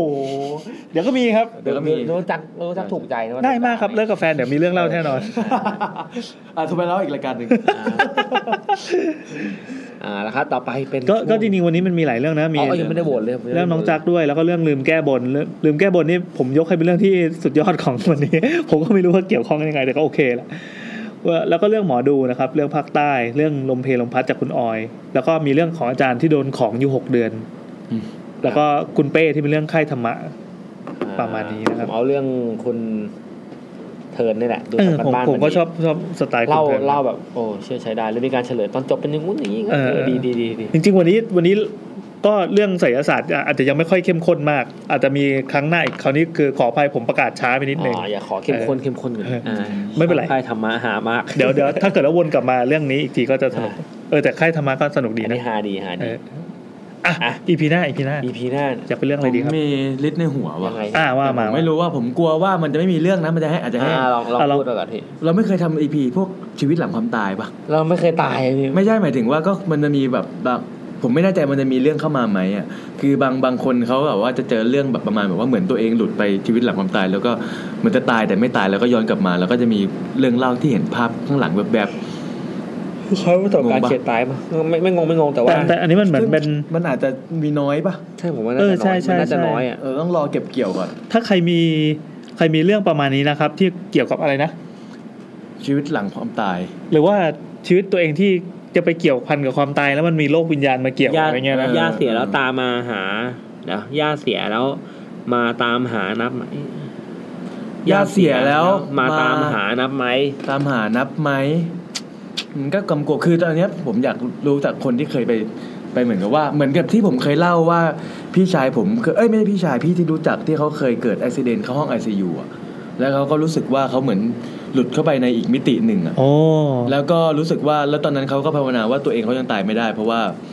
ายังมีแม่ต้องดูแลอะไรเงี้ยแล้วอยู่เขาก็ฟื้นขึ้นมาแต่หลังจากนั้นมันก็เหมือนกับว่ามันมีบางสิ่งบางอย่างติดตัวเข้ามาอยู่ตลอดซึ่งทำให้คนรอบข้างเขาเห็นว่าเป็นตัวนี้จริงๆเรื่องนี้น่าจะหาเรื่องลงยากงั้นเราเอาที่มันแมสขึ้นมาหน่อยดีไหมมีอะไรในใจไหมครับหรือว่าคุณผู้ฟังที่ดูไลฟ์อยู่นี่วนเลยอยากฟังอะไรบอกไม่ต้องวนแล้วก็ลองเสนอมาเราตกลงกันก่อนว่าอาทิตย์เรามีงาน Get Talk Festival ถูกป่ะใช่วันอังคารเราจะอัด YouTube ตามปกติมั้ยอัดสิหรือไม่อัดกันไม่อัดเพราะเรามีเทปไม่เราไม่ปล่อยเราไม่ปล่อยเผื่อคนไม่เคยเผื่อคนไม่ปล่อยเราต้อง exclusive ไม่ปล่อยใครอยากฟังก็ไปดูได้เดี๋ยวเราบิ้วไว้นิดนึงได้ไหมว่างาน Get Talk Festival คราวนี้สำหรับผู้ฟัง YouTube จริงๆก็สำหรับผู้ฟังรายการอื่นด้วยเราแอบทำเซอร์ไพรส์ไว้แล้วเดี๋ยวมาค่อยมาทำให้คนที่ไม่ได้ไปรู้สึกเสียดายแล้วกันเราไม่ได้ประกาศไปหรอเซอร์ไพรส์คือต้องประกาศไหมเราไม่ได้บอกใช่ไหมแต่บอกก็มีต้องบอกไหมบอกเรื่องไม่บอกก็ได้บอกว่ามีแล้วกันบอกว่ามีแล้วเดี๋ยวเราค่อยโซเชียลให้ดูติดต่อทำของมาแล้วนะครับทำของก็พูดขนาดนี้แล้วโอ้โหไม่ต้องบอกเอาบอกแค่นี้แต่แซมผู้เก็บความลับไม่อยู่เดี๋ยวสักวันมันก็ต้องปริ้นออกมาอาจจะแบบพอสิ่งนั้นเสร็จแล้วผมโพสไม่โพสแน่นอนนะไม่เหลือไม่เพราะว่ามันได้วันเสาร์ได้วันเสาร์แล้ววันอาทิตย์เนี่ยใช้เวลาทำหลายวันด้วยมีคนบอกมาว่าผีที่เกี่ยวข้องกับน้ำที่เกี่ยวข้องกับเทคโนโลยีผีมือสองเกี่ยวข้องกับคอนโดไม่มีโว้ยก็อะไรเนี่ยคลิปปี้พาสต้ามันพอดีมันมีเรื่องคลิปปี้พาสต้าในสัก 2-3 EP ที่ผ่านมานี้ไปแล้วคล้ายๆกันดูดวงแล้วเป็นจริงดูดวงบอร์ดเกมไม่ใช่แล้วดูดวงขอบอกว่าเราอยากจัดเหมือนกันแต่ว่าขอเว้นช่วงหน่อยเพราะอันนี้มันเป็นไสยศาสตร์เหมือนกันเดี๋ยวมันจะเป็นใกล้เคียงเกินไปของมือสองยิ่งผมอยากฟังที่เกี่ยวกับงานศพ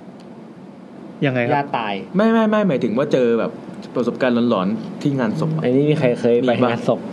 มันดูบรรยากาศมันดูผมจำว่าจะมีแต่ญาติตายญาติเสียอะไรอาจจะ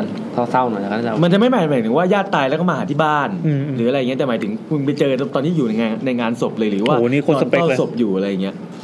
บรรยากาศมันได้แต่มันก็ยากอีกอ่ะไม่คิดถึงเรื่องยากไม่ง่ายดูข้ออะไรที่มันซับซ้อนอ่ะผีเทคโนโลยีผีงานบุญผีกรีผีบอร์ดเกมผีกรีอะไรวะผีกรีนี่น่าสนใจว่ะเป็นไงวะทุกคนมันเชื่อหมดแล้วเนี่ยผีตั้งแดน ตั้งแต่มันยากอีกตั้งแต่เหมือนจะเพิ่งมาไม่นานเหมือนเพิ่ง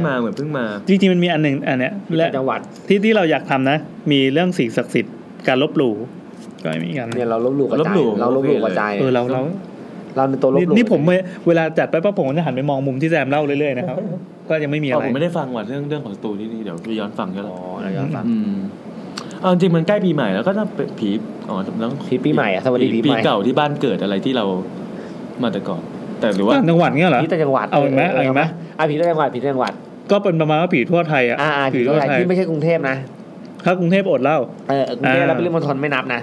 โอเคนนทบุรีนี่ไม่นับนะจะเป็นเคสไหนได้บ้างเช่นไปเที่ยวได้ไหมไปเที่ยวได้เดินไปอยู่ก็ได้กลั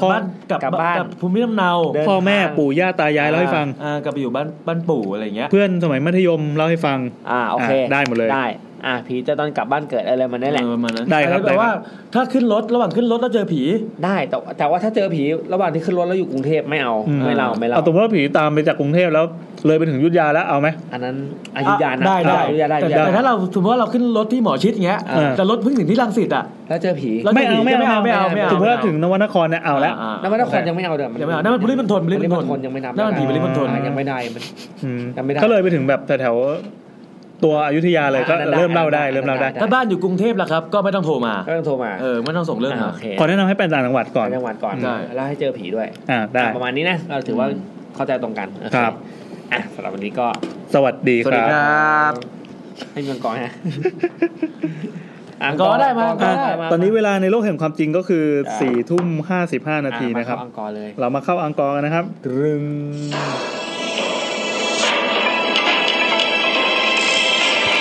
ชินหรือยังเสียงเนี้ยแล้วตัดท่อนอังกอร์มันเลยไหมอะไรนะตัดอังกอร์ท่อนนั้นไม่มีอ่ะช่วยตัดเสียงให้หน่อยดิอันนี้คือเอาไฟล์แล้วก็กดหยุดทันทีโอเคครับช่างมาแล้วกันมาครับทำไมอ่ะจำได้เถอะกลัวล่มกลางทางเหลือเกินนี่ถ้าจำไม่ได้เนี่ยถือว่าเป็นพ่อมดนะใช่ต้องท่องให้ได้มาฆ่ากูเลยปลายหินเลยปลายหินตอนแรกก็จะดูวันหยุดแล้วว่าหยุดไปไหนได้บ้างตอนแรกว่าก็สับสนว่าจะเล่าเรื่องนี้ดีไหมอะไรเดี๋ยวก่อนนี่ใช่เรื่องเดียวกับที่บอกว่าตั้งแต่จาก YouTube มาเรื่องนี้แบบสุดยอดโคตรสุดยอดที่สุดเคยบอกด้วยเหรอบอกโว้ยไม่ใช่เรื่องนี้มันยาวมันเข้าธีมมันเข้าธีมครับเป็นเรื่องของคุณบอยโทรมาเล่าเมื่อวันที่27 พฤศจิกายนนี่เองที่เดอะช็อควันที่27 พฤศจิกายนที่ผ่านมา2-3เรื่องมันเกิดเหตุการณ์จริงเกิดเมื่อวันที่26 พฤศจิกายนแล้วเขาโทรมาเล่าวันที่27สดๆเลยสดเลยเจอปุ๊บโทรเล่าเลยใช่คือคุณบอยเนี่ยเขาอยู่คุณบอยนี่ก็เป็นชื่อสมมุตินะเขาอยู่คอนโดกับแฟนเขาไม่กล้าเปิดเผยชื่อเพราะว่าเรื่องมันยังไม่จบครับเขาอยู่คอนโดกับแฟนอยู่แถวหลังรามแล้วคราวนี้เนี่ยอาชีพเขาก็คือว่าเปิดขายของตามตลาดนัดหลังโรงพยาบาลแห่งหนึ่งที่รามคำแหงมันก็อยู่โรงพยาบาลเดียวนั่นแหละหรือ2โรงพยาบาลให้คิดคราวนี้เนี่ยไอ้วันนั้นวันที่26เขาก็ไม่พูดพร่ำเพลงเว้ยเขาบอกว่าในตอนเย็นมีคนเดาชื่อเรื่องถูกด้วยเอาต่อในตอนเย็นวันที่26คือเขาก็นั่งกินข้าวกับแฟนอยู่ใช่ป่ะแล้วแฟนเขาก็รู้สึกว่าเหมือนกับ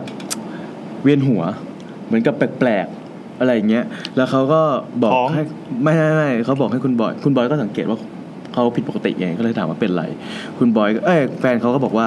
เขาได้ยินเสียงเหมือนแบบมีเสียงสวดมนต์อยู่ข้างๆหูเขาตลอดตอนแรกก็เข้าใจว่ามันมาจากเสียงข้างนอกคอนโดของเขาก็เลยให้แฟนให้คุณบอยเนี่ยไปปิดหน้าต่างปิดม่านคุณบอยก็เดินไปปิดหน้าต่างปิดม่านทั้งหมดแล้วก็มานั่งพอมันเงียบพอเสียงข้างนอกมันเงียบมันกลับทำให้เขาได้ยินเสียงนั้นชัดขึ้นเว้ยคือคุณบอยไม่ได้ยินนะแต่แฟนเขาได้ยินเป็นเสียงสวดมนต์แบบคล้ายๆเคยดูคนเล่นของคุณคูมานอป่ะเสียงสวดมนต์แบบประมาณเขมรหน่อยคือเสียงประหลาดใช่เสียงสวดมนต์อยู่ตลอดเวลาแล้วก็ในเสียงสวดมนต์นั้นน่ะมันจะมีเสียงที่แทรกมาเป็นชื่อของเขาชื่อของแฟนเขากับชื่อของคุณย่า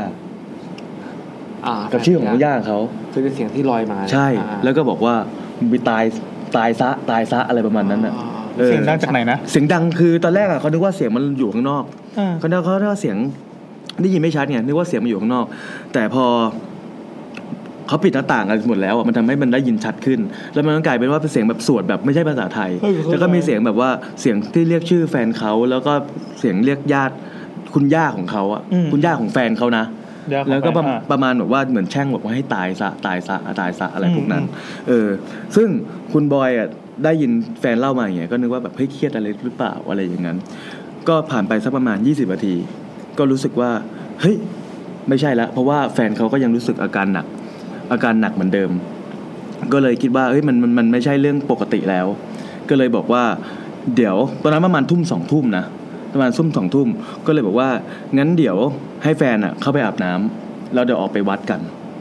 ประมาณนั้นคือกำลังคิดว่าแบบเฮ้ยมันมีเรื่องผิดปกติใช่เข้าไปวัดกันพอแฟนเข้าไปในห้องน้ำแป๊บนึงก็กรี๊ดแล้วก็วิ่งออกมาเว้ยก็กรี๊ดแล้วก็วิ่งออกมาบอกว่าแม่งทราบกลัวไม่ใช่เพราะกลัวคือเขาเห็นเป็นรูปร่างของผู้ชายรูปร่างดำๆแล้วตาสีแดงยืนอยู่ข้างหลังเขาในห้องน้ำซึ่งคุณบอยก็ได้ยินเขาก็ตกใจแล้วก็บอกว่าเฮ้ยมันเป็นเรื่องที่แบบมันน่าจะคือแฟนเขาไม่น่าจะโกหกแล้วเขาคิดว่าเฮ้ยมันเป็นเรื่องที่ค่อนข้างแปลกประหลาดมากๆละเขาก็เลยแทนที่จะไปวัดอ่ะเขาก็เลยโทรหาที่บ้านคือเขาอยู่หลังรามใช่ป่ะแล้วบ้านของคุณบอยเนี่ยอยู่ฉะเชิงเทราซึ่งบ้านเขาอ่ะคือเป็นแบบว่าที่บ้านเขาอ่ะก็จะเล่นพวกแบบไม่ได้เล่นของที่บ้านเขาก็จะเก็บพวกวัตถุมงคลต่างๆอะไรพวกนี้ก็ธรรมดาคือแบบว่าเกิดวัตถุมงคลต่างๆอะไรพวกนี้แล้วก็จะรู้จักอะไรของพวกนี้เยอะเขาก็เลยคิดว่าถ้ากลับไปที่บ้านน่ะน่าจะโอเคกว่าคือถ้าไปวัดแถวกรุงเทพแบบก็ไม่รู้ว่ามันจะช่วยอะไรได้บ้างเพราะว่าตอนทุ่ม2 ทุ่มแล้วกลับจากกรุงเทพไปบ้านที่ฉะเชิงเทราอ่ะมันก็ไม่ได้ใช้เวลานานเขาก็ขับรถไปเว้ยเขาก็ขับรถไปก็คือว่าก็ลงมาจากรถแล้วก็ขับไปเรื่อยๆอ่ะระหว่างนั้นก็ระหว่างขับอยู่ผ่านเส้นมอเตอร์เวย์ตรงบางปะกงแฟนเขาก็อยู่ก็รู้สึกแบบรู้สึกเจ็บเหมือนมีใครมาข่วนแขนข่วนคออะไรพวกนั้นแต่รถมันมืดไงก็ไม่มีอะไรก็แค่แบบเก่าๆอะไรเงี้ยแล้วก็พักเข้าห้องน้ำที่ปั๊มพอลงมาเสร็จปุ๊บเนี่ยพอเจอแสงสว่างอ่ะเขาก็ตกใจเพราะว่าไอ้ที่แฟนเขาบ่นเจ็บมันกลับมีแบบรอยแดงมีรอยข่วนรอยแดงเต็มไปหมดเลยเป็นแผลได้ปะใช่แต่มันไม่ได้เป็นแผลแบบเลือดออกอ่ะมันเป็นรอยแดงรอยข่วนนั่นก็เปราะหนึ่งละเขาก็แยกเข้าห้องน้ำชายห้องน้ำหญิงพอคุณบอยออกมาเสร็จปุ๊บแล้วแฟนก็ออกมาตามมาแฟนก็บอกว่าตะกี้นี้คุณบอยได้เข้าไปเรียกเขาในห้องน้ำหรือเปล่าคุณบอยก็บอกว่าเฮ้ยเปล่าคุณจะเข้าห้องน้ำหญิงได้ยังไงอะไรอย่างเงี้ยนะแล้วแฟนก็บอกว่าอ้าวแต่ได้ยินเสียงก็แปลว่าเป็นเสียงคุณบอยเรียกแล้วก็เคาะประตูเรียกด้วยบอกว่าให้ออกมาอะไรอย่างเงี้ยแต่คุณบอยก็บอกว่าไม่ได้เรียกอะไรประมาณนั้นเรื่องมันก็แบบคือมันก็ค่อนข้างหนักมาเรื่อยๆละแล้วก็ขึ้นรถแล้วขับต่อไปจากบางปะกงขับต่อไปที่ฉะเชิงเทราใช่ป่ะระหว่างขับรถอ่ะมันก็มีเรื่องแปลกๆหนักขึ้นมาอีกเว้ยโดยที่แฟนเขาก็มีความรู้สึกแบบว่าเหมือนเจ็บตัวตลอดเวลาแฟนเขาคือคุณบอยเนี่ยเป็นแค่คนที่อยู่คุณบอยไม่รู้สึกอะไรเลยแต่เห็นความเปลี่ยนไปของแฟนเขาก็รู้สึกเจ็บตลอดเวลาแล้วก็เหมือนกับเริ่มแบบว่าเวลาเรียกอ่ะครั้งแรกก็ไม่หัน2 ครั้งก็ไม่หันบางทีก็ต้องเข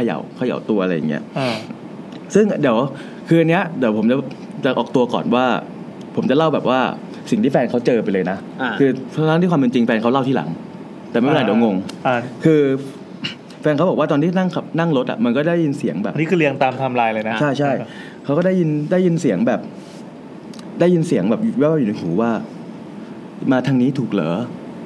มาทางใช่คือพอมันเข้าไปในเขตฉะเชิงเทราอ่ะมันจะเริ่มเป็นทางแบบท้องถิ่นใช่ป่ะบอกว่ามาทางนี้ถูกเหรอมันมืดนะอะไรพวกนั้นหรือบางครั้งกระทั่งจนแบบว่าบางทีอ่ะเขาก็ได้ยินเสียงเหมือนกับว่าเป็นคุณบอยอ่ะเป็นเสียงคุณบอยอ่ะพูดใส่หูเขาว่าเนี่ยเดี๋ยวโค้งเนี้ยก็จะรถชนก็จะอุบัติเหตุก็จะอะไรอย่างนี้ตลอดเวลาใช่นี่คือคุณบอยไม่รู้สึกตัวนะไม่ได้คุณบอยขับรถอยู่ไม่รู้เรื่องแต่แฟนเขาได้ยินเสียงนี้ตลอด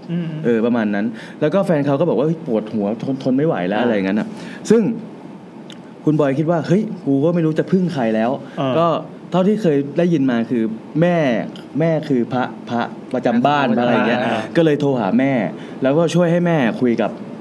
แฟนเขาให้หน่อยคุยอะไรก็ได้ให้รู้สึกดีขึ้นในระหว่างเดียวกันคุณบอยก็แช่งว่าแบบว่าไม่รู้ว่ามันเกิดอะไรขึ้นไม่รู้ว่ามึงเป็นใครแต่ถ้าใครทำอันเนี้ยกูจะขอแช่งมึงไม่ให้ผุดไม่ให้เกิดอะไรอย่างเงี้ย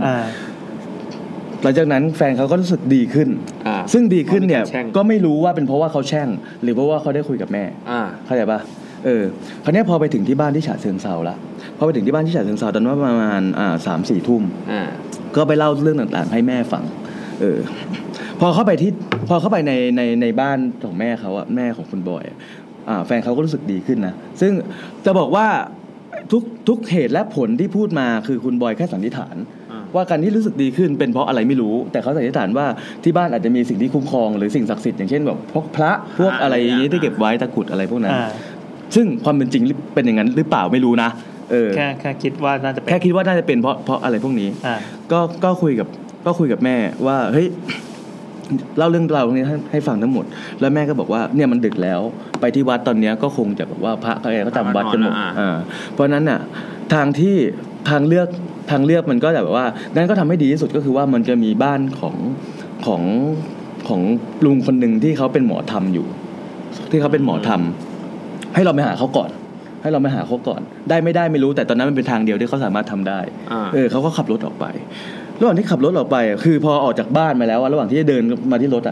คือแฟนเขาก็จะรู้สึกแบบจากที่ดีก็จะสุดคือเหมือนกับว่าเฮ้ยเหมือนอาการมันเริ่มแบบมวนหรือว่าเจ็บอะไรอย่างนั้นตลอดก็พอเข้าไปในรถแล้วก็ขับออกไปพอขับออกไปเขาก็ยังได้ยินเสียงแบบแฟนเขาก็ยังได้ยินเสียงแว่วอยู่ในหูตลอดว่าใช่แบบว่าเนี่ยจะไปจริงเหรอจะไปมาทางนี้ถูกไหมมันมืดนะอะไรอย่างนั้นอ่ะแล้วคือเสียงมันเคยดูหนังฝรั่งเวลาเสียงมันแว่วมันตีกันว่าทางนี้มันมืดนะเดี๋ยวโค้งหน้าก็จะชนเดี๋ยวอะไรอย่างนั้นอ่ะซึ่งมันทำให้แบบว่ามันคล้ายๆภาพหลอนเป็นเราก็จะหลอนนะเนี่ยหลอนแล้วล่ะแบบว่าเฮ้ยเดี๋ยวกูโค้งหน้ากูจะชนจริงป่ะวะอะไรประมาณนั้นหรือมันจะแค่หลอกกูเหมือนกับเวลาเราดูหนังฝรั่งมันจะมีปีศาจชอบมากระซิบหูเราให้เราอ่อนแอเข้าใจป่ะให้เราแบบหลอนอ่ะประมาณนั้นเขาขับไปพอถึงไอ้บ้านลุงคนนั้นที่เป็นหมอธรรมก็เหมือนกับว่าทางที่บ้านของคุณบอยโทรบอกละเขาก็รออยู่พอลงไปแล้วก็กำลังจะเดินออกไปพอเดินไปเสร็จปุ๊บก็ไปนั่งไอ้หมอธรรมก็แบบว่าทำแบบพิธีบังสกุลเป็นบังสกุลตาหรืออะไรนู่นนี่นั่นนู่นอะไรอย่างนั้นน่ะซึ่งตอนนั้นหน้าของแฟนคุณบอยก็ถอดสีเว้ยถอดสีตั้งแต่ตอนนั้นละทำเสร็จปุ๊บเขาก็ให้กลับพอกลับมาขึ้นบนรถแฟนคุณบอยก็เล่าให้ฟังว่าเนี่ยตอนที่ไปนั่งทำพิธีอยู่ที่บ้านหมอธรรมคนนั้นนะเขาเห็นผู้ชายคนหนึ่งเห็นลุงแก่ๆคนหนึ่งนั่งอยู่ข้างๆหมอธรรมเลยคือเวลาเราเคยดูโทรทัศน์ใช่ไหมว่าเวลาเขาทำพิธีก็คือหมอจะนั่งอยู่ข้างหน้าเราแล้วหันหน้าหาเราเหมือนกับนั่งอยู่บนแท่นอะไรสักอย่างนึงหันหน้าหาเราแล้วนั่งอยู่ข้างล่างประมาณนั้นนี่ผมคิดเอาเองนะแล้วเขาเห็นผู้ชายลุงแก่ๆเขาเรียกว่าชายแก่คนหนึ่งนั่งอยู่ข้างๆหมอธรรมเป็นผู้ช่วยปะคือเขาบอกว่าแฟนเขาบอกว่าไอ้ลุงแก่ๆคนนี้ตามมาตั้งแต่อยู่ที่บ้านแม่ละอ๋อเป็นเบอร์เดียวกับที่เห็นในห้องน้ำป่ะแล้วก็พอไปที่หมอธรรมอ่ะเขาก็เห็นลุงแก่ๆคนนี้นั่งอยู่ข้างหมอธรรมระหว่างที่ทำพิธีไอ้ลุงแก่ๆนี้ก็หัวเราะตลอดหัวเราะใส่แบบหัวเราะแล้วก็แบบงมงายอะไรไม่รู้มึงเป็นผีไม่ใช่เฮ้ยเจ๋งว่ะชอบโดนผีด่างมงายนี่พอเดินออกมาที่รถคือหลังจากทำพิธีเสร็จแล้วก็เดินออกมาที่รถเสร็จปุ๊บพอใกล้ถึงรถแล้วมันก็เหมือนกับว่ามีลมพัดมาวูบหนึ่งแล้วก็ผู้หญิงคนนี้ก็สุดลงแล้วเขาก็เล่าให้คุณบอยฟังว่าเนี่ยตอนนี้ลมวูบมามันมีเสียงลอยมาตามลมว่างมงายไม่ใช่บอกว่านึกว่าจะแน่กว่านี้ทำได้แค่นี้เองเหรออะไรประมาณนั้นหมายถึงอะไรอ่ะก็หมายถึงว่าที่ไปแก้มาเนี่ยมึงทำอะไรกูไม่ได้คือว่านึกว่ามึงจะแน่แต่มึงทำอะไรแบบมึงทำอะไรไร้สาระประมาณนั้นเขาก็โอเคครับนั่งรถกลับขากลับคือปรากฏว่าไอสถานที่แรกไปหาคือหมอธรรมแฟนเขาไม่มีอะไรที่ดีขึ้นเลยเว้ยก็จะเป็นอาการเหมือนเดิมก็คือว่าจะปวดท้องปวดอะไรอย่างเงี้ยตลอดเวลาแล้วก็ได้ยินเสียงแว่วตลอดเวลาคนนี้ก็ขับรถกลับไปที่บ้านก็บอกว่างั้นก็ไม่ได้การละเขาก็คงจะต้องไปวัดหนึ่งก็คงจะต้องแบบว่าไปเหมือนกับหมอธรรมอ่ะบอกว่ามันถ้ามันไม่ดีขึ้นอ่ะเดี๋ยวแนะนำให้ไปวัดอยู่วัดหนึ่งที่เป็นวัดป่างงปะไม่งงนะไม่งงนะเขาให้ไปวัดหนึ่งที่เป็นวัดป่าที่อยู่ห่างจากบ้านเนี้ยไป60โลครับที่อยู่จากห่างจากตอนนั้นคือตอนกลางคืนนะที่อยู่ห่างจากบ้านนี้ไป60โลคราวนี้เนี่ยเขาก็ขับรถไปที่บ้านก่อนเว้ยแล้วก็ไปเล่าให้แม่ฟังแม่ก็บอกว่างั้นก่อนที่จะไปวัดป่าเนี่ยให้แวะไปวัดอีกวัดนึงก่อนที่อยู่ห่างจากบ้านไปแค่10โลเอง ซึ่งวัดเนี้ยพอดีมันมีพระอาจารย์ที่เป็นมาจากเขมรมาพอดีให้ลองไปที่วัดนี้ก่อนเขาก็ขับรถไปเว้ยเขาก็ขับรถไปพาแฟนเข้าไปที่วัดเนี่ยพอเดินเข้าไปที่วัดเนี้ยคือเหมือนกับว่าทางพระเขาก็ทำพิธีแบบว่าเอาไข่ทำพิธีแล้วเอาไข่มาลูบแล้วก็โยนให้แตกเดี๋ยวไข่นี่คือไข่ไก่หรือไข่ไก่เอาไข่มาลูบเสียวแวบเอาไข่ไก่มาลูบครับแล้วก็โยนให้แตกเพื่อเหมือนกับว่าเราเคยเห็นเวลาโยนให้แตกเวลาของคนโดนของอ่ะมันก็จะมีของออกมาใช่แต่ครั้งนี้โยนครั้งแรกไม่แตกโยนครั้งที่2โยนครั้งที่2เนี่ยเริ่มร้าวแตกแต่เป็นไข่ปกติไม่มีของเหรอแต่เป็นไข่ปกติก็แตกเป็นไข่แดงเยิ้มๆใช่เป็นไข่ปกติแล้วก็แบบเฮ้ยคือเหมือนพระบอกว่างั้นเดี๋ยวค่อยมาทำพิธีใหม่อีกรอบนึงแล้วกันอะไรอย่างนั้นคือพระบอกว่าคือไม่รู้ว่าเกิดอะไรขึ้นแต่พระบอกว่างั้นเดี๋ยวค่อยมาทำพิธีใหม่อีกรอบนึงในช่วงเวลานึงอะไรประมาณนั้นซึ่งตอนนั้นน่ะเขาก็ได้เห็นไอ้ลุงแก่ๆเนี่ยก็อยู่ข้างๆพระนั่นเหมือนกันแล้วก็บอกว่ามาอีกสิเข้าใจป่ะก็คือท้าเลยอันนี้คือคนละที่กันแล้วแต่ลุงแก่ๆก็ยังตามใช่บอกว่ามาอีกสิอะไรเงี้ยคือแบบว่ามึงมาเหอะมึงมาเหอะมึงทำอะไรไม่ได้หรอกอะไรอย่างนั้นน่ะนี่ยังทึ่งอยู่เลยเมื่อกี้ที่บอกงมงายนี่มิติใหม่อยู่นะตัวผีดาวงมงายนี่แบบคือเหมือนกับผีจะเป็นประมาณอย่างที่ผมบอกว่าเป็นแบบเหมือนกับเวลาเราดูหนังฝรั่งอ่ะไอ้พวกซาตานหรือพวกอะไรเงี้ยแต่พยายามพูดเป่าหูให้เราอ่อนแอใช่เพราะนั้นในการนี้เขาบอกว่างมงายนั่นคือทำให้เรารู้สึกไม่เชื่อสิ่งที่เราทำเข้าใจป่ะเราก็ไม่ได้ศรัทธากับสิ่งใช่แต่คราวนี้ก็บอกว่ามาอีกสิคือพอพระบอกว่าให้กลับไปอีกรอบเนี่ยเขาบอกมันนี้ก็สวนมาเลยว่ามาอีกสิก็คือกลับมาอีกรอบตามที่พระบอกสิคือท้าเลยอะไรประมาณนั้นแต่คราวนี้เนี่ยทางคุณบอยไม่เชื่อละว่าพระคนนี้จะทำสำเร็จเพราะว่าไข่ที่แตกออกมามันเป็นไข่ปกติอะไรประมาณนั้นเขาก็เลยตัดสินใจที่จะไปเดี๋ยวนะถ้าไม่ปกติมันต้องเป็นไงตามสูตรมันก็ต้องมีแบบอาจจะต้องมีสิ่งแปลกปลอมพวกที่ตามมีเส้นผมเข็มอะไรประมาณนั้นคือเอาจริงๆคนเราก็ไม่รู้หรอกว่าถ้ามันโดนของจริงอ่ะไข่จะแตกออกมาเป็นยังไงแต่จากสื่อที่เราได้รับมาที่เราคุ้นๆกันประมาณนั้นแล้วคราวนี้เขาก็เลยตัดสินใจเว้ยว่าจะขับรถไปที่วัดป่าที่นั่นเขาก็ขับไปที่วัดป่าครับระหว่างขับอยู่อ่ะมันก็เขาก็ได้ยินเสียงแว่วตลอดเวลาเว้ยแล้วคราวนี้พอที่ไปที่วัดป่าเสร็จปุ๊บน่ะเจอหลวงปู่คนหนึ่งแต่หลวงปู่คนนี้ไม่ใช่คนที่จะทำพิธีให้เขานะคนที่ทำพิธีให้เขาอ่ะเป็นหลวงพ่ออีกท่านหนึ่งที่จำวัดอยู่ซึ่งพระเวลาจำวัดอ่ะเราไม่ควรจะไปปลุกเขาคราวนี้หลวงปู่ก็เลยบอกว่าให้นอนพักไปก่อนแล้วหลวงปู่ก็เอาลูกประคำมาให้2ลูกแล้วบอกว่าให้ทำแบบว่าเขาเรียกว่าอะไรรู้ไหมครับนับวะเป็นลูกประ2คำอ๋อใช่จริงมั้ยเนี่ยก็มี2อันนี้ข้ามไปเลยแล้วกันอันนี้มุกเหรอมุกเศร้าจังเขาเอาลูกประคำให้2ลูกคือระหว่างที่นอนรออยู่ใช่ไหมก็คือว่าคือทางแฟนเขาก็อาการไม่ดีแบบว่าปวดอะไรตลอดเวลาแฟนเขาก็อาการไม่ดีแล้วก็ผมลืมเล่าไปก่อนที่จะออกจากวัดแรกอ่ะก่อนที่จะออกวัดแรกนี่อะไรนะที่วัดที่2ที่มีหมอกที่โยนไข่วัดที่2โยนไข่คือตอนที่ออกจากวัดนั้นหลังนั้นแล้วก็เดินมาที่รถอ่ะคือตอนแรกหมอทำ2ก็คือว่าหมอเขมรที่มาวัดแถวนั้นพอดีครับแล้วคราวเนี้ยคือตอนที่ออกมากำลังเดินมาที่รถทางคุณบอยกับแฟนก็ตัดสินใจแล้วว่าจะไม่กลับมาหาหมอเขมรนี่อีกแล้วจะไปที่วัดป่าตรงนั้นระหว่างที่เดินไปที่รถแฟนเขาก็รู้สึกว่าเหมือนมีคนมาตีข้อพับขาหลังเข่าแล้วก็ล้มแล้วเขาก็แบบแดงเลยป่ะไม่ใช่แล้วก็เขาก็ลุกขึ้นมาแล้วพยายามเดินอีกแล้วก็รู้สึกว่าเหมือนมีคนมาบิดข้อเท้าเหมือนเวลาพี่เดินอยู่แล้วตอนแรกมีคนมาตีข้อพับแรงๆเลยแล้วเขาก็ล้มไปแล้วคุณบอยก็ไปประคองถูกป่ะแล้วระหว่างที่ประคองเดินไปจะเปิดประตูรถก็เหมือนมีคนมาบิดกระดูกข้อเท้าเขา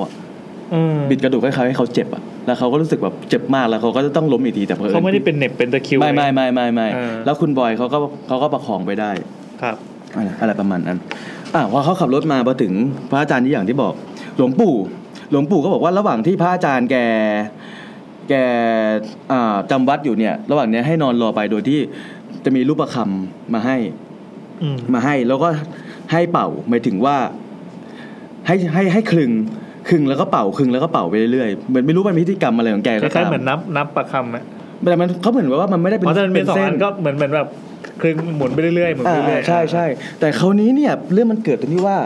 ตอนที่แฟนเขานอนรอแล้วก็แบบว่าจับรูปประคำอ่ะครับคือหลวงปู่บอกว่าให้จับคลึงไว้แล้วก็อมหมายถึงคา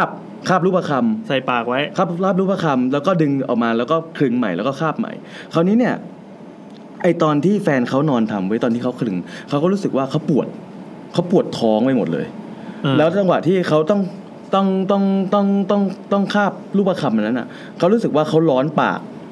คือเหมือนกับเขาร้อนแล้วเขาทนไม่ไหวละเขาทนไม่ไหวเขาทำยังไงคือหลวงปู่ก็ทำอะไรไม่ได้เว้ยซึ่งไอ้แฟนเขาก็ทนไม่ไหวแบบว่าจนกระทั่งแบบเขาเริ่มหายใจแบบติดขัดหายใจโรยรินอะไรอย่างเงี้ยจนคุณบอยทนไม่ได้แล้วเขาบอกหลวงปู่ว่าเฮ้ยมันไม่ได้ละต้องไปปลุกพระอาจารย์มาจนต้องไปปลุกพระอาจารย์มาหลวงปู่นี่แค่แบบรับหน้าเฉยปลุกพระอาจารย์มาพอพระอาจารย์ออกมาเสร็จปุ๊บก็ถามว่าเกิดอะไรขึ้นพระอาจารย์บอกว่าเกิดอะไรขึ้นอะไรเงี้ยเขาก็เล่าให้ฟังคือเขาเล่าเหตุการณ์ให้ฟังพระอาจารย์ก็บอกว่าจะเป็นผีใต้หงระหว่างทางที่มาเข้าหรือเปล่าหรืออะไรอย่างนี้เขาซึ่งคุณบอยก็บอกว่าไม่ใช่เพราะคุณบอยอ่ะน่าจะคิดแล้วว่าคือปูมหลังของแฟนเขาอ่ะปูมหลังของแฟนเขาอ่ะเขาจะมีคุณย่าที่เหมือนกับว่าเป็นคนที่มีทรัพย์สมบัติแล้วมันมีปัญหาเรื่องการแย่งชิงสมบัติกันคือพินัยกรรมคือเหมือนกับว่าแฟนเขาอ่ะเป็นหลานคุณย่าคนนี้แล้วคุณย่าก็แบ่งคือเหมือนกับว่าให้กับลูกๆของเขาไปค่อนข้างเยอะแล้วเหมือนกับลูกๆของเขาเป็นคนที่แบบว่าคือไม่ appreciate อ่ะแล้วคราวนี้คุณย่าแกอยู่ต่างประเทศแล้วก็กำลังจะตายแล้วคราวนี้พินัยกรรมมันนะอาจจะมีปัญหาตรงที่ว่าเขาอาจจะสมบัติทั้งหมดอ่ะจะไม่ได้ไปตกไปอยู่ที่ลูกเขาแล้วก็คือว่าสมบัติทั้งหมดอาจจะตกมาอยู่ที่หลานคนนี้แล้วปุ่มหลังก็คือว่าพื้นฐานของบ้านของแฟนเขาอยู่ติดกับชายแดนเขมรก็เหมือนกับว่าอาจจะโดนเล่นของประมาณนั้นซึ่งเขาก็เล่าไปให้พระอาจารย์ฟังพระอาจารย์ก็โอเคเก็ท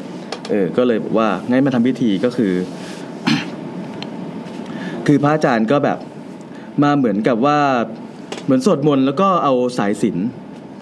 จน์ครอบสายสิญจน์พันรอบตัวเลยรอบตัวแล้วก็สวดมนต์แล้วก็เหมือนกับพระอาจารย์คนนี้ค่อนข้างเก่งเลยคือว่ารู้สึกเหมือนแฟนเขารู้สึกแบบเหมือนมีอะไรหลุดออกจากร่างออกมาเลยเหมือนมีอะไรหลุดออกจากร่างจากที่เดิมที่เป็นว่าเป็นแบบว่าเหมือนเจ็บปวดเหมือนอะไรอย่างเงี้ยตอนที่พระอาจารย์เขาสวดแล้วก็ใส่สิญจน์พันเนี่ยสวดไปเรื่อยเขารู้สึกเหมือนมีอะไรหลุดออกจากร่างเขาไปแล้วเขาก็กลับมาดีขึ้นเลยงงไหมไม่งงเนาะก็หลุดออกมาแบบดีขึ้นเลยแล้วคราวนี้เนี่ยพระอาจารย์ก็บอกว่าเนี่ยตัวนี้มันหลุดออกไปแล้วจากนั้นก็ให้ของดีมา2 อันก็คือว่ารูปประคำ2 อันนั่นแหละบอกว่าให้ติดไว้กับตัวเทียให้ข้ามนะให้ติดไว้กับตัวรูปประคำ2 อันนี้จากนั้นเขาก็ขับรถกลับโดยที่เขาเอารูปประคำอันนึงติดรถไว้อีกอันนึงก็คือเอาไว้กับตัวผู้หญิงคนนั้นขับรถกลับไปที่บ้านแล้วก็เหมือนกับว่าเฮ้ยเหตุการณ์มันก็ปกติละไม่มีอะไรเกิดขึ้นก็อยู่ที่นั่นไปแล้วก็คราวนี้มันเหมือนจะปกติดีเขาขับรถกลับกรุงเทพพอขับรถกลับกรุงเทพเสร็จปุ๊บมันเหมือนจะปกติดีทุกอย่างเว้ยผ่านไปคืนนึงก็เหมือนกับเขาก็เริ่มเป็นอีกแล้วคือผู้หญิงคนนั้นก็รู้สึกว่าอยู่ๆก็รู้สึกเจ็บขาคือเหมือนกับยังไงเขาให้รูปประคำแล้วก็ให้น้ำมนต์มาด้วยพอกลับไปที่บ้านพอกลับไปที่คอนโดที่กรุงเทพใช่ไหม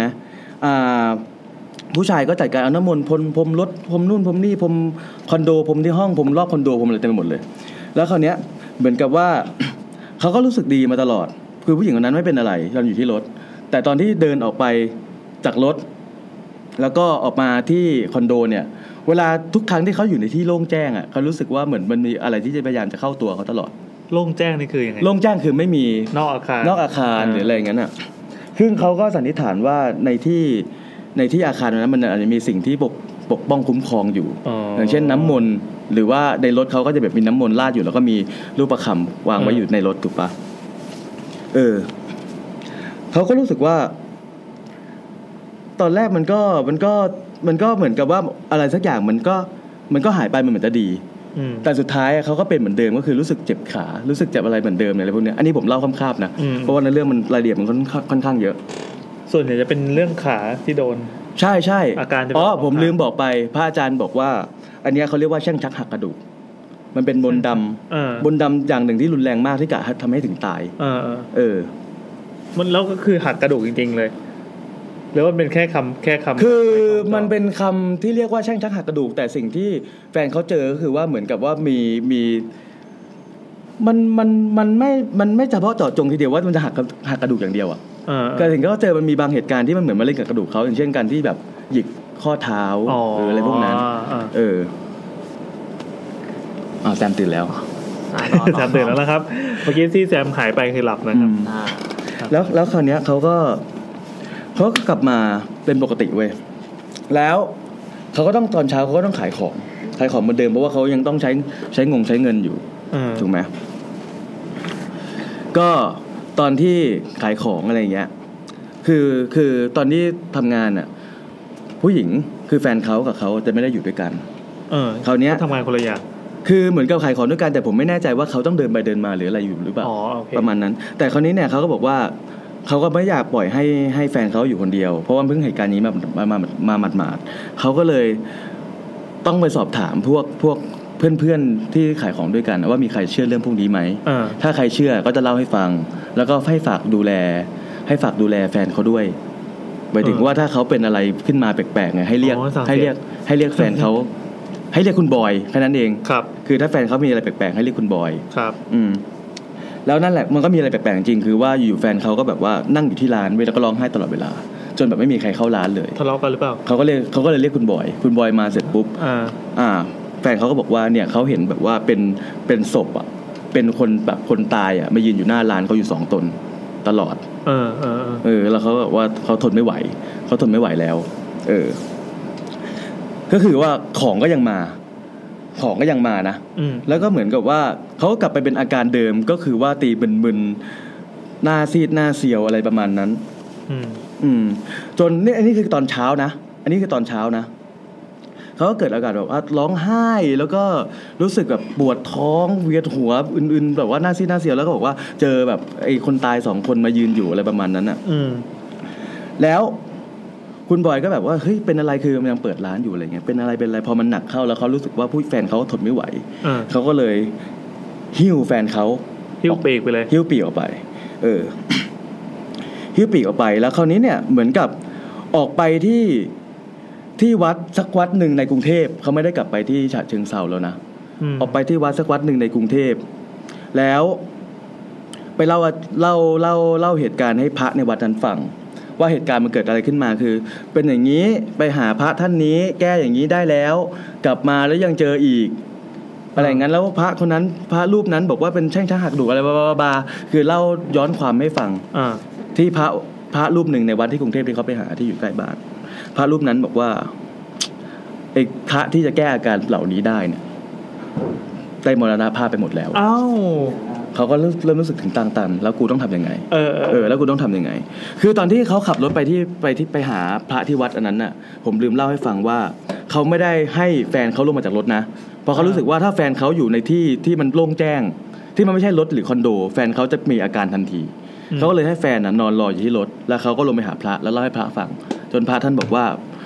พระรูปที่สามารถแก้อาการพวกนี้ได้มรณภาพไปหมดแล้วเขาก็เลยรู้สึกถึงตันแล้วเขาก็เดินกลับมาที่รถพอเขาเดินกลับมาที่รถอ่ะเขาก็เห็นว่าแฟนเขาเอนเบาะนอนอยู่ตอนที่เปิดประตูไปแล้วก็กำลังจะสตาร์ทรถแล้วขับออกไปสักที่หนึ่งนี่แหละแฟนเขาก็บอกว่าอย่าพึ่งให้ฟังฉันก่อนคือตอนที่คุณบอยไปหาพระแฟนเขาฝันเห็นอาม่ากับอากงก็คือปู่กับย่าของแฟนผ่านเห็นปู่กับย่าแต่ย่าเขาอยู่ต่างประเทศย่าเขาอยู่ต่างประเทศนะคือเหมือนกับว่ามีอาการ เขาบอกเล่าว่าย่าเขาอยู่ต่างประเทศแต่กำลังจะใกล้ตายแล้วซึ่งณตอนนั้นอ่ะเขาไม่รู้ว่าย่าเขาตายไปหรือยังแต่แฟนเขาว่าฝันเห็นวิญญาณของย่ากับปู่ฝันว่าเป็นผีแล้วกันใช่ฝันว่าเป็นผีคือเขาก็สันนิษฐานตอนที่เล่าเขาสันนิษฐานว่าย่าเขาอาจจะแบบว่าอาจจะถอดวิญญาณมาหรือย่าอาจจะตายไปแล้วหรืออะไรมาไม่รู้แหละคือเขาฝันเห็นว่าย่ากับปู่มาหาเขาแล้วก็บอกทางแก้บอกทางแก้ปัญหานี้ทั้งหมดงงป่ะคือคุณบอยไปหาพระแล้วพระท่านนั้นบอกว่าพระที่จะช่วยเรื่องนี้ได้มรณภาพไปหมดแล้วเริ่มรู้สึกถึงทางตันเดินมาหาก็เลยเดินกลับมาที่รถด้วยอาการสิ้นหวังจากนั้นแฟนเขาก็ตื่นขึ้นมาพร้อมบอกว่าเนี่ยฝันเห็นปู่กับย่าที่มีทางออกเรียบร้อยใช่ปู่กับย่าบอกว่ามีทางออกมีอยู่2ช้อยคือช้อยแรกคือแฟนเขาต้องยอมเจ็บเงี้ยไปต่อชีวิตก็คือไม่ได้แก้เลยหรือช้อยที่2คือคุณต้องแลกด้วยการทำพิธีเบิกเนตรงงป่ะเหมือนเขาเรียกว่าอะไรเหมือนรับอะไรวะรับของหรืออะไรอย่างงี้ป่ะไม่เบิกเนตก็คือว่าเหมือนเปิดจักระตัวเองให้เห็นผีได้โอ้ยหรือคุณทำพิธีเบิกเนตรแล้วจะหายทันทียอมเขาก็เลยว่าใครทำนะแฟนเขาแฟนเขาที่เป็นคือตอนนี้ให้มองว่าคุณบอยเนี่ยไม่เคยเจอผีอะไรเลยทั้งเรื่องเพียงผู้เล่าเป็นเพียงผู้เล่าแล้วเห็นมีแฟนเขาที่โดนตลอดโอเคก็คือปู่เขาบอกว่า1คือยอมเจ็บเงี้ยตลอด2คือทำพิธีเบิกเนตรแต่อยากจะบอกว่าแต่ปู่เขานะพูดนะว่าแต่ปู่เขาจะบอกว่าแฟนเขาที่จริงสิ้น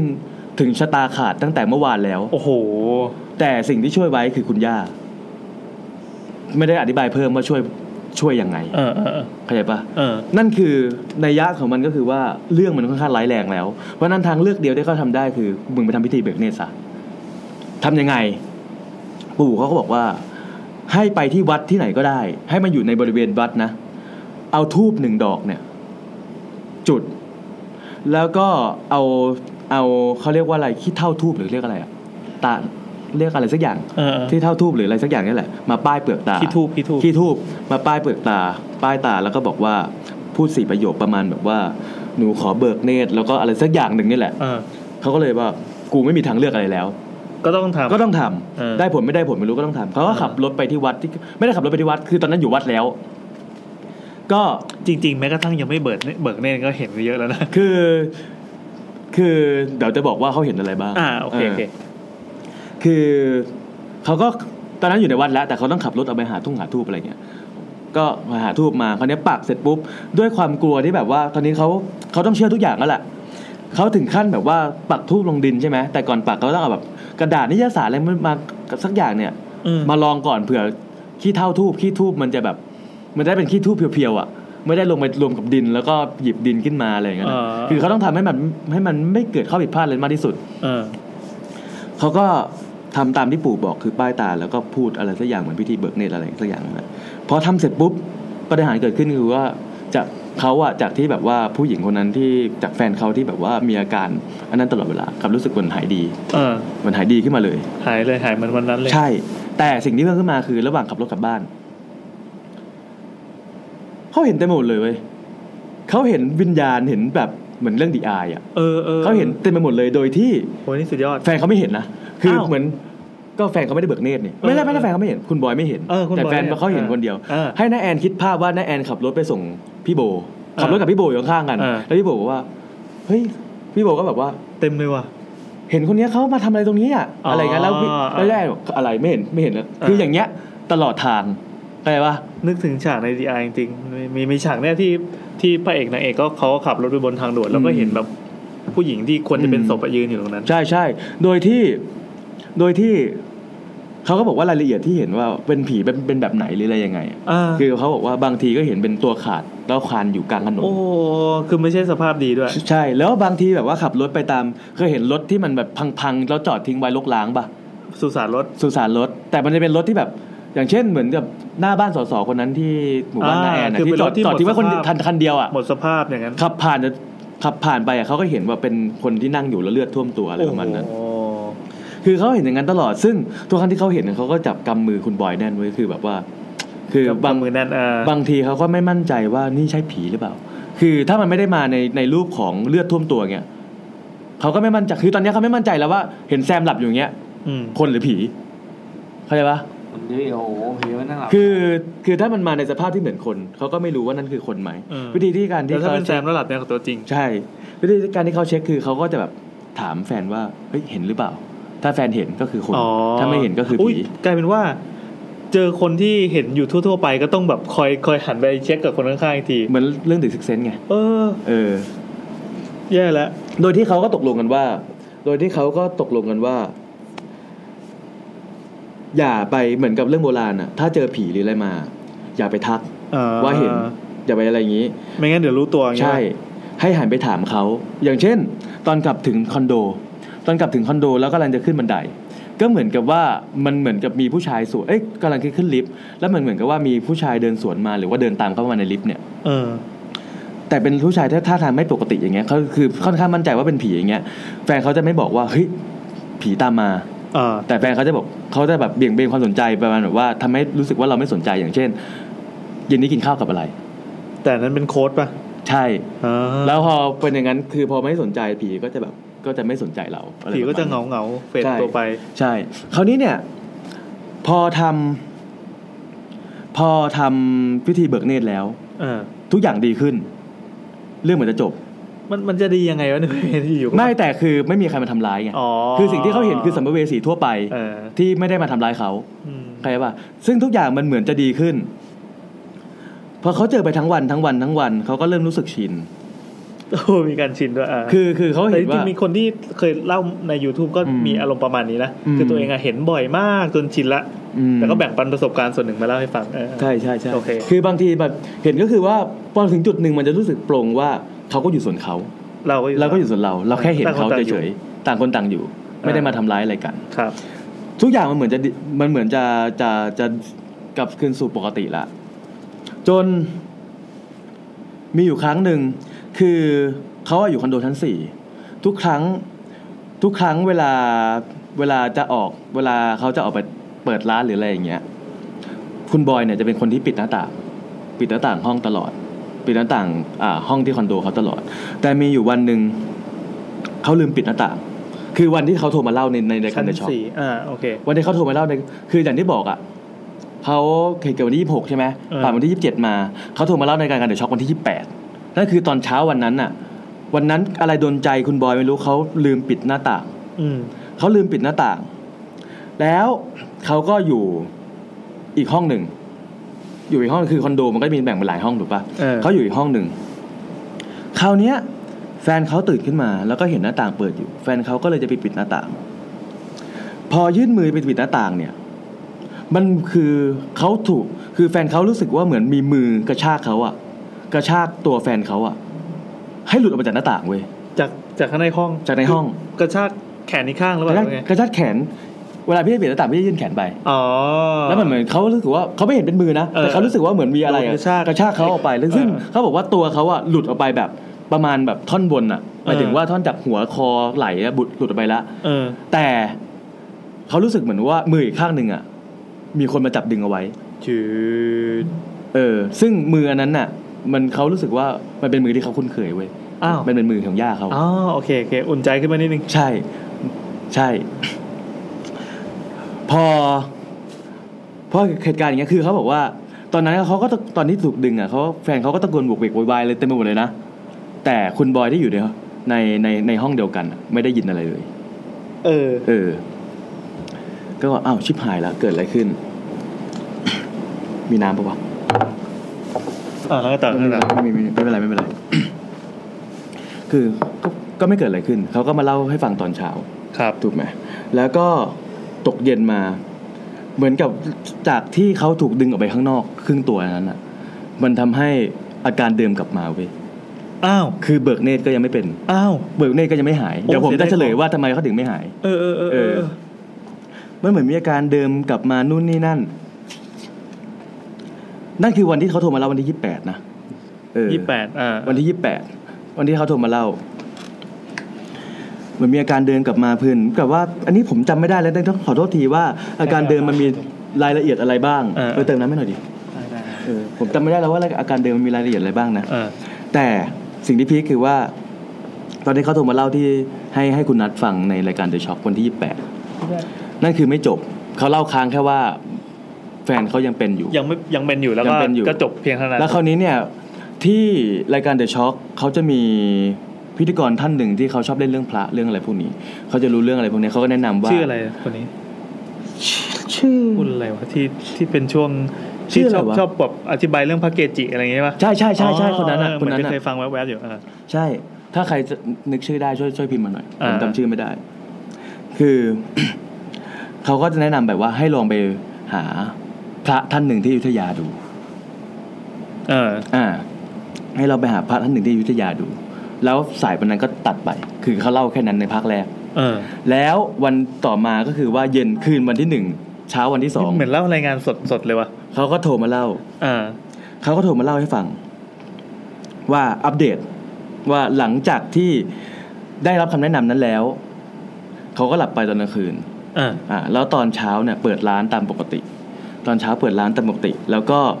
ทำนู่นทำนี่ครับแล้วคราวนี้เนี่ยเขาก็ออกไปหาพระท่านเนี้ยผมจำชื่อพระไม่ได้นะลองไปฟังในออริจินอลดูที่อยุธยาก็ขับรถไปเรื่อยๆขับรถไปพอไปหาพระท่านที่อยุธยาคือไปตอนเช้าเลยนะ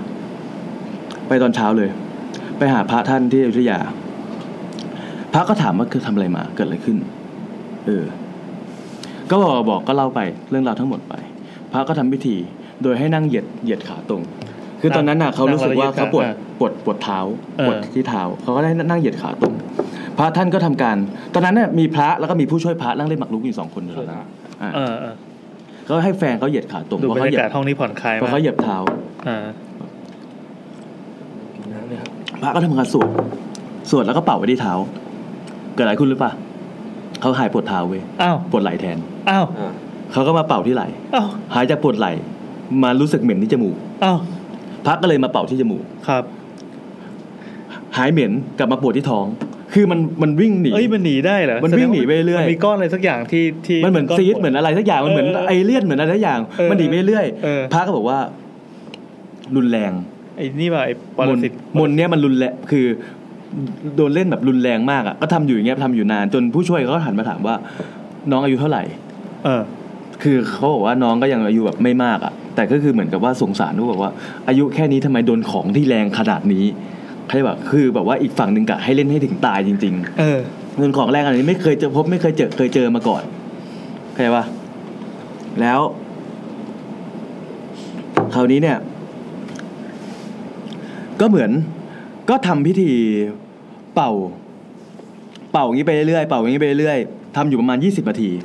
ไล่กันไปถึงประมาณ20นาทีอ่ะจนรู้สึกว่าเริ่มสู้ได้แล้วไอสิ่งชั่วร้ายในตัวเริ่มออกหมายถึงว่าตัวผู้หญิงเองอ่ะรู้สึกว่ามันค่อยๆออกทีละนิดเป่าไล่กันไปเรื่อยๆใช่มันรู้สึกว่ามันค่อยๆออกที่ปลายเท้าออกไปทีละนิดมันไม่ได้ออกมาทั้งก้อนเหมือนครั้งแรกแต่ไม่ได้ออกทีละนิดแล้วรู้ไหมว่าทำไมมันถึงมาหายทำแล้วมันไม่เสร็จสักทีไม่รู้เพราะว่าฝั่งที่เล่นของไม่ได้มีแค่คนเดียวเข้าใจคำว่ามันเป็นสงครามการช่วงชิงสมบัติมรดกมาเขาไม่ได้มีลูกแค่คนเดียวมันจะเหมือนเรื่องเมื่อกี้เลยนะที่เรื่องภาคใต้อ่ะที่เราอ่านคือเหมือนกับว่าครั้งแรกเล่นของใส่แล้วก็หายไอสิ่งที่มาอีกครั้งหนึ่งอ่ะมันไม่ใช่ตัวเดิมไงเปลี่ยนเจ้ามาเล่นแล้วก็หายคราวนี้ก็มาเล่นอีกคือครั้งแรกอ่ะมาทำพิธีกับพระที่วัดป่าแล้วก็หายไปถูกไหมเขากลับมากรุงเทพโอเคโดนอีกแล้วนั่นคือโดนอีกเจ้าหนึ่งที่แรงกว่าเดิมเขาก็ไปทำพิธีเบิกเนตรซะไอ้นี่ก็หายไปคราวนี้ผ่านไปอีก1วันเหมือนอีกฝั่งนึงรู้ว่าไอ้เนี่ยหายไปแต่ไม่รู้ว่าทำอะไรนะแบบเฮ้ยมันยังไม่ตายเว้ยก็เล่นแรงขึ้นเรื่อยๆเหมือนกระบวนการแบบช็อกก้าเลยสักอย่างแบบส่งตัวโกงมาเรื่อยๆเหมือนว่าเวลาเราจะทำไอ้เนี่ยเราจะแบบไม่ทำพิธีที่เป็นแรงที่สุดก่อนเราจะทำไอ้เนี่ยคิดว่าไอ้เนี่ยมันทนไม่ไหวละเฮ้ยมันแก้ได้ว่ะงั้นกูต้องใช้ยาที่แรงกว่าเดิมแก้ได้อีกงั้นกูก็ใช้ยาที่แรงกว่าเดิมหนักขึ้นไปอีกใช้ไอเทมที่หนักขึ้นเรื่อยๆใช่คราวนี้นี่คือครั้งที่3แล้วที่เขาโดนแล้วเขาก็ถูกพระนี่ก็เป่านู่นนี่นั่นจนเขาออกไปทีละนิดจนหมดก็รู้สึกว่าเฮ้ยอันเนี้ยได้อันนี้เจ๋งจริงได้ ก็ขับรถกลับอันนั้นคืออย่างที่ผมบอกว่าเขาโทรมาเล่าในเดอะช็อค28ใช่ไหมครับแล้ววันที่29เขาก็ไปที่วัดที่อยุธยาท่านนี้พอกลับมาเนี่ยกลับมาที่คอนโดทุกอย่างเหมือนปกติหมดเลยเว้ยคือวันที่29เป็นคืนเดียวที่เขารู้สึกว่าไม่มีอะไรที่เป็นห่วงนอนตาหลับทั้งสองคนนอนตาหลับทั้งสองคนจนมาวันที่30พฤศจิกายนอย่าบอกว่ามันกลับมาจนมาวันที่30พฤศจิกายนเนี่ยคือเหมือนกับว่าแป๊บนึงนะเกิดอะไรขึ้นก่อนวะโอเคพอวันที่30พฤศจิกายนคือเหมือนกับตอนนี้แต่ลืมว่าเขายังเป็นวิธีเบิกเนตรอยู่เขาเบิกเนตรไปแล้วเขายังเห็นสิ่งต่างๆอยู่ใช่ไหมเช้าวันที่30ก็ไม่มีอะไรเกิดขึ้นเว้ยฝ่ายแฟนเขาอ่ะก็เริ่มชินกับอาการเบิกเนตรละก็เริ่มชินกับผีสางที่เห็นทั่วไปซึ่งยังไม่เห็นไม่ควรชินเลยไม่เห็นผีที่จะมาทำร้ายตัวเองคือต่างคนต่างอยู่แต่คราวนี้เขาจะเริ่มรู้สึกว่ามันเหมือนมีกลิ่นเหม็นเขารู้สึกว่ามันเหมือนมีกลิ่นเหม็นอยู่ที่บ้านคือทุกครั้งที่เขาไปวัดอ่ะอย่างเช่นไปวัดอยุธยาเขาจะได้น้ำมนต์กลับมาเยอะๆเลยเขาได้น้ำมนต์กลับมาเยอะๆเลยแล้วก็พระก็บอกว่าอันเนี้ยน้ำมนต์อันเนี้ยมันเอาไว้ปกปัดเป่าสิ่งชั่วร้ายอะไรอย่างเงี้ยเพราะฉะนั้นน่ะไปที่บ้านก็ให้อาบบ้างหรือให้ไปราดน้ำตามนู่นตามนี่อะไรอย่างเงี้ยซึ่งเหมือนกับว่าเป็นอย่างเช่นถ้าเราดูซูเปอร์เนเชอรัลเนี่ยฝรั่งก็จะใช้เกลือในการโรยไม่ให้เป็นแบบว่าให้ผีกลัวไม่ให้เข้ามาในอาณาเขตแต่ของพุทธอ่ะมันเป็นน้ำมนต์ครับเขาก็จะเริ่มเห็นเป็นแฟนเขาอ่ะจะเริ่มแบบเหม็นตามที่แปลกๆอย่างเช่นเขาเหม็นในห้องน้ำเหมือนกับเวลาผมลืมเล่าไปเวลาเขาอาบน้ำเนี่ยบางทีคืออย่างที่ผมบอกใช่ไหมว่าสิ่งที่เวลาเขาเบิกเนตรเนี่ยเขาจะเห็นเป็นผีทั่วไปถูกป่ะแต่คราวนี้ตอนชุดสุดท้ายที่มาเขาเริ่มเห็นวิญญาณบางตัวที่เหมือนกับเริ่มลุกเขาละเฮ้ยอย่างเช่นเวลาเขาไปอาบน้ำอ่ะเขาจะเห็นลูกตาเว้ยอยู่ตรงท่อน้ำทิ้งท่อน้ำทิ้งเวลามันมีตะแกรงที่มันเป็นเก็บเศษผมใช่ป่ะเขาเห็นลูกตาตรงท่อน้ำทิ้งคือไม่ได้มาทำอะไรเรานะแต่เหมือนยืนดูอยู่รอบบ้านเข้าใจป่ะเพราะนั้นน่ะแฟนเขาชินกับวิญญาณที่คนละต่างคนต่างอยู่แต่เขาไม่ชินกับวิญญาณที่เหมือนจ้องเมื่อสบโอกาสจะเข้ามาทำร้ายมึงก็คือต้องระแวงตลอดเวลาสิ่งที่เขาเห็นมีอะไรบ้างหนึ่งคือเขาจะเห็นวิญญาณร่างสีดำๆตาสีแดงๆนั่งอยู่บนราวตากผ้าตลอดเวเดอร์เสมอไม่รู้ทำไมเหมือนกันนะอันนี้เขาบอกว่าเขาไม่รู้เหมือนกันว่าทำไมถึงไปนั่งอยู่บนราวตากผ้าแต่เหมือนกับวิญญาณเนี้ยเข้ามาในสถานที่ที่เขาอยู่ไม่ได้สองคือคอนโดเนี่ยพวกห้องครัวมันจะเป็นระเบียงออกไปเวลาออกไปทำครัวอย่างเช่นล้างจานหรือทำอาหารตรงระเบียงเขาก็จะเห็นเป็นวิญญาณที่ดูอาฆาตแค้นยืนอยู่นอกระเบียงคือมีแต่ละที่ก็จะมีวิญญาณประจำใช่แปะอยู่ซึ่งอันนั้นมันยืนอยู่ข้างนอกซึ่งเขาผู้หญิงเริ่มไม่มันเป็นเหตุการณ์ที่ไม่น่าไว้ใจคือมันไม่ได้ต่างคนต่างอยู่ละมันมีไอ้ของบางจำพวกที่จ้องรอโอกาสอยู่เพราะนั้นหลังจากนี้เขาก็จะถึงแม้อยู่ในห้องแต่ผู้หญิงเวลาทำอะไรก็ต้องให้คุณบอยไปด้วยครับอาบน้ำก็ต้องให้คุณบอยไปด้วยโดยขั้นไปอาบน้ำด้วยกันอันนี้ไม่ได้เลทนะไปอาบน้ำด้วยกันเนี่ยแต่ที่ผมเล่าตอนแรกผู้หญิงก็จะเห็นเป็นตาสีแดงๆที่มองออกมาจากท่อน้ำทิ้งซึ่งคุณบอยไม่เห็นเขาอาบน้ำด้วยกันผู้หญิงไม่กรี๊ดแล้วบอกว่าเนี่ยมีลูกตาอยู่คุณบอยก็วิ่งไปแบบกระทืบคนนี้พูดเลยเหรอใช่คือตอนนี้หลังจากนั้นเขาเล่าหมดแหละว่ามันเกิดอะไรขึ้นถูกป่ะคุณบอยก็เลยกระทืบไม่ต้องใช้รหัสอะไรให้แบบไม่ต้องรู้ตัวอะไรคือที่มันใช้รหัสเพราะว่ามันเป็นผีสัมภเวสีที่มาขอส่วนบุญถ้าพี่ไปให้ความสนใจเขาก็จะรู้สึกว่าเฮ้ยไอเนี่ยมันรู้ว่าสื่อกับกูได้กูก็จะขอส่วนบุญกับมึงแต่อันนี้มันไม่ต้องแล้วไงคืออันนี้มันคือผีที่มันอาฆาตมันจ้องจะเล่นอยู่แล้วเขาเห็นลูกตาหรือเห็นอะไรพวกเนี้ยเห็นไม่พอเขาได้กลิ่นเหม็นอย่างแรกเลยคือเขาได้กลิ่นเหม็นในห้องน้ำเขาเอาน้ำมนต์ไปราดที่ช่องน้ำทิ้งช่องน้ำทิ้งไอ้กลิ่นเหม็นตัวนั้นก็หายไปครับแต่มันย้ายมาอยู่ที่สิงค์ล้างหน้า โอ้ยคือทุกอย่างที่มีรูอะอะไรของมันวะทุกอย่างที่มีรูที่แบบไม่ใช่แบบที่ปิดอะทุกอย่างที่มีรูที่แบบสื่อออกโลกภายนอกอะมันจะมาโผล่ตรงจุดนั้นทั้งหมดเหมือนพี่เคยเล่นเกมที่แบบว่าเกมสมัยเด็กที่แบบตีตัวตุ่นปะที่มันโผล่ตามรูนั่นอะคราวนี้มันกลิ่นเหม็นมันก็อยู่ที่สิ่งล้างหน้าเขาก็มาเทเสร็จปุ๊บก็หายไปห้องน้ำไม่มีกลิ่นละใช่มิสเตอร์มัสเซิลใช่มิสเตอร์มัสเซิลหายเลยแล้วกลิ่นมันไปอยู่ตรงไหนรู้ไหมซิงล้างจานเขาก็ต้องไปเทโอ้ทีล้างจานไม่ได้ละคราวนี้เขาไปเทอีกเทแล้วกลิ่นก็หายไปเทอะไรเทน้ำมนต์เทน้ำมนต์ราดไม่ใช่มิสเตอร์มัสเซิลนะไม่ใช่เขาเทน้ำมนต์ราดโซดาไฟกลิ่นมันก็หายไปอันนี้คือวันที่30พฤศจิกายนตอนนั้น30พฤศจิกายนเราทำอะไรอยู่ตอนนั้นผมขับรถไปปางอุ๋งอยู่จัดรายการนั่นแหละแต่เป็นอีกส่วนหนึ่งที่อยู่หลังรามคำแหงอ่ะเขากำลังเทน้ำมนต์อยู่ใช่ป่ะแล้วพอเททุกอย่างหมดเฮ้ยกลิ่นแม่งยังเหม็นอยู่ว่ะมันมาจากไหนวะมันไม่มีรูอะไรออกไปแล้วสุดท้ายสิ่งที่เขาเจอคือมันมีซิงค์ระบายอากาศมันมีซิงค์ระบายอากาศอยู่ที่คอนโด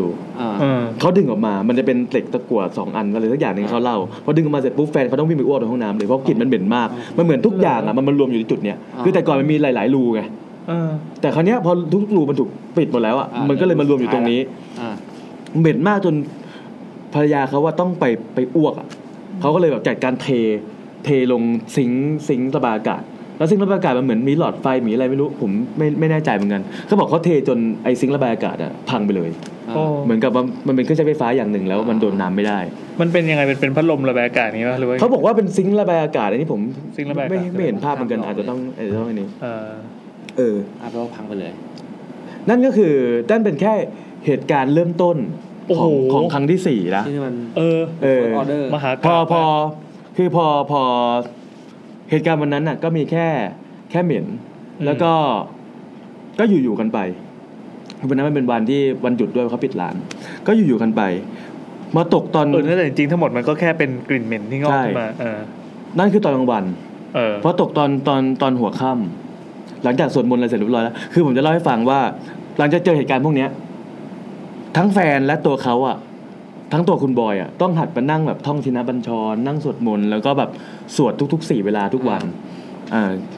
ประมาณนั้นคือหลังจากสวดมนต์เสร็จปุ๊บเขาก็แบบว่าอาจจะต้องกินข้าวคราวเนี้ยแฟนเขาก็ออกไปทำกับข้าวไม่ได้แล้วเพราะเขาไม่อยากออกไปซิงค์ออกไปเขาก็เจอผี2ตัวยืนอยู่ที่หน้าซิงค์อย่างเงี้ยเขาก็ต้องแฟนเขาต้องเป็นคนที่ล้างจานเป็นคนทำกับข้าวเป็นข้ออ้างหรือเปล่าข้ออ้างชัวร์เลยระหว่างทำกับข้าวอยู่เว้ยทำกับข้าวเสร็จทอดกุนเชียงก็บอกเลยทอดกุนเชียงเสร็จก็เวลาเขาทำอะไรเขาก็แบบไม่อยากให้แฟนเขาคลาดสายตาเพราะไม่รู้ว่าแฟนเขาจะเกิดอะไรขึ้นแบบเขาก็จะต้องอยู่ประกบติด24ชั่วโมงใช่เขาก็จะมองว่าเฮ้ยแฟนเป็นอะไรบ้างวะแต่จังหวะนั้นคือระหว่างทอดกุนเชียงทอดเสร็จแล้วก็มาเสิร์ฟมานั่งกำลังกินข้าวกันรู้สึกว่าแฟนเขาเหม่ออยู่แฟนเขาเหม่ออีกแล้วเหม่อนี่คืออาการแรกเลยก็ถามแฟนเขาว่าเป็นไรเหม่ออะไรเขาบอกว่ามีเชือกไหมเฮ้ยแฟนเขาบอกมีเชือกไหมทำไมครับหรือสายไฟอะไรก็ได้หรือสายไฟอะไรก็ได้คือแฟนไอ้คุณบอยก็แบบว่าจะเอามาทำไรอะไรเขาแฟนเขาก็แบบว่า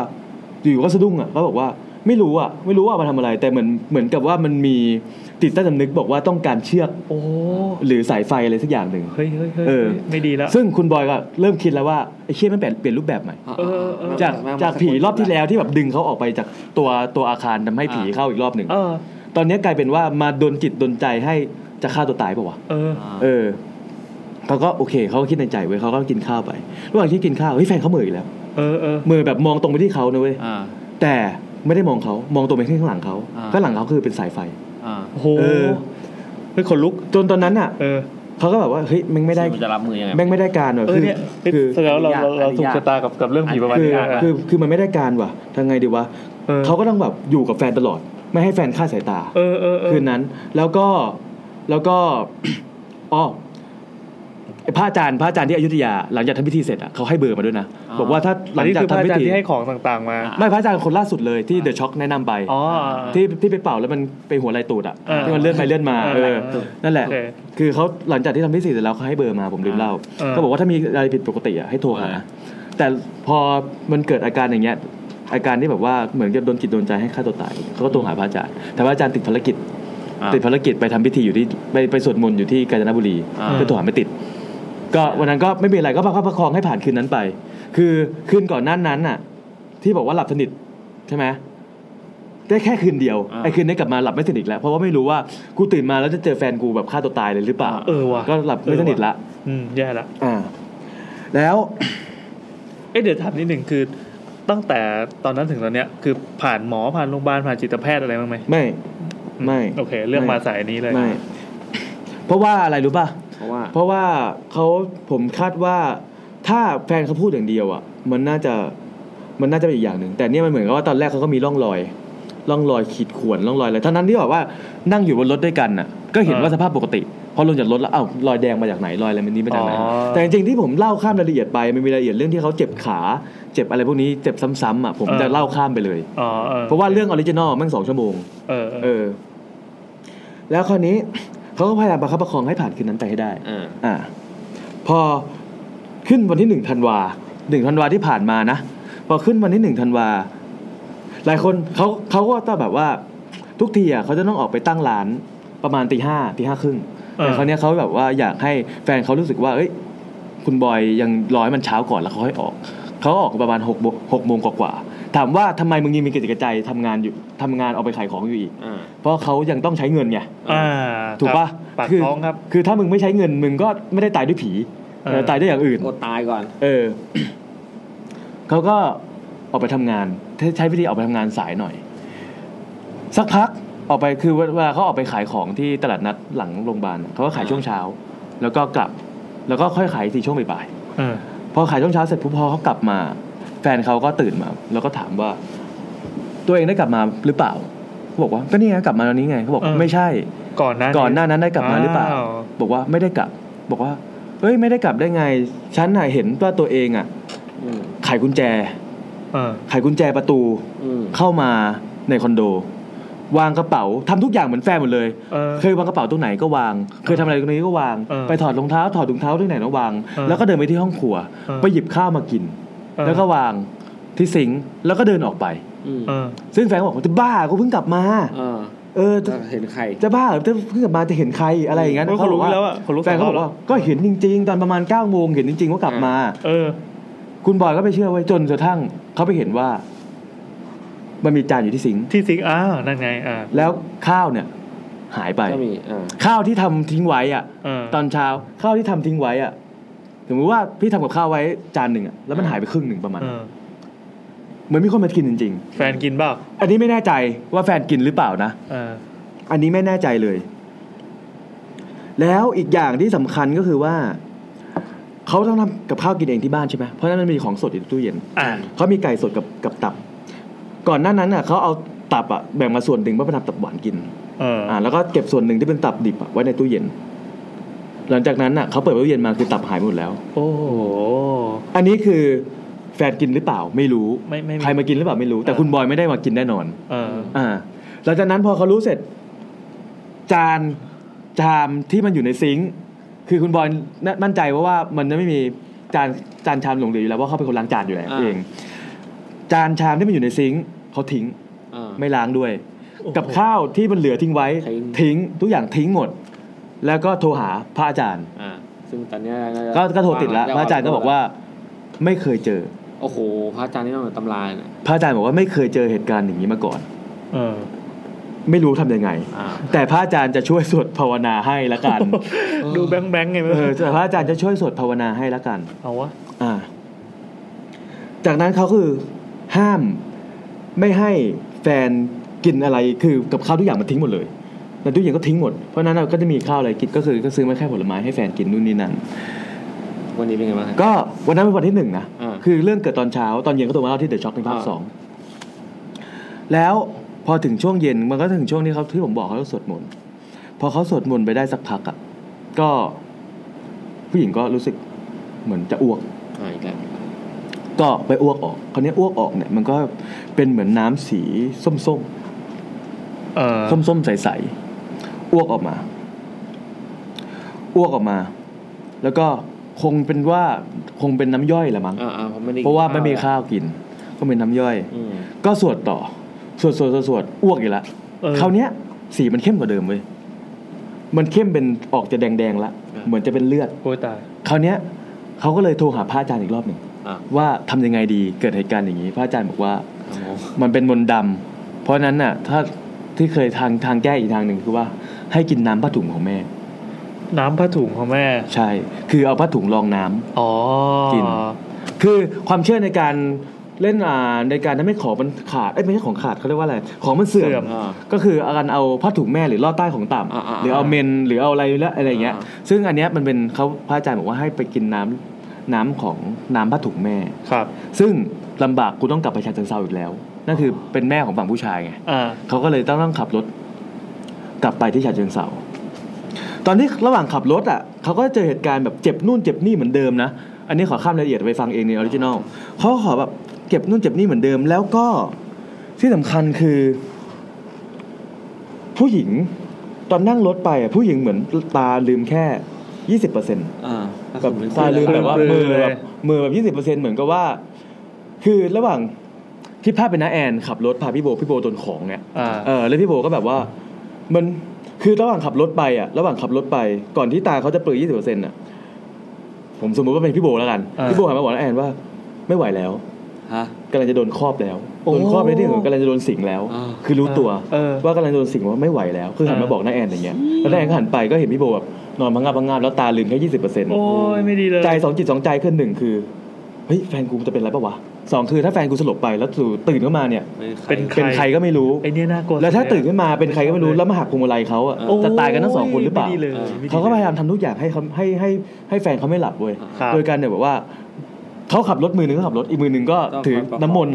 แล้วก็เอากวักค่อยๆกวักน้ำมนต์ใส่หน้ากวักน้ำมนต์ใส่หน้าเรื่อยๆให้ตื่นอย่าเพิ่งหลับนะอย่าเพิ่งหลับอะไรอย่างนั้นน่ะแล้วแฟนเขาก็แบบว่าจะไม่ไหวแล้วจน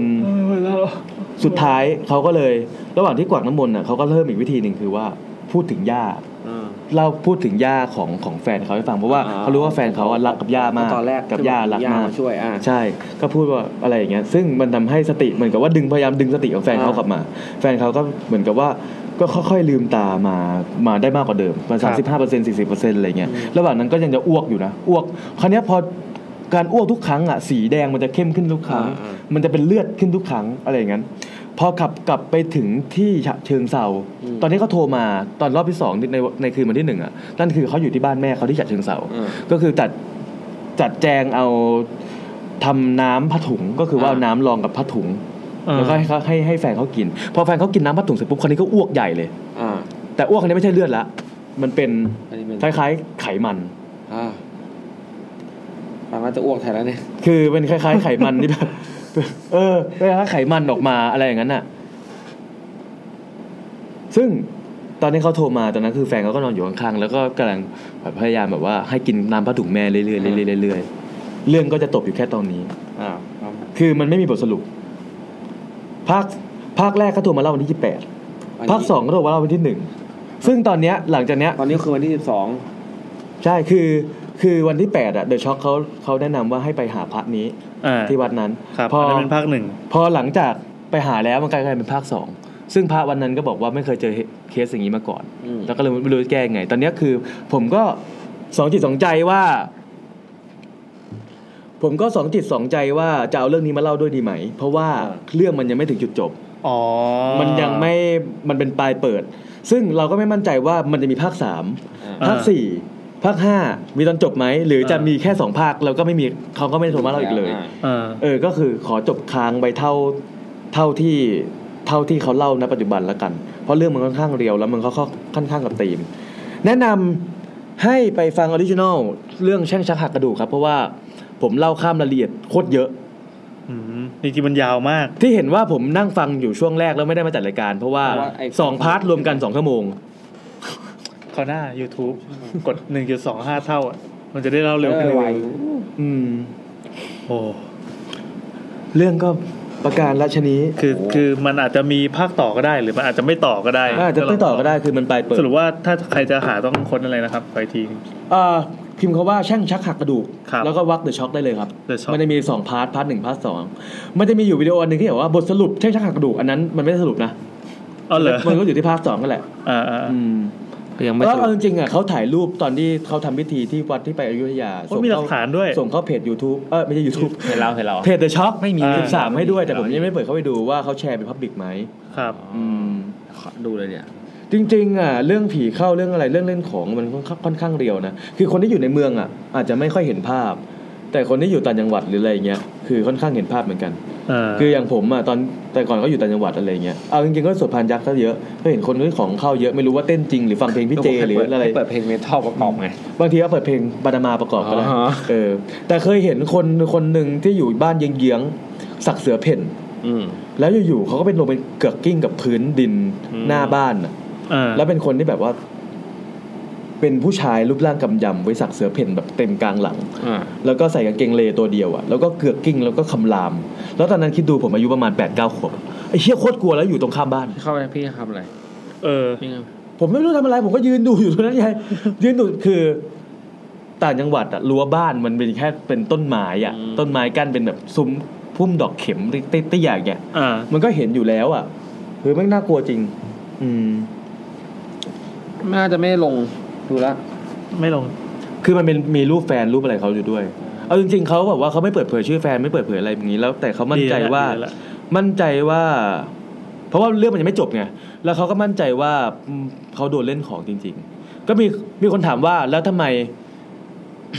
อะไรนะที่เขาเล่นเรื่องพระเล่นเรื่องอะไรที่เดอะช็อคอะพิธีกรคนหนึ่งอะออสบอกว่าเป็นผมนะผมไม่ไปหาพระแล้วผมไปหาไอ้คนที่เล่นของนั่นแหละถ้ารู้ตัวแล้วว่ะมันตัวละครมันยังไม่ครบอ่ะกระทืบเลยเขาก็บอกว่าไม่แฟนเขาบอกว่าถ้าผมไปหาผมก็ไม่ได้ตายด้วยผีหรอกผมโดนยิงตายอ้าวว่ะใครวะแต่เขาพอจะจับสาเหตุได้ใช่ไหมเขาจับสาเหตุได้แต่ทำอะไรไม่ได้คือเหมือนกับว่าพื้นเพของผู้หญิงอ่ะเป็นคนที่บ้านอยู่ติดเขมรคือเป็นอะไรพวกนี้อยู่แล้วแล้วคราวนี้มันเหมือนกับว่าย่าเขาว่ามีสมบัติค่อนข้างเยอะแล้วเหมือนตระกูลหนึ่งที่ทำตลาดแถวสะพานใหม่นั่นแหละก็แย่งกันแล้วคราวนี้เนี่ยเหมือนกับว่าของมรดกทั้งหมดอ่ะมันจะถูกตกมาที่หลานเพราะรู้สึกว่าหลานเป็นคนที่แบบไม่ได้มักใหญ่ไฟสูงตรงนั้นแล้วเหมือนกับว่าถ้ามันตกมาที่หลานเขาแล้วหลานเขาตายเนี่ยทุกอย่างจะตกเป็นของสาธารณะทั้งหมดพินัยกรรมว่าไว้อย่างนี้เพราะฉะนั้นสิ่งที่จะทำให้คนส่วนนั้นได้สมบัติไปคือทำให้ย่าและหลานคนนี้คือแฟนเขาตายพร้อมกันแล้วพินัยกรรมจะไม่เปิดไม่เจอแล้วของก็จะกลับมาเป็นของลูกหลานกลับไปเพราะนั้นอ่ะพอย้อนกลับไปสิ่งแรกที่เขาได้ยินคือได้ยินเสียงสวดแล้วก็ได้ยินเสียงคุณย่าไม่เสียงสวดเสียงสวดนั้นเรียกชื่อย่ากับเรียกชื่อแฟนเขาแล้วก็บอกว่าให้ไปตายเลยประมาณนั้นก็คือทำของใส่ทั้งย่าใส่ทั้งน่าจะนะสถานการณ์ล่าสุดคือยังไงนะคือตอนยังไม่รู้ล่าสุดที่ผมได้ยินคือเขาโทรมาเล่าเมื่อคืนเช้าวันที่2คืนวันที่1ว่าณตอนนั้นเขาอยู่บ้านแม่เขาที่ฉะเชิงเทราโดยการรักษาโดยการพยายามให้กินน้ำผ้าถุงของแม่ของผู้ชายเพื่อทำการให้ของมันเสื่อมแต่เหมือนกับว่าเรื่องนี้พอผมดูภาพรวมมันเหมือนกับว่าอีกฝั่งหนึ่งเล่นของคือเหมือนกับผมเดามันก็มีหลักเศรษฐศาสตร์นิดนึงนะยังไงครับว่าพี่จ้างมือปืนจะไปยิงคนเนี้ยยิงไม่ได้ทีพี่ก็จ้างถูกๆก่อนพอยิงอ้าวไอ้เหี้ยไม่โดนแบบเพื่อเห็นว่าอีกคนนึงเป็นผู้ชนธรรมดามือปืนกระโหลกกะลาก็ยิงได้ไม่ตายว่ะกูก็จ้างแพงขึ้นมาหน่อยยิงไม่ได้ยิงมีคนช่วยก็จ้างแพงมาเรื่อยๆเพราะนั้นมันจะเกิดคำถามว่าทำไมมึงถึงไม่เอาตัวที่มันแข็งแกร่งที่สุดมาสู้เลยนั่นแหละตัวท็อปมาเลยว่าใช่แต่บางคนมันเสียมากเสียน้อยเสียยากไงคือแบบกูก็จ้างแค่นี้มันก็น่ายิงได้แหละแต่เผอิญไม่ตายอีกอย่างหนึ่งเขาไม่ได้มีแค่คนเดียวสมมติว่าถ้าเราเจอว่าใครมันคือร่างต้นเงี้ยแล้วไปจัดการก็ไม่ได้คือตัวเขาก็เป็นเพียงคนธรรมดาเข้าใจว่าฝั่งนู้นก็คนธรรมดาแต่สมมติมีปัญหากับเรื่องสมบัติอ่ะเราจะเอามือปืนที่เป็นคนจริงๆมายิงมันก็กระไรอยู่ใช่ไหมใช่บางทีมันจะมีเรื่องของถ้าสมมุติว่ากฎหมายใช่สมมติว่าพี่แบบว่ามีอิทธิพลมากเลยจ้างมือปืนมายิงนายแอนตายมันก็ต้องสาวถึงพี่อยู่แล้วเพราะมันมีเรื่องของมรดกแต่ถ้าเรื่องตายด้วยหมอผีเขาเล่นของใส่มันไม่มีจะบอกตำรวจว่าไงอ่ะมันบอกไม่ได้อยู่แล้วเอาแตนมาสู้ต้องส่งเอาแตนมาสู้ ทานอนมา